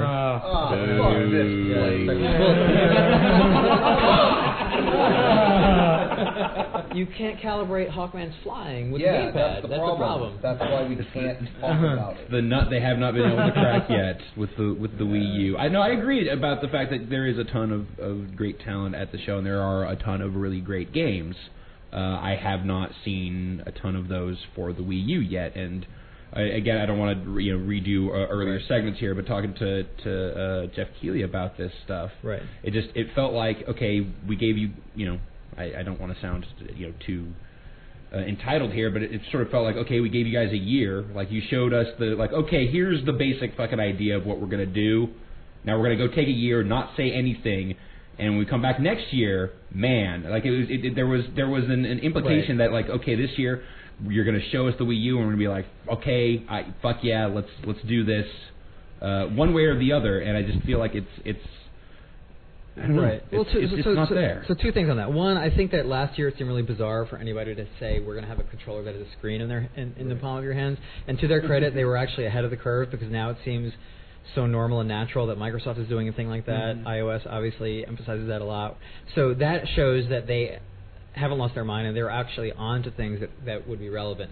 And the second thing is, there's, of course, the question lingering around E3 of how relevant the show is, and it's still clearly relevant. It's a spectacle, and it's interesting, but I don't know that the timing of it makes as much sense anymore. And a company like Nintendo has shown that they prefer to wait till the last possible minute, not just to reveal the price of things or to reveal the launch dates of things, but even to reveal games. And they've been getting into these very short publicity cycles. I expect there to be Wii U launch games, and this isn't because anything anybody told me, but I expect there to be Wii U launch games that'll come out this year that they didn't bother to talk about at E3 because this is, in their mind, I think, too far out for them to be talking about some of this stuff. And Fire Emblem could be coming out this year, and look, they didn't bother to mention it in their press conference. Yeah, it's funny. Actually, I'm seeing around the industry in general a lot shorter PR cycles, which, like, for a huge game fan, like, I love pre-launch awareness. I love, like, getting into something, like, really trying to like I've been looking everywhere for Darksiders 2 stuff, because I'm really into that. I thought the first game was awesome, and it stinks because THQ's actually, you know, not on the show floor in a big way like they normally have been, but it's, the PR cycles are getting shorter and shorter and shorter, and it makes it harder for guys like us that are like core games fans that like really want to get into that stuff, because there's not a community before the game comes out. Well, I think a lot of it has to do with when you talk about new tech. You know, when I was at Microsoft for pre-Kinect launch, right? Mm-hmm. You know, the thing, you know, really came together at the last minute. So really, what kind of content are you going to show on a show floor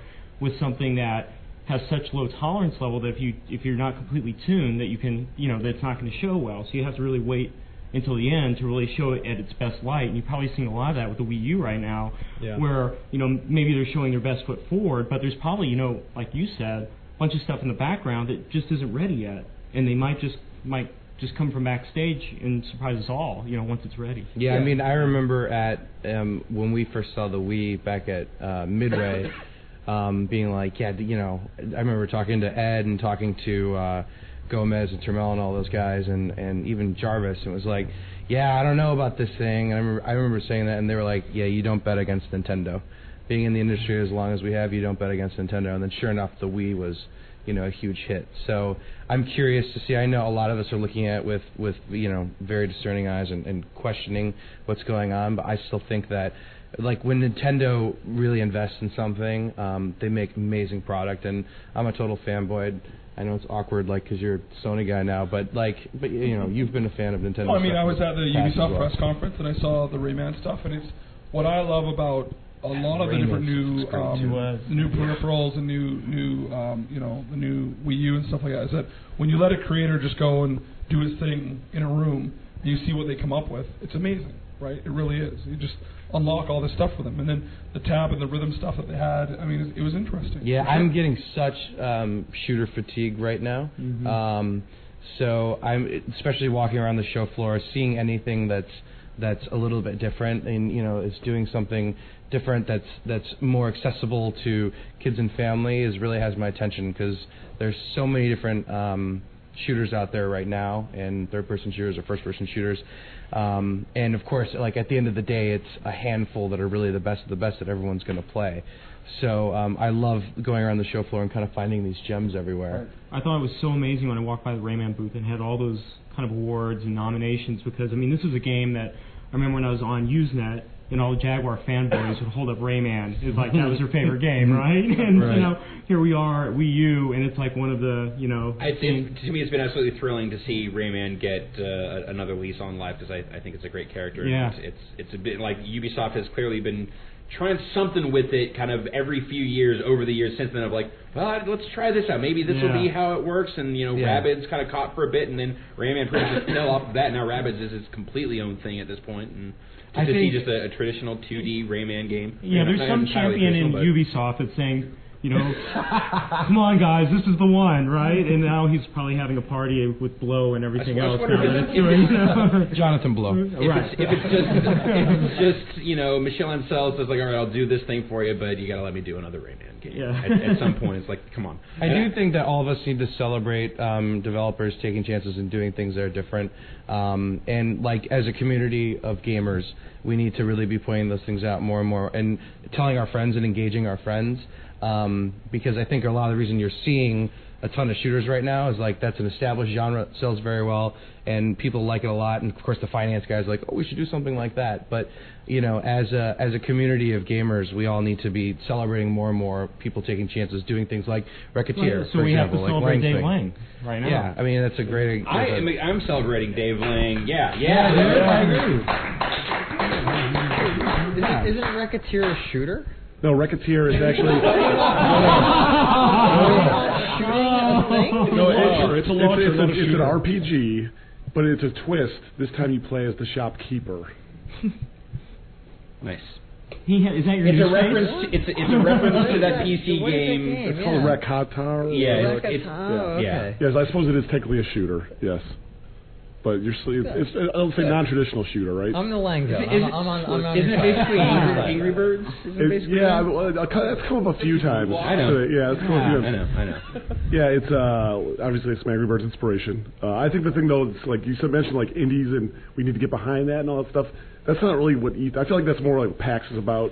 That's not really so much what E3 is. I agree with that. E3 is like the spectacle and kind of the show. And PAX is more about like, indies just kind of rolling up and just showing you what they got on their laptops, and that's why I like that show so much because it's like super high energy, super invigorating. Awesome but the excitement is specific to each. Like the things that you expect to see and the stuff that I get out of PAX from seeing games and that perspective and stuff I get at E3, it's completely different. I expect to see whatever the newest, biggest thing that these giant publishers are producing or the hardware manufacturers have up their sleeves. And, I go to PAX, I want to see the weird thing that someone made in their garage. Yeah.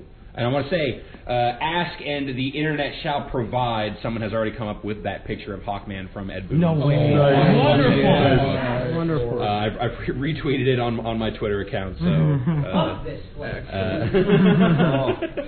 that's how quickly it goes, and also Hawktaku redirects to E3 Mysteries, so... Fittingly so. It's awesome. By the way, I feel bad we haven't mentioned Hawkgirl at all in this, and we should. You're right. If we're talking about Hawkman a lot. Might as well. And, someone else brought up on Twitter that the Move would be perfect for a Hawkman game. Just get two of those controllers. You're making the noise. Slapping them in the air. One more time. No, my voice. One more. Now I just got an animated GIF awesome. But the John Carmack's head-mounted display. Sure. Yeah, Brad went and saw that. That could double as the Hawkman helmet because he's got like that bird thing on his head. It's kind of this. No. Okay. Sorry. Forget it. Yeah, these are the bird accessories. Bird accessories. Bird. What was it about the John Carmack? I'm not making the connection to John Carmack. It's ridiculously gigantic. This Carmack head thing. Was it bird shaped? No. Did he put a bird on it? Is this a Portlandia gag? He should. Have you ever seen Hawkman? He has the most ridiculous helmet. I have. I'm just talking about. I'm looking at the picture of him right there. He puts on his "fuck this place" hat. No, that was the thing. This is what I wear when I hate places. So Brad scooped me on the Carmack thing because he was clearing out when I got there for it. So Brad was out hustled me there to see the thing. But I don't think anything could stop Brad from going and seeing John Carmack, so I don't blame you for that. Like Diablo 3 might be able to. I don't know if Brad is within earshot, but I believe I've previously heard on the Giant Bombcast. Brad, is it true that a year or two ago, when you had the opportunity to meet John Carmack at E3, you weren't sure whether to do it. You didn't have the gumption to talk to him, but you did it. I went. And how did you feel the second year when you went? Did you feel emboldened? We talked about it last night. I had a moment of personal discovery, and now I've overcome the obstacle. That's fantastic. Yeah. Wow. Yeah. That's great. That was deep. That's what E3 does for people. Well, also, he didn't actually have to talk to John Carmack because he just walked in the room and gestured at the thing, and then John Carmack started going. Yeah, exactly. Yesterday, I successfully conducted the questionless interview. So same. I asked him, I think, one question. Feel pretty good about it, yeah. That's how John Carmack do. $500 headset, fully immersive. With duct tape. With duct tape and ski goggles. But he busted out the $800 headset and proved that his $500 headset was better than the $800 headset. So I don't know anything about this. What is this? So this is you should. I'm sure you should check out Brad's report, which I imagine is fantastic. Right, Brad? Oh, your report's good. Sure. Yeah. We have a video. We don't do reports. Video report. You can report. Right? What the hell does that Klepek guy do? That's a Klepek. Junior high school. Submitted report. Double spaced, of course, as always. So it's this thing about Sacagawea. Call back. We all know real reporters just listen to other people asking questions and then report it. I don't know anybody who did that today. I don't know what you're talking about, Jeff Gerstmann. So it's a fully immersive thing, but it actually looks just sort of like if you remember the Viewfinder if you were a kid. I don't know if you remember that kind of thing. Viewmaster. I'm getting all the words wrong, but yeah. Viewfinder is just what you look through in any sort of... Viewmaster. So it's like this big sort of face-covering thing, this big piece of plastic or whatever that... Yeah, so he's got a guy... Brad, do you remember the guy's name? We should give him credit. Palmer or something? Sure. Something. Yeah. Something. It's in Brad's report. Come on, what's the report? Palmer Viewfinder. Brad's report. Lucky something? Lucky Palmer, maybe? That sounds good, maybe? That's a porn name. Come on. Yeah, it's really what am I thinking? Come on, that's something else, Steven. Okay. So the AVN Awards are not anywhere near Lucky Palmer here. does the hover touch. Yes, it's the hover hand. The hover touch. I can't. Brought to you by Lucky Palmer. This is why he writes and doesn't talk. This is the difference. Fact checker. So it's these goggles that you put on, and then he has you put on a headset. So fully immersive. So then you actually can't hear him talking, which is just a little bit problematic. I forgot to think that part of the demo out. Did you ever have the moment where he pulled the headphone off your ear so he could tell you what to do? No. I took it off my ear. Did John Carmack touch you? He did. Thomas was shooting the thing. He said 20 minutes that I was playing this thing, Carmack was just like constant stream of consciousness talking to me the entire time. I couldn't hear a word he was saying. So you need to go back and watch that. Yeah, I'd love to see it. I'd love to know what he had to say. So here's the deal, truncated from Carmack's 20-minute dissertation version. His idea is he likes the idea of VR. He likes the idea of being within sort of a holodeck experience. So by putting these goggles on, you were seeing a slightly lower resolution version of Halo 3, of Doom 3. And what you'd see on a monitor is actually the graphics duplicated, so it's like a bifurcated screen, and you see left and right. But you're seeing, because it's stereoscopic, right, so you're looking with both eyes, and you see one unified image. And the thing with his thing is that he shows you the $800 Sony headset that goes on and looks like Geordi LaForge visor thing from Star Trek. And that only has a 45-degree viewing angle, so he says it's just like pressing your face up against a television. So you don't actually see the graphics in your peripheral vision. His thing has... But Carmack's thing... with this other guy, Lucky Palmer or whatever his name is, it's 45 degrees around to the sides, and so you have this wraparound effect, so you actually do feel like you're completely looking inside. And if you look up and if you look down physically, you are looking up and looking down in the game world and seeing the ceiling above you or the floor below you. And he said that he's then into the idea of tying that into some sort of mobile phone GPS thing so that you could actually have a deathmatch where you are walking around in a room with other people who are wearing these headsets. None of you can see or hear each other, but you would have the phone giving some sort of positional awareness to the game. I don't think you need that much technology for a deathmatch. I think everyone in the same room, you could just knives or something, just like, all right, fucking let's do it. You deathmatch in here. So he's so into this, he says he might try to subsidize the development of this. He's actually using some of his rocket technology in the thing. No, I saw the report. Saw the report. Yeah. That rocket technology, son. I got rockets, yo. Give me that rocket. Listen, what else do you want to know? Put it in a helmet. What else do you want to know? Carry it from this back from space. Do you want me to tell you about Warren Spector? I can go to Spector now. Yes, I'd love to talk about it. Wait, I have one question before you jump into Warren. Drew talking about the Disney guy. No. Right, John Benaki. Can this browse the internet? I'm going to ask the question everyone. Can Carmack's thing also browse the internet? Why do you think Lucky Palmer made it? All right. Zing! You brought it back around. God bless you. That was really solid. All right, John Benaki, what's up with Warren Spector? Warren's working on Epic Mickey 2, The Power of 2, and that's being shown on the show floor. And what's up with Power of Illusion?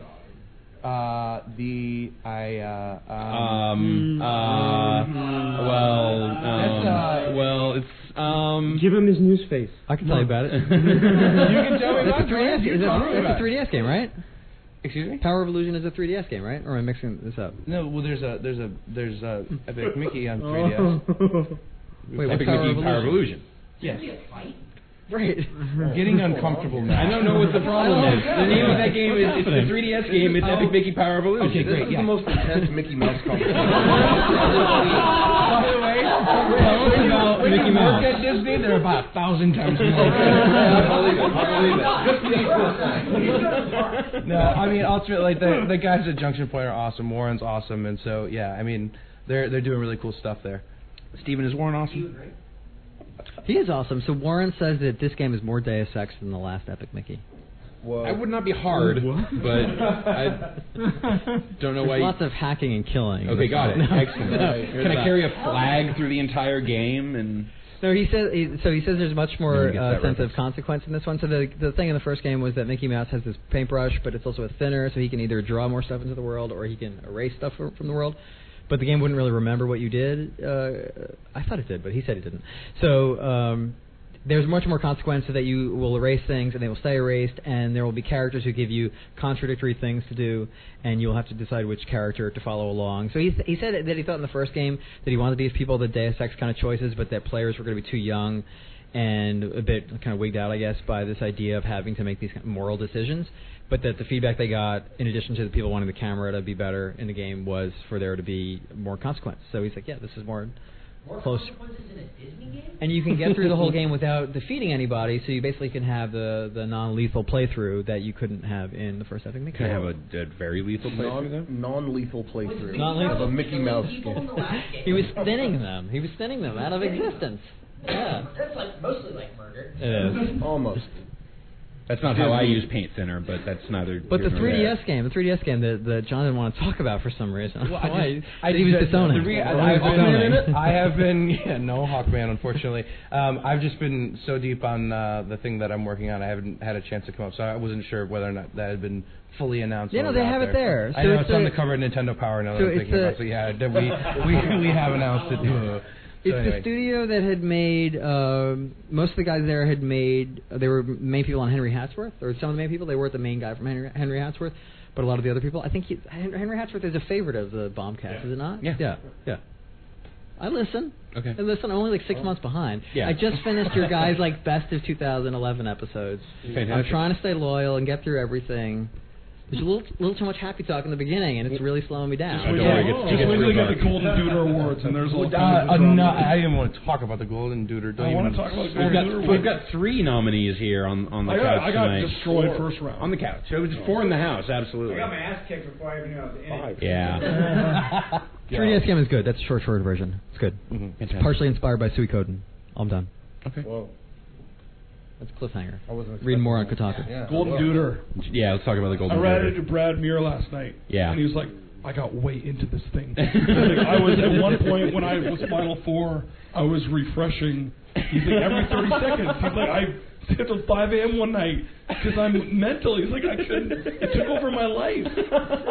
I was shook. I was way into it until I basically figured out that you can predict really accurately the results just by looking at how many Twitter followers each person has. Mm-hmm. And it's basically like that ratio is the Golden Duder win ratio. And what's the Golden Duder ratio. Yeah, exactly. Yeah. Is this in an upcoming episode, at least in my time zone? The Golden Duder. I don't think we ever really talked that much about it. It was unofficial, a fan round robin popularity contest. Fan powered. Who's winning? Who won? It's over. Yeah, it's over. Former coworker Matthew Rory ended up taking it, which impressive.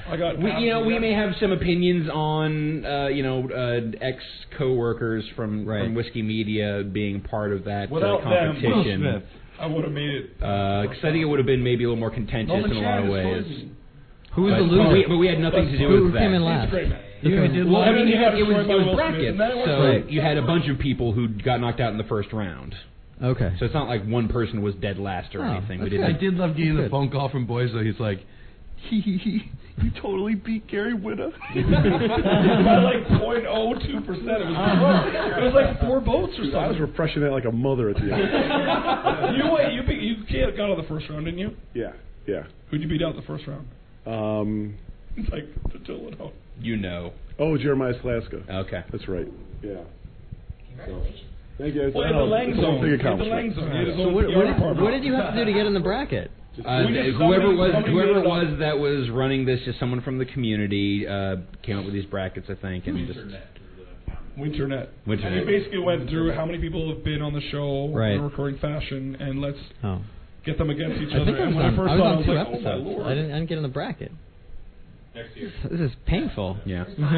Well, you didn't even know about it, so you're obviously not that, close to the scene here. So I try not to be biased, I don't want to look at these kinds of things. I think I predicted a Drake Vignacchi end run, but then all the whiskey guys. Yeah. No, it wasn't. It was Cowboy. It was John Bellamy. Okay, yeah, Cowboy. That was first run, yeah. Okay, that makes sense. That's better pairing. How far did you get, Adam? I don't remember. Oh, no, Norm Champ beat me first round. Oh, first round, knocked out. And then out. they pitted him against Will Smith second round. I was like, oh, that is so... I thought for sure it was going to be like Drake, Vignacchi, or Muir, like that's like in terms of being like all those guys getting run out in town on a fucking rail in the second round. Like, what's going on? This doesn't make just crazy upsets. I'm like, everyone's like building their own PR groups. They're like tweeting to people like, vote for me. I'm like, I don't know what. I never said vote for me. You kind of did. You said actually called me. What do I have to do? Say, vote for me. You guys are full of it. You asked me to hack the internet. No, you offered to hack the internet. Can you call it anonymous and give me 20,000 votes? That was me. Oh, there. Craig's got the brackets. Yeah. What do you want to know? Yeah. Let's see. We got the facts. I want you to announce it like Michael Buffer. Where did Hawkman get eliminated? Yeah. What was Hawkman's placement on the bracket? Fuck this place. He lost against Fuck This Place. Yeah. Oh no. Interestingly enough, yeah, big upset. He backed the wrong pony. Why don't you there. relive your journey?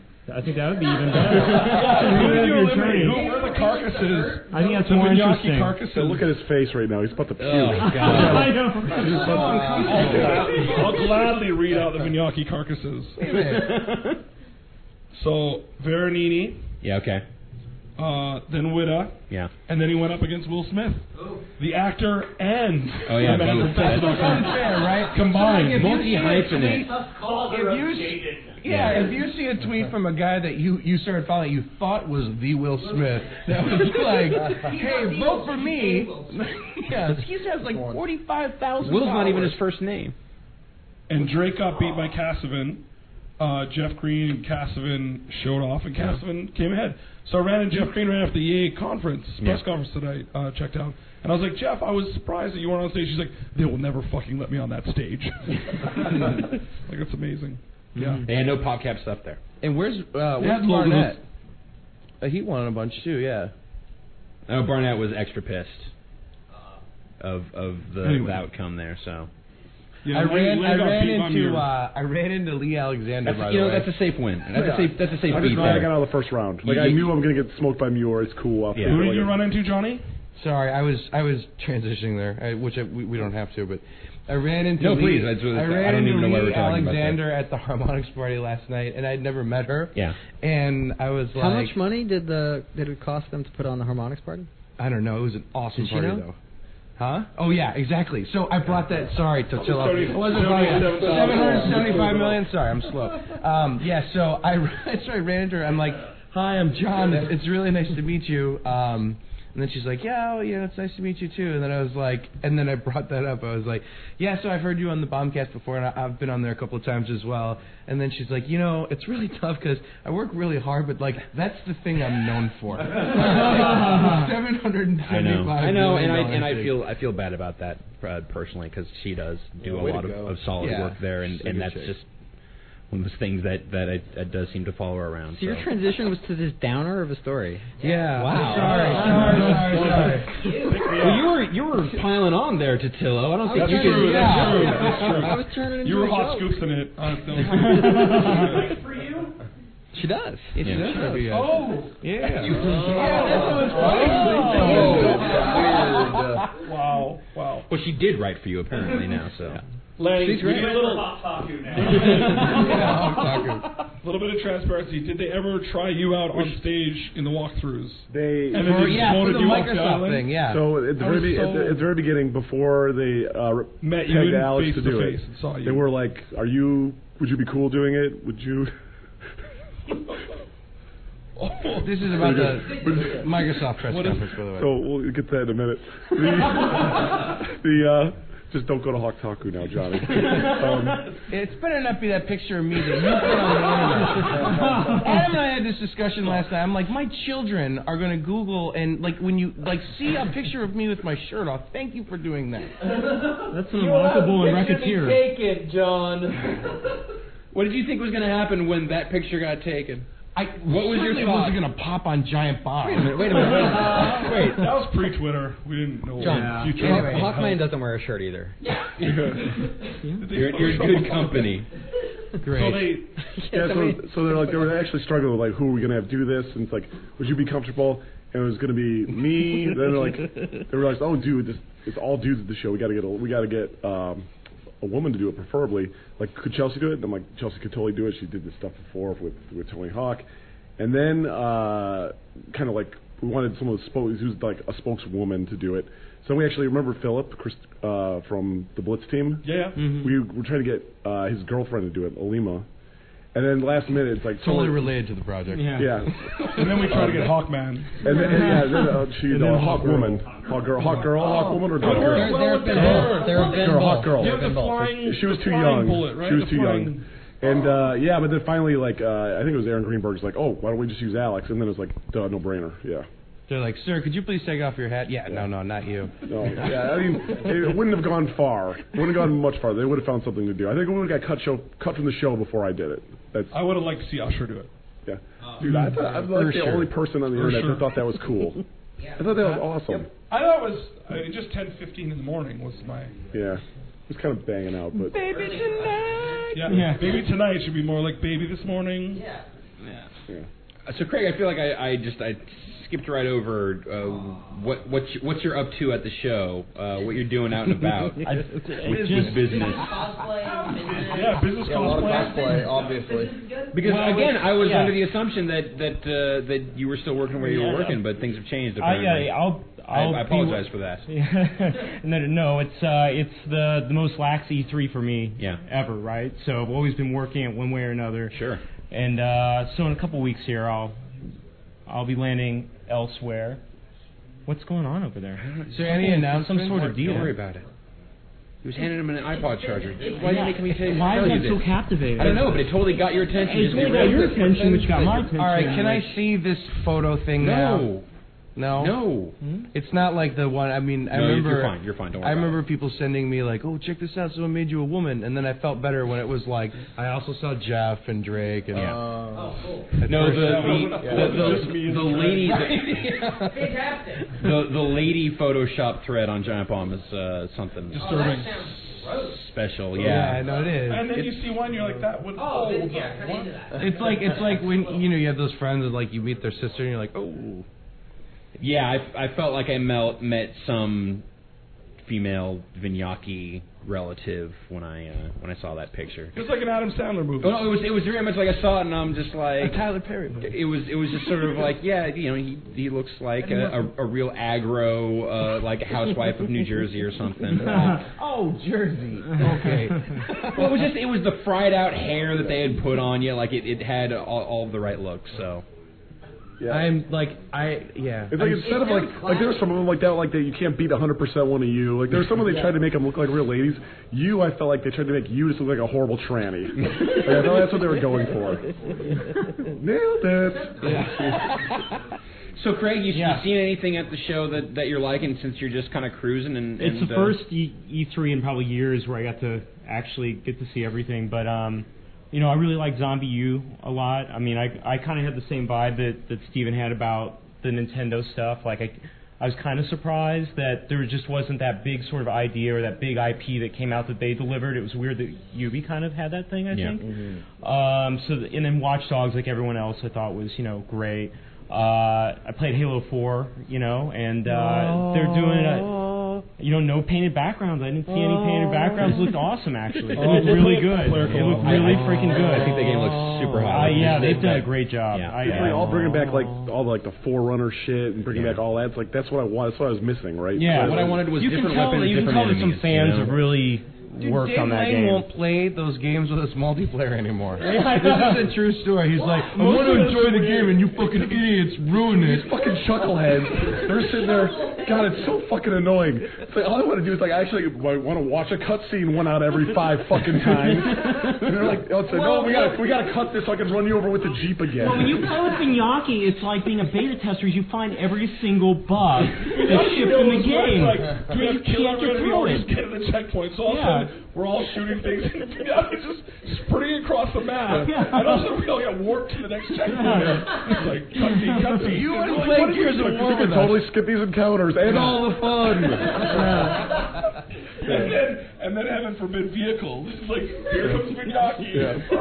Dead. I think it's so mad when you start doing it. Like, hey, Vignacchi, get this tank. Just blast it 3 fucking miles away. Comes running back. Don't do that again. I'll quit you guys.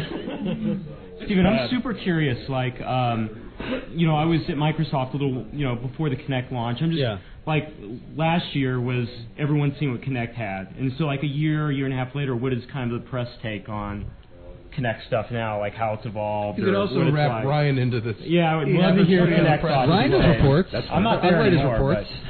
That's fine. That's fine. Yeah. Go ahead, Steven, please. I can't speak for all the press, but I mean, I think it would be awesome if you could. Just the writers of Hawk Well, I mean, I don't think it's going to be that different from what a lot of people listening to the show think, because I think most of us are looking for, aside from Dance Central, a Kinect game that feels like it's good, right? And I like the dancing in Kinect Star Wars. I think it's funny. I'm secure enough to laugh at things I liked as a child and not feel like that it's apostasy. But I think part of the problem is that this first iteration of Kinect is just not good enough to sense things in enough detail that enables designers to make things. Dave Lane would disagree with you. No, the next Kinect, the one that developers are working on for the Durango, is supposedly much better. The developers I know Don't know what you're work talking on about. it. Well, you do, and it's a much better thing and closer Tell to me more. It's closer to what they originally released. It's supposed to ship. It's like anything else. As you work on the platform more and more, you learn what it's good at, you learn what's bad at. Well, I think that's what we found is exactly that. Is like there was a lot of just like, let's throw this out there, let's try this thing out, right out the gate, and I feel like there has been a lot more, since launch of trying that. But I feel like we have, I don't know, maybe let's call it the last 9 months or so, kind of just found, okay, this is the stuff it can actually do. Yeah, this is the stuff that we can consistently rely on. Actually, the best thing is Happy Action Theater, when there's that one mode where you can tape the multiple pictures of yourself. Yeah. You could have sold that to me for $15. It is the best party thing ever. Yeah. Oh yeah, no, like that's the thing. It's like Happy Action Theater is a great idea because it's just like, let's just let it roll. Like let's take the game part out of it. Like talking to Tim Schafer about Happy Action Theater, it's like watching the Once Upon a Monster team just go through these struggles with working with the Kinect hardware and just the way that like it would break and it would make these horrible things happen. And he's like, I love the horrible things that are happening in this game, so I want to make a game that's just the horrible things. Let's unearth and show off all of the broken, fucked up, half-assed things that you can do with Kinect. Well, it works. I think the other thing is it actually works with everyone. Like my 3-year-old daughter, nothing else works for the Kinect except for that. Are you like, this doesn't see her, or just doesn't the lava click? one. She's like, the lava one, Dad. And then she just jumps on the couch. Yeah. She's kind of diving lava. I'm like, oh. Yeah, I mean, part of the problem with Kinect is that, I mean, Nintendo was trying to do motion gaming for years, and they have, I think most people would agree, some of the best designers in the industry. For sure. And they were struggling to get motion controls to work with most of what they were making, to the point that pretty early on in the Wii, they were putting games out like Super Paper Mario that barely used motion control. It was their acknowledgement that this isn't something that needs to be in everything. It doesn't always lend itself well to game design. And that was with something that in retrospect was barely a motion controller and that it still had buttons. And the problem with Kinect is that the input is so imprecise and there's so little feedback to the player. So to continue my name dropping, Peter Molyneux, when I was on the Jeff Keighley's Spike Extravaganza, and Molyneux was the sort of color commentator for a lot of that, and I bookended doing analysis for the Microsoft press conference, and we were talking as we watched the whole thing, and we kind of were bantering about some of the Kinect stuff, and I was asking him, like, isn't the problem or how do you get around the problem of the fact that you don't have a lot of feedback? You don't know when you're doing something wrong, if you're the one who did it wrong, or if it's the Kinect that can't detect you. And he said, yeah, it's an unsolved problem. Because Stevens, how does it make you feel, though? That's what you need to think about. Yeah, well, he actually was, he doesn't actually, I think he has an unfair reputation as a bullshitter when he's actually, I think, a really genuine guy. And every time I've interviewed him about anything, I don't think he's a bullshitter. I think that he's just super enthusiastic. I think it's just that enthusiasm gets the better of him. It's like with Kinect. He has these great ideas of like, wow, I could do these things with this, and this would be amazing. Right. But then like just the fucking stone cold realities of game development and budgets and deadlines and stuff come crashing down at some point, and it's like, well, we couldn't do all of those things, so what can we do? So the compromises to the Peter Molyneux vision. But he is not a press release writer or marketer or whoever else who just makes shit up about their game or says things that are overblown in order to get you to buy it. No, those are out there, but they all remain faceless. They don't. Right, and so when Peter Molyneux, who I think has sort of drawn the ire, I mean, occasionally, this might be surprising, but occasionally our readers get angry about things. And they comment and they comment Hawk-Taku, everything is super positive there. I don't know. And when we run stuff about there's already 3 posts on Hawk-Taku also, so I don't know how Kotaku's doing keeping up right now. Wow, internet is so we cannot compete. But whenever we write about Molyneux, we have people who just they just get angry about him because they feel like he's been promising all this stuff. And the thing is, when I chat with him, I think he's genuinely thinking he can get these things in the game, or these are things he wants to do, and wants to will them into existence. And even now, the new thing he's doing, which Jeff may have spoken about, the first project, 22 Cans, he's doing 22 experiments. The first one is Curiosity, and he has this cube he's going to be putting online, and then you can chip away at it by logging on, and it's going to take billions of chippings away, and his test, otherwise called prison. Maybe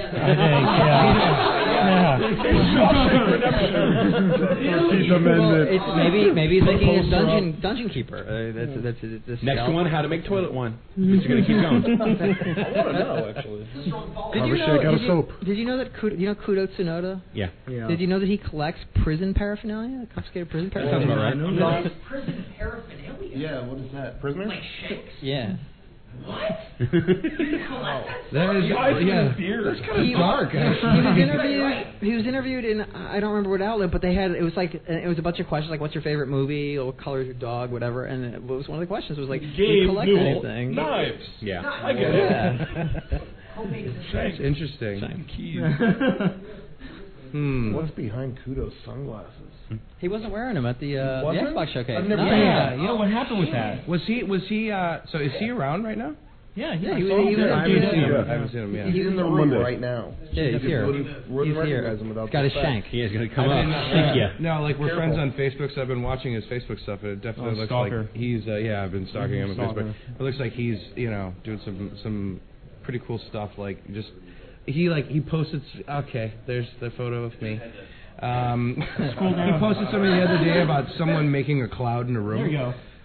They made a cloud in a room? like it was like a art thing where basically they had a cloud in the room. So I was always curious to see what he's doing, especially because he's in all the super forward-thinking R&D stuff at Microsoft. So I'm not even sure if he's on Kinect anymore. Yeah, I think he's on Netflix. Maybe he's on the hologram. Don't tell him to do anything. Have you seen the hologram thing? No. It was the Konami press conference where the CEO came out as a hologram. He set up the projector. He said, "Tell me when you want the president now. Hold on, I'll hit the button, and then Will I Am appears." That's right. It's got a hologram voice. And then Tupac. He sounded like that. The English version. Yeah. I'm sorry, Stephen. I was talking about I just going through my name dropping Rolodex. Okay, sure. You want me to the game name drop? Well, you did Hip Hop Gamer earlier, so that's the beginning and the end. So something kind of weird. So this will be my call to the audience. My call to the audience. My call to the audience. So going back to the Yoshi T-shirt guy for long-time listeners. Okay. He was in the bracket. I think he was in the, what was it? The Golden what? Golden Duder. Golden Duder. He was in the Golden Duder. So tell us Shook that he wasn't in that. We got to make sure we do that. He is. Like, there's a part of him going up against. I expect him to go up against Hawkman and to lose, and I accept that. He's got Hawk Taku. I only got Kotaku. He's got Hawk Taku. I mean, how do I compete? Think about it. Hawk Taku. What was he saying? What was I talking about? The Hawk Walking jingle? Oh, the Yoshi guy. So the Yoshi guy had approached me when I was speaking of the bracket. I was standing next to Jeremiah Slaska of Scribblenauts and Hybrid fame and Giant Bombcast fame and all that.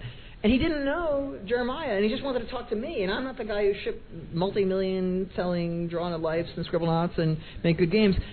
I was in Jeff Keighley's green room for the Spike stuff. Yeah. And Randy Pitchford. Alfonso is here, man. This dude's creeping at the door. Sorry, Steven, I didn't mean to cut you off. But I'm watching these silhouettes. You tweeted that picture, and it looked like a somber group of dudes. Dead. Well, so Randy Pitchford was there. Yeah. I hope folks know who Randy Pitchford is. And this is the point I'm trying to get at, is that I hope that people who are listening to Giant Bombcast pay attention as much to people making games as they do to the reporters and the media personalities. Because everybody came into the green room, or anybody, like so many people approach me and they recognize me at the shows, and they don't recognize the talented developers I'm sitting next to. And this was just kind of funny. Randy Pitchford's there, and a reporter who I won't name, he's kind of a young reporter, and he looks up to Randy Pitchford and he says, "Hey man, how you doing? I love the magazine." And Randy's like, "What are you talking about?" And he thought, because I guess somebody else had said Randy, he thought they said Andy McNamara. Oh my God! Not Randy McNamara. And I think Andy McNamara is a great guy, worth knowing, a great bicyclist as well. But he is. But I'm still talking about Alfonso's giving us a piece of his mind. He's joining in on the Mickey Mouse argument. But this is the point. People should know, if they know who Alfonso is, they should know who Randy Pitchford is. Yeah. That's what I'm trying to get at. Yeah. I agree with that. I agree with that entirely. But at the same time, I'm out. I'm throwing my mic down. The difference is that access to those guys is highly controlled. We are out there every day, exposed, like just showing ourselves out there, and shirtless sometimes. Sometimes shirtless. Here again. What? But that's kind of the difference. Is like you don't see Randy Pitchford's face, or Randy Pitchford isn't writing up stories on a daily basis, and people aren't. I had him write a story for Kotaku this week. Actually, I did read that. I read the story. That was good work. Part of it is that, but part of it also is. I like that you're press ganging developers into writing blog posts. Hey, you don't have to pay him, so it's great. No, that's great. Better than a ringer. Yes, but part of it is also is that game development studio is like a football team, right? It's just a whole bunch of people that are contributing to the effort. Yeah. And the teams themselves and the companies around them will say sometimes illegitimately because they don't want to promote anybody and have them get a big head and want to have Jason and Vince money, but sometimes it's that strictly they don't think that one person deserves all the credit. And so they demur to saying, "Oh, it's just a team effort." So it's more like this communist kind of thing or whatever, or hippie thing, right? And you don't have anybody getting recognized. And I've never, like, when I read Hawkman, clearly because of all my Hawkman knowledge, I'm obviously a comic book aficionado. And I never read for characters. I never read for characters. I love it. Man, this is so amazing. I never read for Hawkman. I got to admit, confession. I never read for Hawkman. Yes, No, but I read, like, Joe Kubert, Robert Kanigher, like, those were the dudes. Robert Kanigher. Hawkman stories. Yes. And I follow the creators, and I think it's worth, like, that's how you know you're going to get quality. Yeah. Don't follow the franchises or the characters or whatever. Like, follow the creators. If you're into, like, Treyarch, play their Call of Duties. If you're into, like, what Randy Pitchford's into making with his studios, you follow that. It's tough, though, from a developer standpoint, because a lot of times the guys that are spokespeople, it is a team effort. And so when one person says, my idea or when they're representing their whole team, they can't. Right, and Randy's not coding the game. It would be awesome to know sort of the key leaderships of every development team, but it's really tough. And I don't think a lot of them don't want to. But then some of them make sense because they're the guys that bring credibility. like a Cliffy or a Jaffe. And at least you guys pitch for it. at Sony acknowledge the development studios. You have a company like Nintendo, which is notorious about. I don't know if they still have this rule, but it used to not be able to put the development studio's name on the box, at least not on the front of the box. Huh. I don't know if they still have this policy. So they would do anything they could to emphasize the publisher and not the developer. And I think it's just worth, if you're a gamer, figuring out who's making your games and then follow those people around, so that if you like Henry Hatsworth, you can discover that hey, a lot of those people are now making this Disney game that maybe I wouldn't have thought otherwise about. But there you go. No, the crowd is. Sorry. What's going on? Oh, God, we need to. Okay. All right. On that note, note, I'm sorry to bring the show down. No, you have not. I am terribly distracted, and I apologize for that. you make excellent points, and you should get somebody from Hawkaku on the show. I do agree. I mean, they're hard to get, man. They're busy. It's middle of the night here, and they're still pumping out stories for Hawkaku.com. Right. So. But I think that's our moment here to take another break, and then we're gonna swap out, get some Giant Bomb dudes Alfonso. Call it take it home. So yeah. Hey Ryan, what's up, Johnny? Thank you for coming on. Yeah. Thank you. How is your E3, Ryan? Yeah. What did you like? Nobody asked you. Adam, Johnny, Craig, thank you guys for coming and spending some time. Thanks for having us. Dave Lang, 2-segment Dave Lang, keeping it mad real here. Stephen Totillo, making his Hawkaku debut here. A pleasure to have you. Glad you could make it here, and Rocco from Mega 64. Rocco, I feel like I shortchanged you the most, and I apologize for that. What else is new, man? What?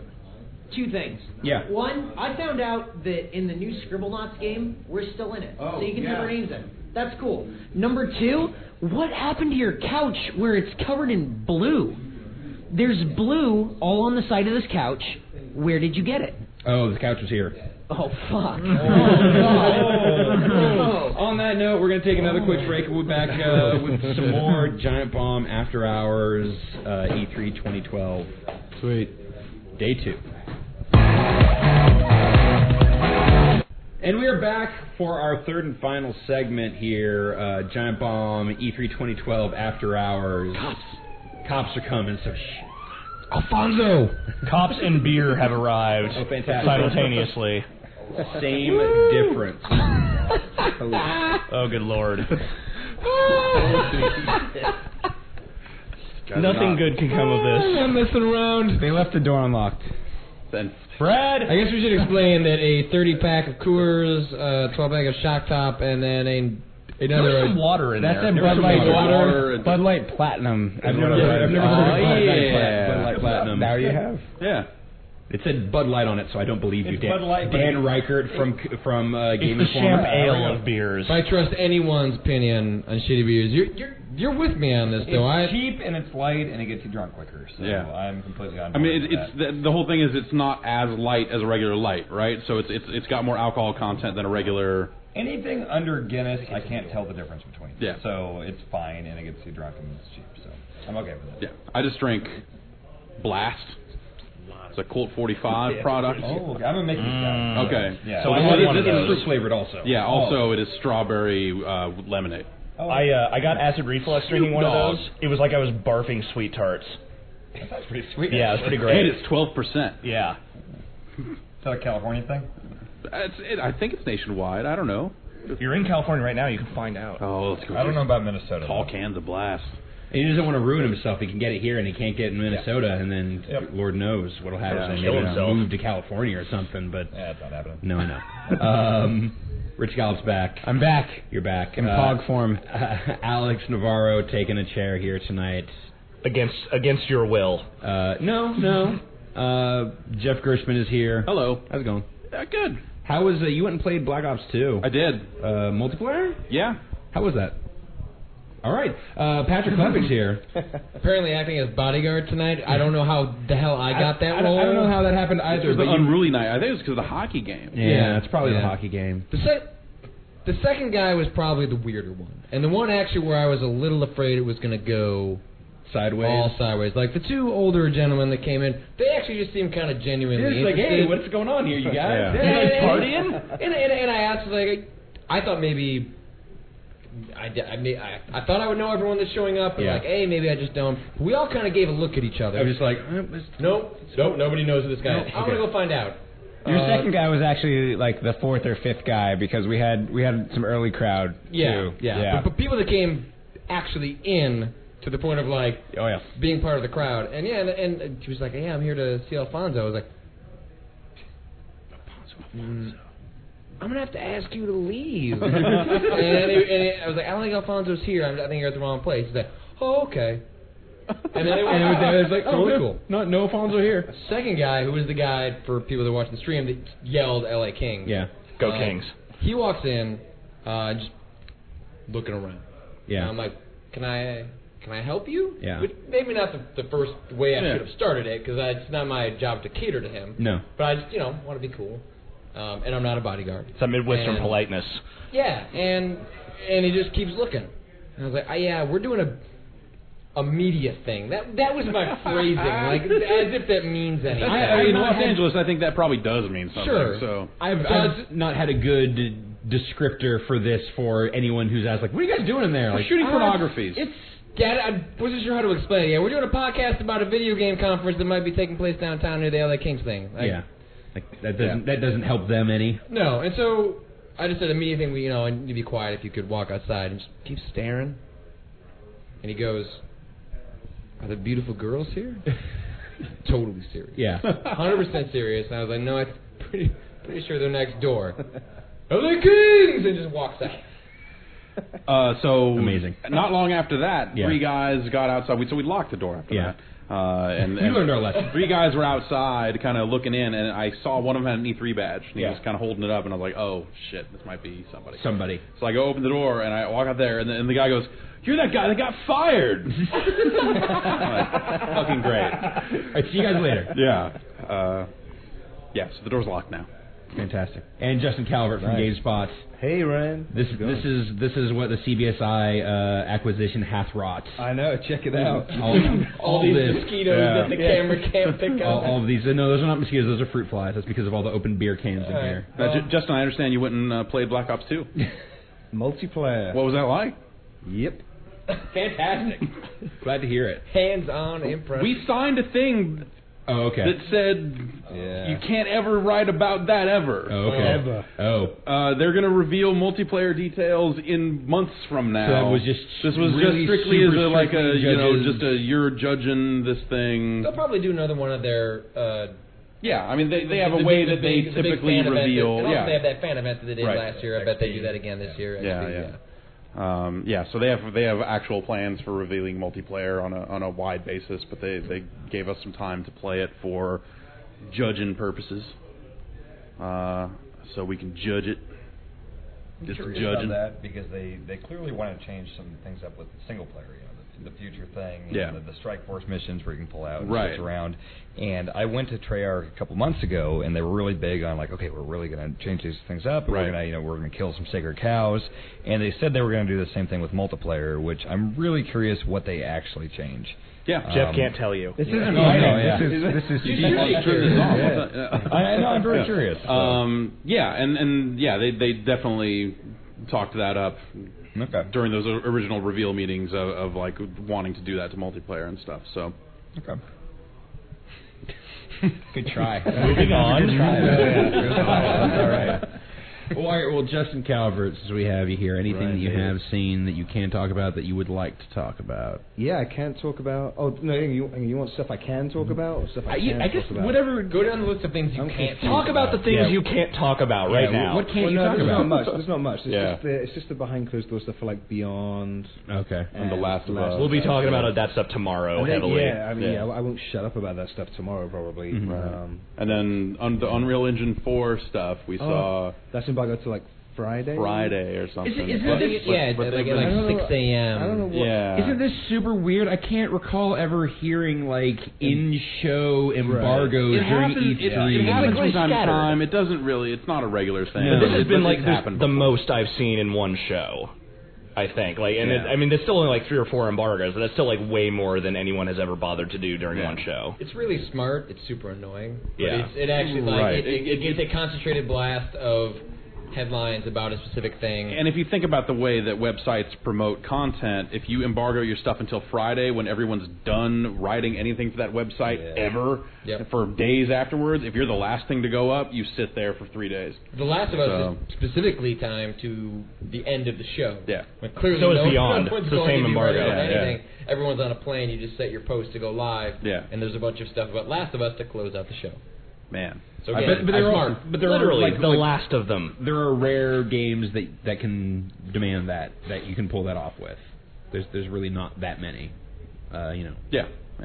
Naughty Dog being maybe one of them. All right, well, Justin, what can you actually talk about? What can I talk about? I don't know. I mean, Watch Dogs we can talk about, although we've all seen the same thing, right? Yeah, I know they're showing a trailer at the Ubisoft booth, and it's or they're showing a theater. Isn't it? Did you see the iPad stuff?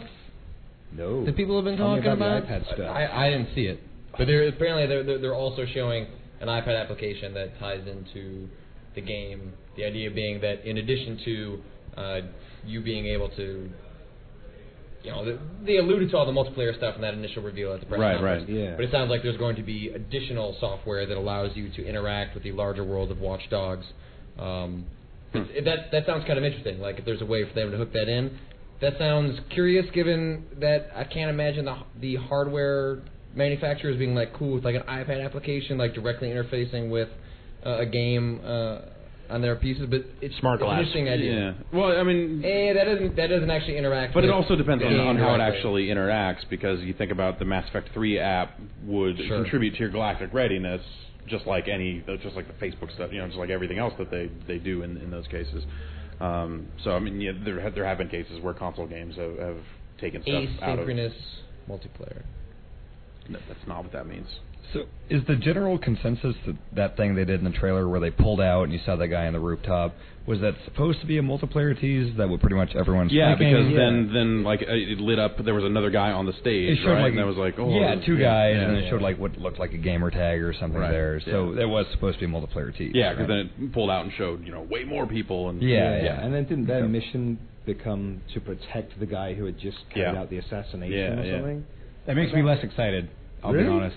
Because I really love that world looks cool and that tech looks cool and that gameplay looks cool, and I don't want to have to be sharing it with as many people as they implied. I wouldn't be surprised if there was an option for you to play that by yourself. Well, yeah. That has to be there. I'd be cool with it co-op. I'd be cool with it. Yeah, we're speculating. Yeah. Bare-ass speculating here, so we can't start saying, speculate nothing. You can yank the cord on your PlayStation. The PlayStation Orbis, I can confirm. Okay, great. Will have internet capability, and if you don't have the internet where you have that Orbis, it won't connect to the internet. Well, I'm glad that we are breaking news. Settling these beefs. Then there you go. My PlayStation 3 has not solved. been connected to the internet in over a year. I know. No, I know. Yeah, you're aware. Yeah. Because they sort it by last login, and I scroll the way down sometimes and see you there 13 months. I'm still playing games on it. It's just I install the firmware that comes with the game, and so you can actually just put the game in and play it, and you don't have to wait for 2 hours to update. That's exactly why I do it. It's a good idea. Yeah.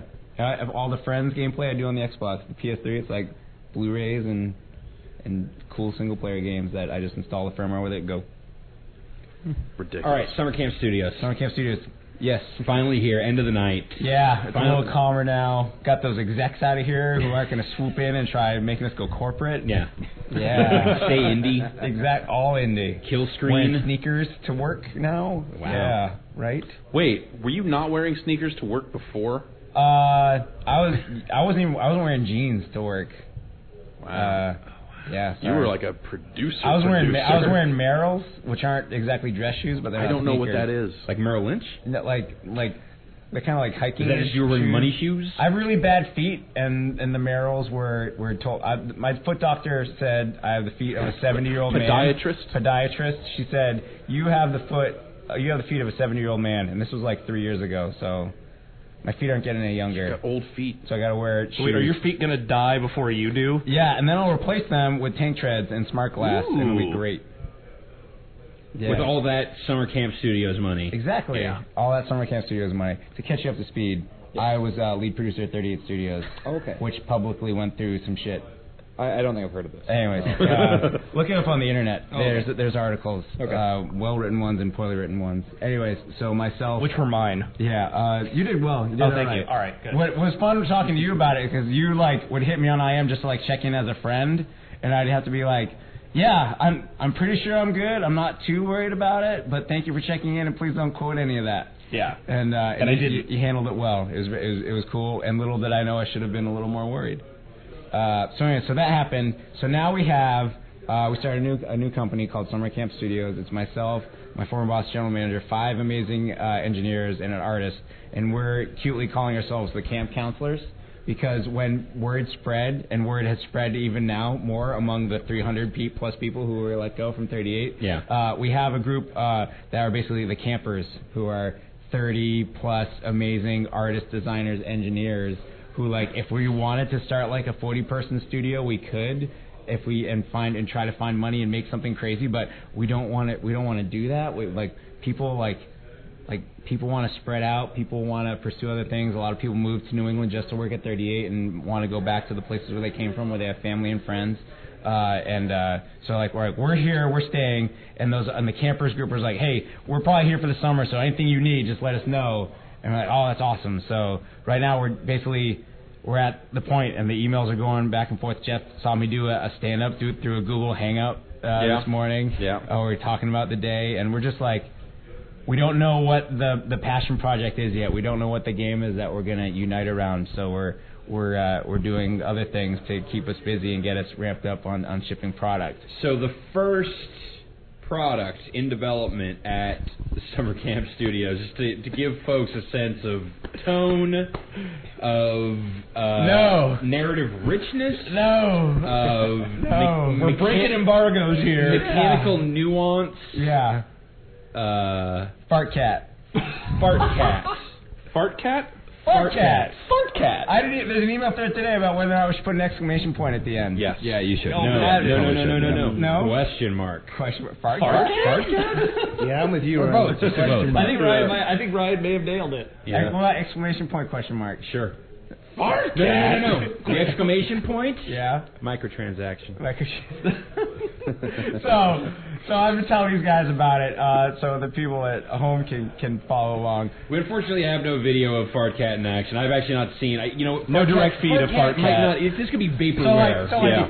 I jokingly tweeted earlier about I called the main cabin and said, where the heck's my E3 build? But I was there in the room when and you called. And I actually did it. It was an actual phone call. I was like, hey, we have something we can show. So, Fart Cat is an academic exercise. We've just been at... Sounds like obviously very academic. That's really the only way to take it. I think almost cow clicker if you want an analog. But so we just all spent years, in my case 4.5, and for others more, working with 300 people on a gigantic game. And we didn't release it. We released a YouTube video and some screenshots got leaked. So we were just sitting around it'd be really awesome if we made a game in a week. And we learned something from making it. That's all. That's our only goal. Make a game in a week and learn something from it. So all right, we're gonna make iteration. Exactly. Just do it, play it, make it fun, and put it out there. And if people like it, we'll learn from that and either iterate on that or make something else. And so what can we make? All right, let's make something for iOS, and let's make something a universal iPhone, iPad app. So all right, what do we want to do? What's simple we can do? And Dave Cham, one of our engineers, said, well, we can make a cat that farts. And we're like, yeah, right, we can make a cat that farts. Well, and then no one else had another idea. And then they're all more complicated. Let's do it. So we're making Fart Cat, and we're using it. We want to learn how to make a game, and while making a game, interacting with the people who we want to buy that game, and then after we release that game to those people, continue to get that feedback and iterating on it. It's.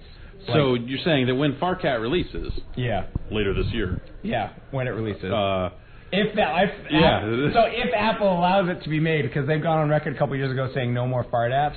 Right. But there's a new one right now. I think it's still top 25 called Hide the Fart. So the belief is, and this is another lesson. I totally saw that recently. That is actually a thing. It's bad. But if it's a question mark, you're not, necessarily saying it's Fart Cat. Like exactly. Well, also, I mean, there's going to be hardcore mechanics, mid-core, casual. Right. So we originally it was just going to be a cute cat that farts, and like Ben Coelho would stop by. We threw like a blanket over our heads and made fart noises, and we're like, all right, this is going to be it. And the kind of meowy fart noises. Perfect, done, ship it. And then we read that, we're like, all right. Can we get a sneak preview? You know that cats don't really get at it. You know that cats don't meow out of their ass, right? And you know that cats are silent mostly too. Okay. It's like you have to get it up at the end. It's hard to do. It's late at night. Anyways, there's a lot of takes where I got to sit down and edit. I was in Audacity picking which 10 fart sounds we wanted to use. So the fart sound's locked in. No, nothing is locked in. Okay, so you're saying there will be over 9 fart noises? Likely, yeah. Are you alpha yet? Yes. I think first playable is probably what we're calling it right now. But so we're making Fart Cat total academic exercise. Are you scrumming? Yeah. We just saw the stand up today. Oh, okay. That's what that was? Okay, got it. Totally. Minimal documentation because it's a small group, which is nice. It's really all about the product and getting it done and on social. And it's really like how far do you want to take the academic exercise with this title, and then when do we want to work on the realness, the real thing, and like one of the things that are hot right now that people that we feel like we don't know enough about want to learn are actually implementing back-end analytics to learn about customer behavior. And now you're talking video games. Exactly. And microtransactions. Well, this is the kind of stuff that like goes into making games right now. Is you getting that feedback from players, and whether you know it or not. Basically, if your game is connected to the internet, you should more or less assume that all your behavior is being logged, and people are studying it and improving and trying to either put that data towards a new game or put that data towards the current game. That's the friggin' point, right? Yeah. Why do you think I unplugged my PlayStation 3? No. Anyways, so you don't want Adam Boyes sitting there going, "What's Rich doing?" Yep. Well, they wouldn't know what I'm doing. They'd want to know what like a group of me are doing, and those groups are called cohorts. By the way, you want a weird phrase to learn about? Learn about the phrase cohorts. It's. I know the word cohort. You know it, but in this sense, it is a statistical group of people. This made-up version of cohorts. Yeah. So in reality, fruit fly. A cohort is a statistical group of people that came into your product at the same time, and you follow that group. It's more complicated than that, and I don't quite understand all the way. I'm still learning. And you follow that group's behavior through your product, and you try to learn like, all right, so we had a bunch of people come in and play this game in May, or play this product in May, and 18% of them stuck. All right, and then we had another group come in June, and 25% of them stuck. Like, all right, what did we change between the two, and all this crazy stuff. Anyways, so we built an analytical backend for Fart Cat.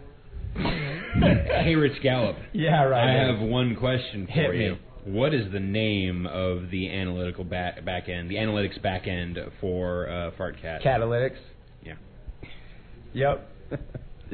This is the kind of doofy stuff you get to do when you're sitting around on like a porch drinking beers in nice weather at summer camp.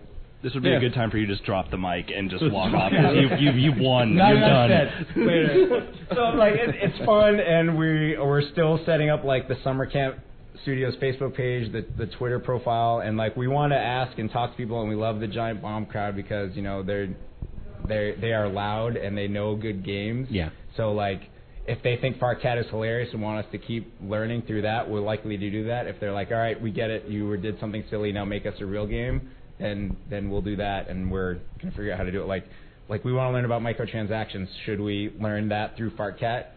Would we all right, you play this game, you unlock a whole bunch of different cat skins, and then, there's a really sweet one that looks like Panthro, kind of, and it's 99 cents or whatever, or weird in-game cat currency, There's all this stuff that exists out there in the market that we don't know from making big... I would almost call them normal games, is what I want to call them. Sure, yeah, regular games.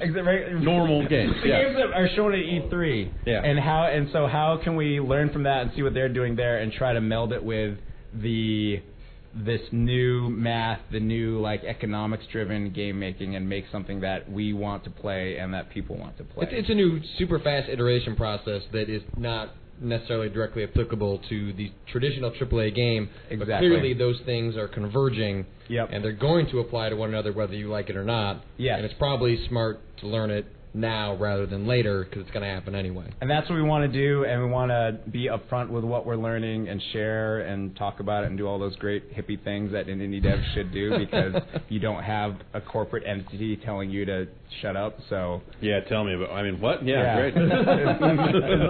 like one of the guys was like, it was so refreshing that like I was like, oh, I'm gonna tweet this, and like, all right, cool, and they looked at it and like, oh, that was good. I was like, really? I didn't really try that hard. And I'm like, no, it was good that you just did that, and you didn't have to ask someone about it, and you didn't have to have a meeting about it. And I was like, yeah, this is nice. But wait, I mean, did you ever have those meetings at 38? Because I mean, I didn't. Okay. So other people in Summer Camp Studios were involved in those meetings. I was radio silent. I was on the game. I was with 200 dudes and dudettes, and we were cranking and making an awesome game. And my job was to keep people out of meetings like that. I was giving Brad a breakdown on how to do that earlier. Is now a good time, or should we shoot a separate video on Rich's producer hands? Let's shoot a separate video because it's kind of late. I feel like I can't. Rich is the master of emboldening people through hand gestures. I am serious. I am absolutely serious. He gave a guided tour where Brad helped me to figure out where the W button was on my keyboard. I felt like 3 times better about myself after he like waved his hands around. I'm serious. Brad, you're a valuable part of the company. You're happy and working well. Doing what you're paid to do. Do you have to read one of those weird books to get that stuff down? I'm reading The Lean Startup right now. That one is I'm learning stuff from it. I feel I'm gonna read as many of those books as I can until I feel like I'm not learning anything from it. It's basically what I did in college. I reached that point very quickly in college, but now I read Steal Like an Artist, which you can read in about half an hour, and is a cool book about not trying to come up with something new, but try to come up with something that combines things from other people or does a different take on something. How to steal stuff successfully. It's like an artist. How to do it respectfully and not just like straight rip it off. Like the iPhone store right now, like it's rip off city. It's crazy. There's a pretty good version of Picross 3D that I got. We were talking about that earlier. Did you see I forgot to grab that while it was free. Yeah. My favorite one that's on the top list right now is a rip off of North and South for the NES. Oh, weird. The map is exactly the same. The train tracks go, east, west, south, and like the forts are in the same spots. They just changed the graphics. That's cool. I was like, am I the only person who sees that and knows that for what it is? It's history, man. You can't fuck with history. Exactly. These colors don't run. But it's also, I mean, I won't disagree about the just rampant plagiarism on the App Store there. But in that case, it's like here's a game that doesn't. I don't think Nintendo's probably going to hop on that one real quick. I love that game. I play that game a ton with my dad. We don't even own the licensing for that. It's probably not going to show up the General Lee, I guess. I don't know. Boss Hog. Yeah. There you go. Boss Hog Games. Cooter. Cooter doesn't own it. Cooter doesn't even own those overalls, man. Those are you got those on layaway, man. Yeah. But yes, there is insane rampant plagiarism, and it's bad when it's stuff like that Johann Sebastian Joust rip off because that's a game that's in development, and then someone else just kind of beat them to the market on their own idea, and that's fucked up. But when you're talking about something like if they're making a bootleg of a weird, obscure old NES game that whoever it is that owns that license or whoever it was that developed that game in the first place, that's not going anywhere. I mean, it doesn't pain me, but I just wish they'd done a little more with it. Sure. Instead of putting a coat of paint on it. And for the Picross 3D thing, like Picross was the thing that existed outside of Nintendo anyway. Yeah. They didn't announce Picross 3DS. They didn't. Yeah. They didn't announce anything. So. Yeah. Even games that they were working on and had coming out, they didn't announce. Yeah. So. God damn. Yeah.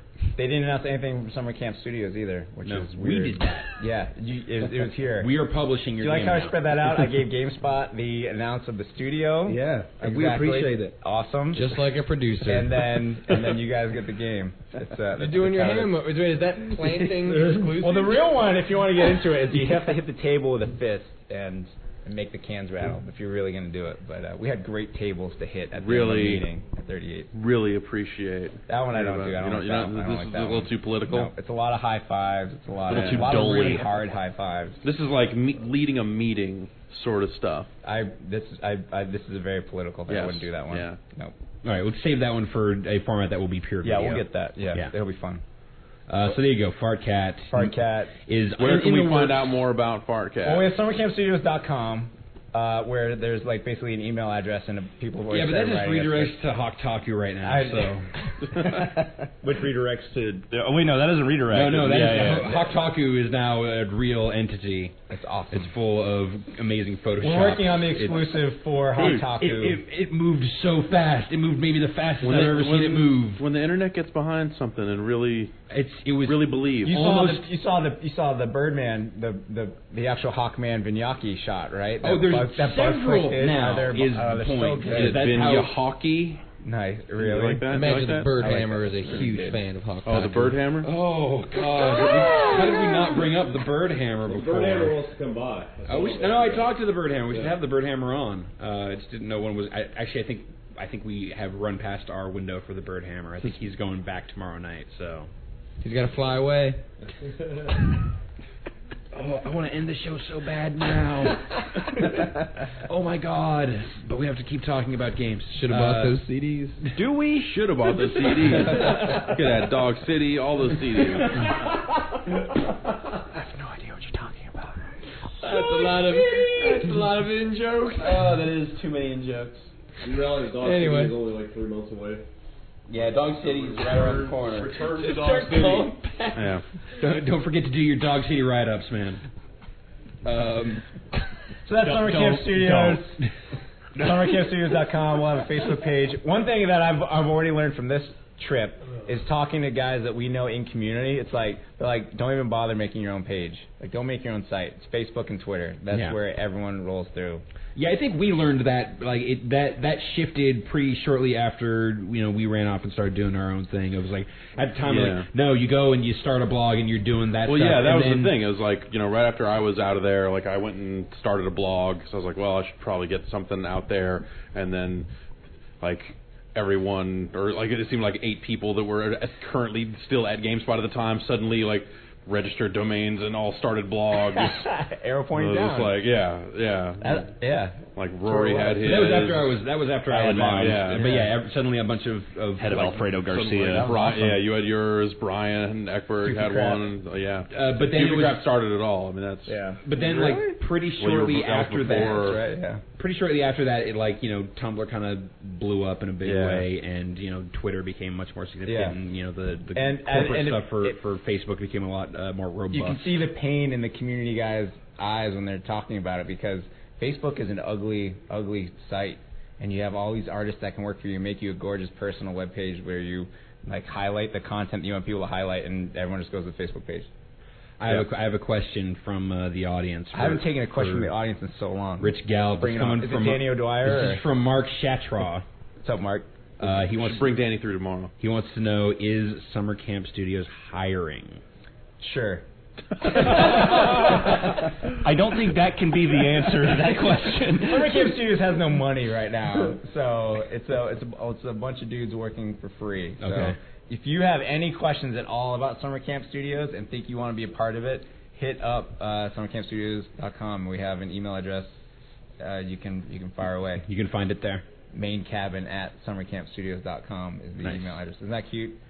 We're taking it too far. I want a raccoon or a moose to be our mascot. I'm kind of doubly torn on it. 2 of my favorite. What animals. if it was a raccoon riding a moose? Done. A ramoose? Yeah, or a raccoon with antlers. Something like that. A raccoose. We'll workshop it. We'll figure it out. We'll figure it out. Get there. So we're gonna have fun with it. We want to talk. That's awesome. Yeah, and we'll make something more than just a AAA fart app. Which so we're adding gameplay to it right now because we don't want to be rejected from Apple outright by like, it's a fart app, stop. So we're going to put in actual gameplay mechanics and try to make it and balance that. All right, is this fun enough to be done, or do we want to keep polishing this fart? So Game Informer's Dan Reichert. Yes. Exclusive review for Game Informer. What is it that cover reveal? You got to spread it out. Yeah, obviously it'll be on the cover of next month's Game Informer. I assumed you were kidding when you said cat fart, and I was very, very happy when he confirmed that. Fart cat. Come on. Fart cat. I'm sorry. If you guys need me to leave, I can leave. Cat fart is like a thing. Fart cat is a character. Yeah. Oh, okay. Cat fart is what fart cat does. I was calling it cat fart a lot, and then the entire group convinced me that it's actually fart cat, and I saw it like that. who you just described. Yeah. This is very confusing. It's yeah. Well, I'm sure your 1,200 word write up in next month's Game Informer will make this make a lot more sense. What is it that you want from FartCat?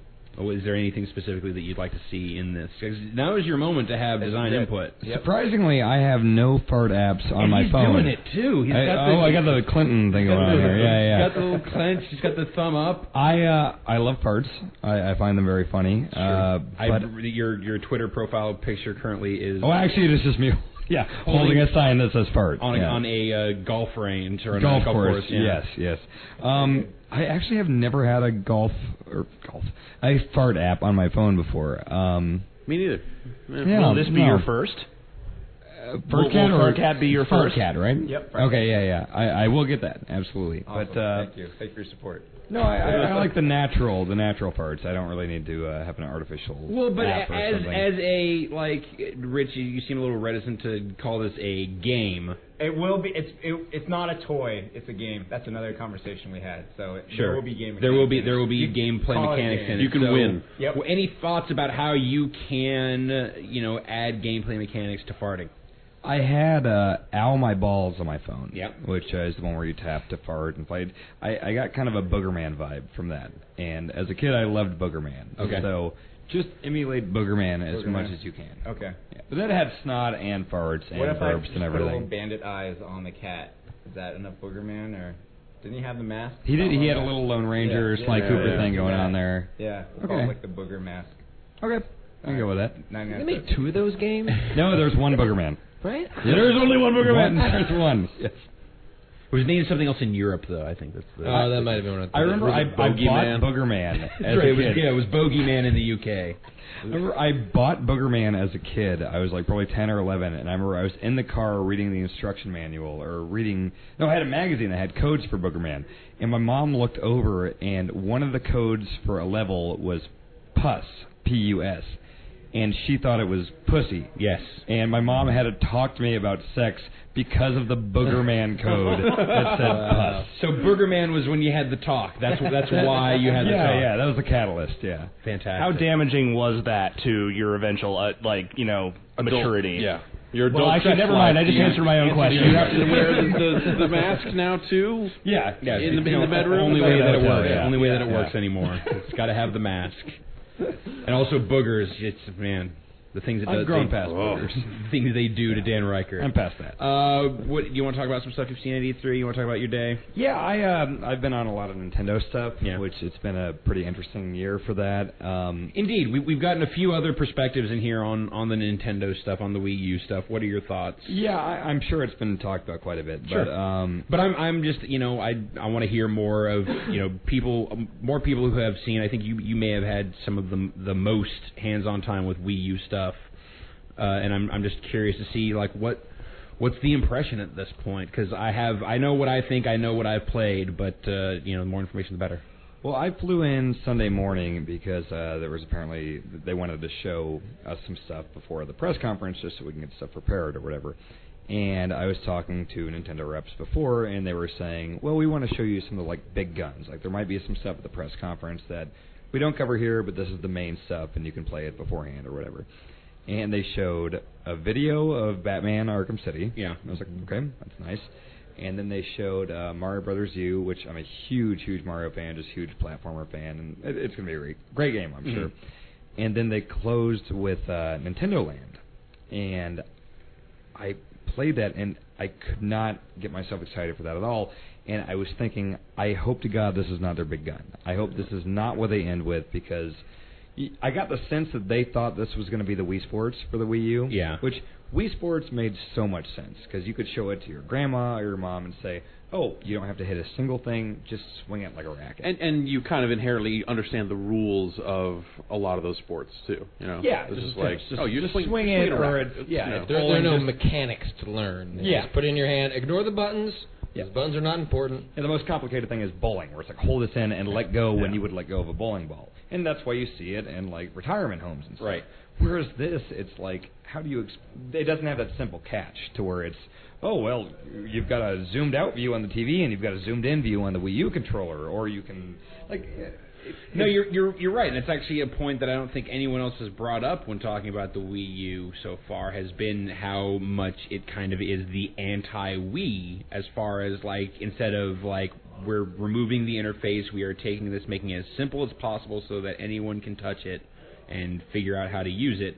Now it's like, no, now we have two screens. We've got, we had no analog sticks. We have two analog sticks. We have, at the most buttons that a controller that's out there has, but we're still using the Wii brand. We are still selling it using the thing that we sold the most casual game system that's been released with. So. Well, and you get the sense that Nintendo is confident that this is going to have the Wii Sports effect. Like most of their booth is Nintendo. There's a lot of Nintendo land. I think they said as much. Yeah, they made specific allusions. Yeah, they basically said this is the thing. Roundtable. Yeah. Last night, now it's after midnight. It's like almost 2 nights ago. But yeah, they said, you can think of this as a Wii Sports. Yeah. Because someone asked. I'm sure they would love for us to think of it as the Wii Sports. Well, someone asked in the context of Wii Sports was a pack-in, which is went a long ways, especially in North America, to making that sort of a ubiquitous Wii thing. And it wasn't a pack-in in Japan. That was a thing you had to purchase. Yeah. But yeah, they were like, you can think of it that way. And it's like, well, doesn't feel that way when you play it. It doesn't have the same instant click. Well, it was like during that demo, during the press conference when they were showing was the Luigi's Mansion one, the longer that guy spent explaining that game, the less I understood about it. Like, it's just, the more information was there, the less sense it made. Yeah, like as someone who plays a fair amount of video games and played Pac-Man Versus and has played the tech demos they did last year, like as soon as they showed it, 90% of that concept was just like, okay, obviously, you don't see the ghost. The ghost is on the other screen. Flashlight kills ghost. Flashlight revives dead players. All right, good. Go. It took them way too long to explain what you just said in like 4 sentences. And then on top of that, obviously it's a Japanese company, but on top of that, it was a translated description of stuff. So it's like slowed down that much more, and you're sitting there staring at this thing, watching it happen, and just going like, I can't. How did this? If you spilled that on my bag, I will kill you. How do we get to this point in this press conference that this is where they're at? Just like this guy's going to talk and this translator's just going to go. And I felt crazy by the end of it. It was like, is this even really happening? Was this an actual proper game? And that and Batman went on for just an exceptional amount of time. Yeah, it's fucking Arkham City. I know what that is. I don't care what dumb-ass tablet mini-games you add to it. Yeah. That game is not a game that needs a charge-up super move to be fun. That brings nothing to it, right? I mean, they redesigned the suit, though. He has a gamepad on his arm now. Come on. Does it actually have, like, the analog sticks and everything? That's the one thing I'm not sure about. I don't know if it has the analog sticks. Yeah. But I think they straight up said it was a gamepad, right? Like, on his arm. Did the BAT meter or whatever that is? Yeah, I think it... I get it. Okay. You see what they did there? Like the thing is, it was so easy with Wii Sports to be like, we're all adults here, we're at the bar, and it's like, let's go back and play Wii Sports bowling or whatever. You're not going to be a 25-year-old guy or whatever and be like, let's go play Takumaru's Ninja Castle and throw shurikens at paper ninjas. Like, it's not the same thing at all. So, non-Nintendo Wii U stuff that you've seen, any? I went to go to Black Ops today, but that was the same thing I saw at Treyarch earlier, so didn't see anything new of Black Ops. Saw Hitman Absolution. Yeah. I liked what I saw of that. I like the just super sandboxy, like just be as stupid How did as you finish the mission? I sat down with the game director and watched him, and he did the thing where he dressed up as the drug dealer and lured him to the apartment or whatever, and you could poison the drugs before he takes it, or I love the challenge list where it's like, you drop a bag of corn on his head to kill the guy, or shove him in a manhole. Or he goes over to the corner to piss and shoot the thing above. And, I love that. And even that like sniper challenge thing, that like pre-order thing. Like I love just that open sandbox stuff. Yeah, and but if every mission's like that. At the same time, isn't it super crazy that they just basically list exactly all the ways you can kill him? I'd like it to be more vague. Yeah. Because like in that Hitman sniper challenge thing, it was kind of vague, whereas when I saw the challenge list in this, it was like, okay, push him in a manhole. So, yeah. But kind of back to Nintendo real quick. I did play Pikmin 3, and that was the one thing I saw and I liked. but I also had the least helpful kind of booth captain guy ever. So I was sitting there. Captain. There's probably a name for that. Captain Nintendo booth. You know, a Nintendo representative. There we go. Your Wii U concierge. A Nintendant. Nintendo. There you go. Oh, wow. Now you guys want to end this, don't you? See, suck the life out of this room. Cool. So I'm playing, and it's not like I went there in weird hours or anything. Like people were positioned at particular booths and everything. And I went to the Pikmin one because I was writing a preview of it, and I wanted to make sure I had this fleshed out and I knew everything right. And I sat down and I had the Wii remote and the nunchuck, and I asked the guy. I was like, okay, so let's say I just want to play the whole game with the gamepad. Can I do that? And he was like, "Oh, it's a map." I was like, "Yeah, I know, I get that, I see that, but if let's say I don't have a Wii remote, I don't have a nunchuck, it's not even in my house. Can I play this game?" And he goes, "Oh, you can use it as a dynamic map." And I was like, "I understand this. Like, can I play the whole thing?" And he never answered that. And then as I was playing, like I killed some beetle and some like nectar stuff came out, and I asked him, I was like, "What's this like gold nectar stuff coming out?" And he goes, "What do you mean gold nectar?" And I was like, he was standing right next to me. And I go, "I killed that beetle and some gold stuff came out of here. What does that do? It looks like my Pikmin are eating that. Is that like the nectar that makes the flower or whatever?" I killed him, and then there was nectar. And he goes, "Boy, I wish I could have seen that." Right. So this guy did not know what was going on. No, and he was like the Pikmin guy. And I was just doing very basic things in the demo. Are you sure about that? Are you sure you didn't just wander in there off the street and just stole someone's Nintendo shirt? This was an appointment for Alfonso. Yeah, no, he was waiting in the bathroom, and when someone came in dressed up, he ate their face and threw him into the stall, Hitman style, closed the stall. I'm not convinced you played Pikmin 3. I think I played. It was fun. I'm not sure. The misinformation or whatever I got. Dan loved the golden nectar. Yeah. Oh, yeah, he did. I am looking forward to that game, but yeah, that was not very helpful. What was that shooter? What was the shooter Hayes. nectar? Yeah. Hayes jokes. Second time Hayes has come up today. Hayes. Why are there Hayes? That is 3 more times than you need to be talking about Hayes in a given day. We're talking about Boosh? Why were you talking about Hayes the first time? Someone was talking about corn. Of course. Why were people talking? I'm not going to ask this question. I want to end this thing, so I want to get some final thoughts from folks. Those GameSpot UK guys are into some weird shit. I don't know. Oh, okay, fair enough. Yeah, let's look at Time Splitters 4. That'd be great. That makes sense. I would love that. All right, let's close out the show here. Final thoughts on day 2 of E3. Justin Calvert, how you feeling? I'm exhausted. Yeah. But I'm looking forward to be able to talk about some of the stuff like.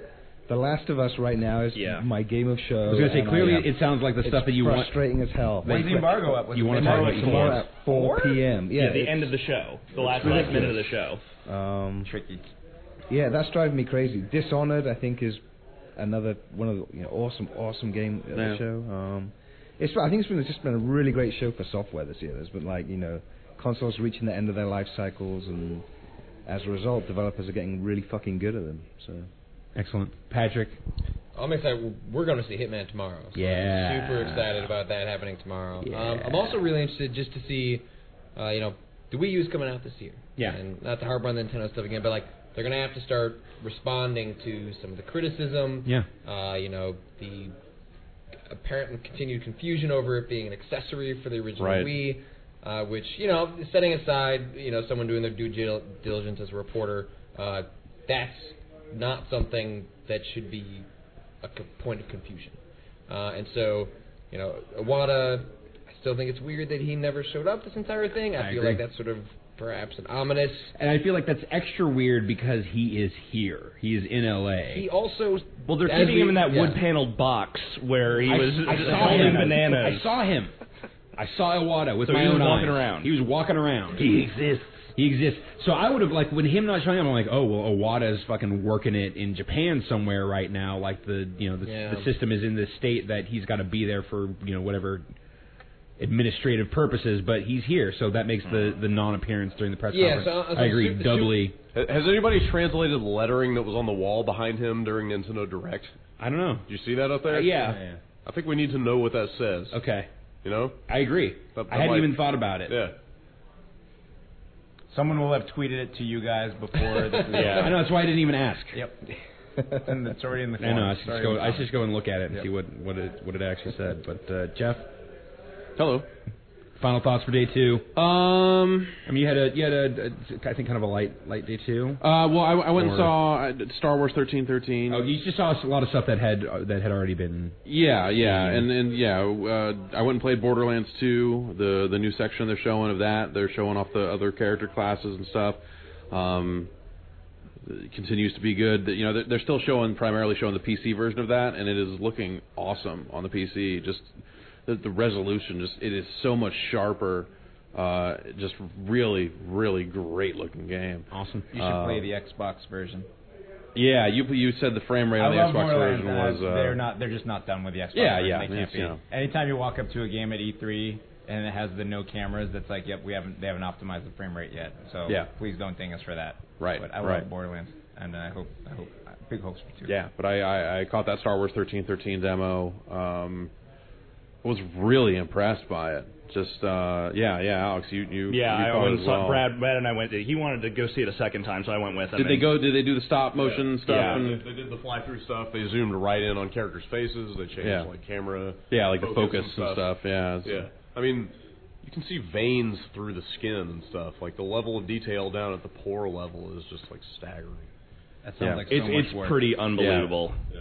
Well, but in a lot of cases, it's work that those ILM dudes are probably kind of used to doing. Yeah. So with the exception of the real-time aspect of it, right, like that's the thing that they've had to sort of adjust to. And it sounds like they've just got their pipeline set up to actually make that work. Yeah, they hybridized it or whatever. They but it's like the fire effects coming off the ship when you're climbing around on it, and you know the section where the ship explodes and stuff like that. Just really amazing. You know, it was one of those moments where, you know, I think around the time that a generation gets ready to end, or you know, we're reaching that point of where it starts to feel like we're going to get into diminishing returns on power. So you start thinking like, well, you know, what are they going to do with the next set of boxes? You know, is it really going to look that much better? You know, it's going to still be polygonal. What are they just going to raise everything? You know, it's like everything will be 1080p and 60 frames a second, I guess. And then you look at that and go like, oh, well, no, it's still going to be 30 frames a second because they're going to do all this fucking crazy shit. Yeah. I thought it looked really cool. I mean, from a gameplay perspective, you know, or you know, obviously a story perspective, it's such a short thing. No idea if that game will actually be any good, but it sure looked cool. Yeah. But I think that's, you know, that first run at, like I said this earlier, I think your first run at a new system, that's all you need is, like, something to dazzle. Like, let's get into, like, some you know, the complicated depth of gameplay systems that you couldn't pull off in previous hardware. What do people understand when you're trying to sell a new box is just some fucking flash. Yeah, you know? Totally.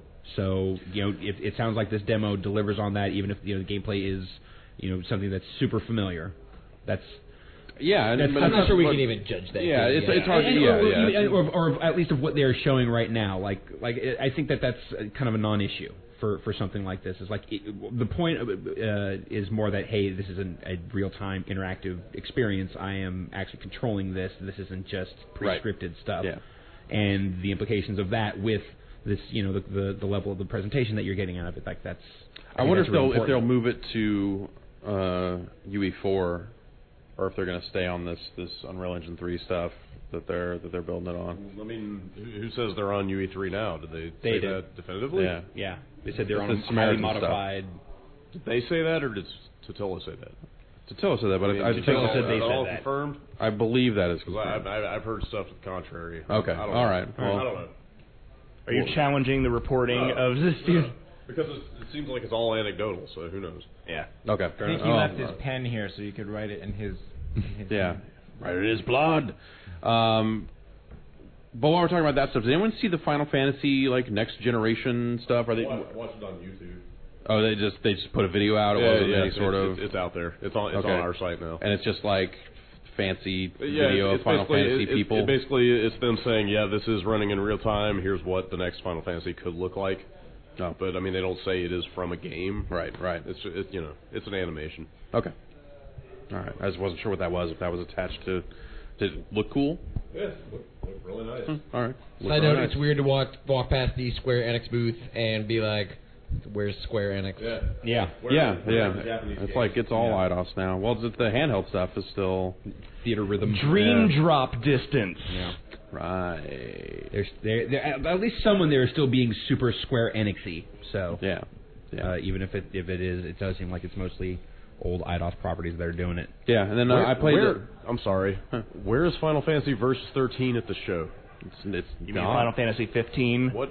Where's Overstrike at the show? Well, yeah. Where did they ever officially can that Brothers in Arms game? That's just not officially. Not officially. No, not officially. But people at Ubisoft and Gearbox both were not thrilled when I would bring that up. So Gearbox ain't got fucking time to work on that shit right now. Yeah, it's up there with the Heat game. I played Medal of Honor Warfighter. They showed multiplayer. They've got it's a fire team concept where you buddy up with another player at all times, and so it's kind of like 2-man squads going around. Some interesting ideas there. It's I don't want to blow your fucking minds here. It's a first-person shooter. Yeah, with multiplayer. No, I saw the stage demo. Yeah, it seems okay. Okay. Alex Navarro. Oh God, I'm losing it. I am similar to Justin that I'm very much looking forward to being able to talk about Last of Us and beyond. But of the stuff I have seen today, SimCity, 1,000 times. I really wanted to make the effort, but like just the timing on it was off, and I couldn't get in there today. It's a crazy. I mean, for even just being a short demo, it's a crazy informative demo that they show, and the multiplayer stuff actually seems really awesome. Like the way that it's sort of like it's asynchronous, but at the same time, the things you do in your city affect the region you're in, where your friends have their own cities elsewhere. So if you like build a totally industrial city, your pollution will eventually start to affect other aspects of the world, and it's like you can combine to work on these projects together. Really bad news because I have shitty friends. Yeah. I'm going to do that. Everyone's going to figure out how you can troll. They're going to troll the fuck out of each other with their SimCity. No police stations, all coal power plants. Yeah. That's the city I'm building. But it looks so New Detroit then? Yeah. Well, yeah, that's my favorite thing was that like wherever there's crime, there's graffiti. So the implication is that just like there are graffiti artists running around, and they are all horrible criminals. I guess. Well, they're doing graffiti, of course. Yeah. But that is a crime. In fact, are they carrying skateboards too? Possibly. Skateboarding They showed a bank robbery. That was my favorite part. Is like a criminal from the bad town came to one of the good towns and robbed a bank, and the cops all showed up, and there was like a gun battle between Sims. So did that money end up going back into the economy of the other city? Yeah. Really? No, I don't know. Damn it. But it looks absolutely phenomenal, and Brad and I were talking about it earlier. The fucking Spore engine, like the character building stuff, is being used for like building modification in that game, and it's amazing. Yeah, awesome. I saw the building mod stuff Yeah. and thought it looked super cool. I didn't realize It's based on the they Spore didn't engine. say that it was the Spore character. Yep. That makes sense because you're like attaching smokestacks and whatever else. Yeah. But everything about that game seems like really smart and really well thought out. Like if you're doing like a functional upgrade for a building, it's not just like I hit the button and now it has this other model. It's a more of just like you are literally adding parts. Yeah, to it. and there was a definite kind of a carrot on a stick mechanic to it, because like they were showing the foundry, and it was like if you export 10,000 alloy, you can add this extra smokestack, which will let you do this. And by having that on there, you can export 10,000 of this and add this other thing. So you can constantly be upgrading this stuff and just kind of slap it onto the side wherever you want. But you have some sort of control over the aesthetic look of these upgraded things? I assumed that was the Spore aspect of it, was that it was free form and you could just like stick the smokestack here or there or wherever. You can move it. It seemed like that, yeah. Great. Brad, while you have the mic, what'd you think of Dead Space? I only got to play through about half the demo. I got booted off halfway through the demo they had playable, so I didn't play the whole thing. It plays like Dead Space, and yet you can also roll and dodge and duck, like kind of Gear style. I mean, it's got that stuff, and there's a cover mechanic. I guess, did you see the cover mechanic? Because it was before or it was after I had to get off that thing. But I think so. That stuff, I'm not sure how I feel about it. Yeah. But I was encouraged to hear that if you're playing by yourself, you're not going to see a lot of that second guy. Yeah, he factors in the story here and there. There will be no AI buddy. Right. The guy will follow you around and shoot at stuff. And then Plasma Cutter That's just so I asked, into a microphone. You told me about it earlier. I asked straight up. I mean, the interview will go up, but I asked him, "Can you rotate that plasma cutter?" And he kind of paused for a second, and he was like, "If that's what you're looking for, we have that for you." And I took that to mean that there is maybe some weapon upgrade or combination system that they haven't detailed yet. There's probably more to that stuff. I'm just kind of bummed. I mean, not that like Dead Space was ever like really a survival horror game or anything, but there were the horror beats to that. I argue the first one. Yeah, the first one was definitely a horror game. Kind of was, yeah. But even the second one, for as actiony as it was, still had that claustrophobic feel in a lot of spots. Like it felt like it still had this kind of that quality to it. Nothing about this game seems scary at all. Like, even the monsters, like, the necromorphs were never the scariest part of that game. It was the claustrophobic feel, it was the lighting. The potential threat of maybe there are necromorphs. Yes, exactly. And it's like, there's some of that. Like, there's, the weird morphy guys busting out of the snow and, like, jumping at you. But it's just like, it feels like every other action game. It's just like a monster closet kind of thing. It just doesn't seem like they're really going for the horror beats with that game at all, and that's really disappointing to me. The first cool thing that I heard about the way they've got the enemies set up and the fact that they're human enemies is that there are infected humans that have essentially like a branching mutation system. So depending on where you dismember them, they can morph into like 6 different kinds of enemies. So like if you shoot the legs off, they will turn into this one thing. If you shoot the head off, something else will happen. It's very Thing-like. Yeah. Okay. But between that aspect and like the kind of Arctic research station motif, like we were definitely getting kind of the Thing vibe from it, and maybe that could be. It makes me like 1,000 times more. Yeah. I mean, check that it out, was cool. The Thing. Yeah. I mean, that was cool, but it's just the way the action was like playing out in that scenario. I just as someone who wants like a little bit of tension and kind of build like. There wasn't any. There was just run and gun the whole time, pretty much. Brad, anything else that you want to mention here? I guess that's it for today. All right. Yeah. Rich Gallup, Summer Camp Games. Summer Camp Studios. We have a lot of them. I was gonna say all these studios all around. There's UK. There's Shanghai. SummerCampGames.com was taken. There's Schenectady. Summer Camp Studios. Yep. We're big in Poughkeepsie. Budapest. 300 people in Budapest working on ArtCat. Yep, exactly. Just art, just outsourced art. All art. We outsource the art all the time. Outsource manager. But we have over 1 million pictures of cats. Yep. Lots of them. Excuse me. We went to Colorado and took over 1,000 pictures of the world of cats. Yep. Can my cat be in FartCat? Sure. Stella? Thelma. You were close. You were damn close. I made you really wanted to capture the world of cats. She's not a morning kitty. You realize that means your cat can no longer review FartCat. Oh. The cat's compromised. Dan Reichert. Oh, wait, I had a thing. Oh, I'm sorry. I thought it was just going to be plugs. Yeah, I'm not going to be here tomorrow because I'm flying out tomorrow, so I wanted to thank you guys for the hospitality. Thank you for coming on and giving us the reveal. And I have to share one thing I'm very excited about just because it's E3 and you get to share about games you're excited about. I'm excited about Assassin's Creed 3. Yeah. Because, and I talked about this on the GameSpot stage a little bit. This is really, could you just... Okay, thank you. So, Assassin's Creed 3. The Gallops came to Boston in 1630. Yep. There are Gallops in the Revolutionary War. Yep. And they're playing in Massachusetts. So the potential to play alongside someone that I can pretend is my fictional super great grandfather, Colonel Ben Adam Gallup, who I know where he's buried in Mystic, Connecticut. The fact that I can do that in basically what is now my backyard is like... And slit his throat? Yeah, I could. I could fail the mission by killing my great-grandfather and then therefore ending my timeline. Yeah. You could. I'm really excited about it. Templars are everywhere, man. They are. We're a connected family, these Gallops. When I went and got the demo at the Ubisoft booth, and they were going through the Boston section that they had set up. That demo, they were talking about specifically the geography of the Boston area has changed dramatically since then. Oh yeah, totally. They filled in the whole back bay. Right. Well, there was a Gallops Wharf. I don't know if that's going to be there. There's still Gallops Island in the Boston Harbor. This sounds like an E3 mystery. Yeah, another mystery that needs to be solved. E3 mystery. I'm going to go figure it out tomorrow. All right, and Dan Reichert. I think overall underwhelming. Yeah. There's the stuff we've seen that's going to be great games. I mean, Assassin's Creed and Borderlands 2. We know those are going to be great games. But overall, there weren't really many surprises. What did you think of Injustice? Yeah, we talked about this today. We're both big Mortal Kombat guys, and I think we kind of agree on this. We're not big DC guys or comic guys. Right. I'm a Mortal Kombat fan. I've loved Mortal Kombat my whole life. No, I mean, the draw for I think both of you guys on that is that it's from the guys who are doing Mortal Kombat. Yeah, so, but it was the silliness of Mortal Kombat, the fatalities, the characters, and everything. And I like the gameplay a lot of the new Mortal Kombat, but that's not the draw for me. So Injustice was all right, but it wasn't really a standout for me.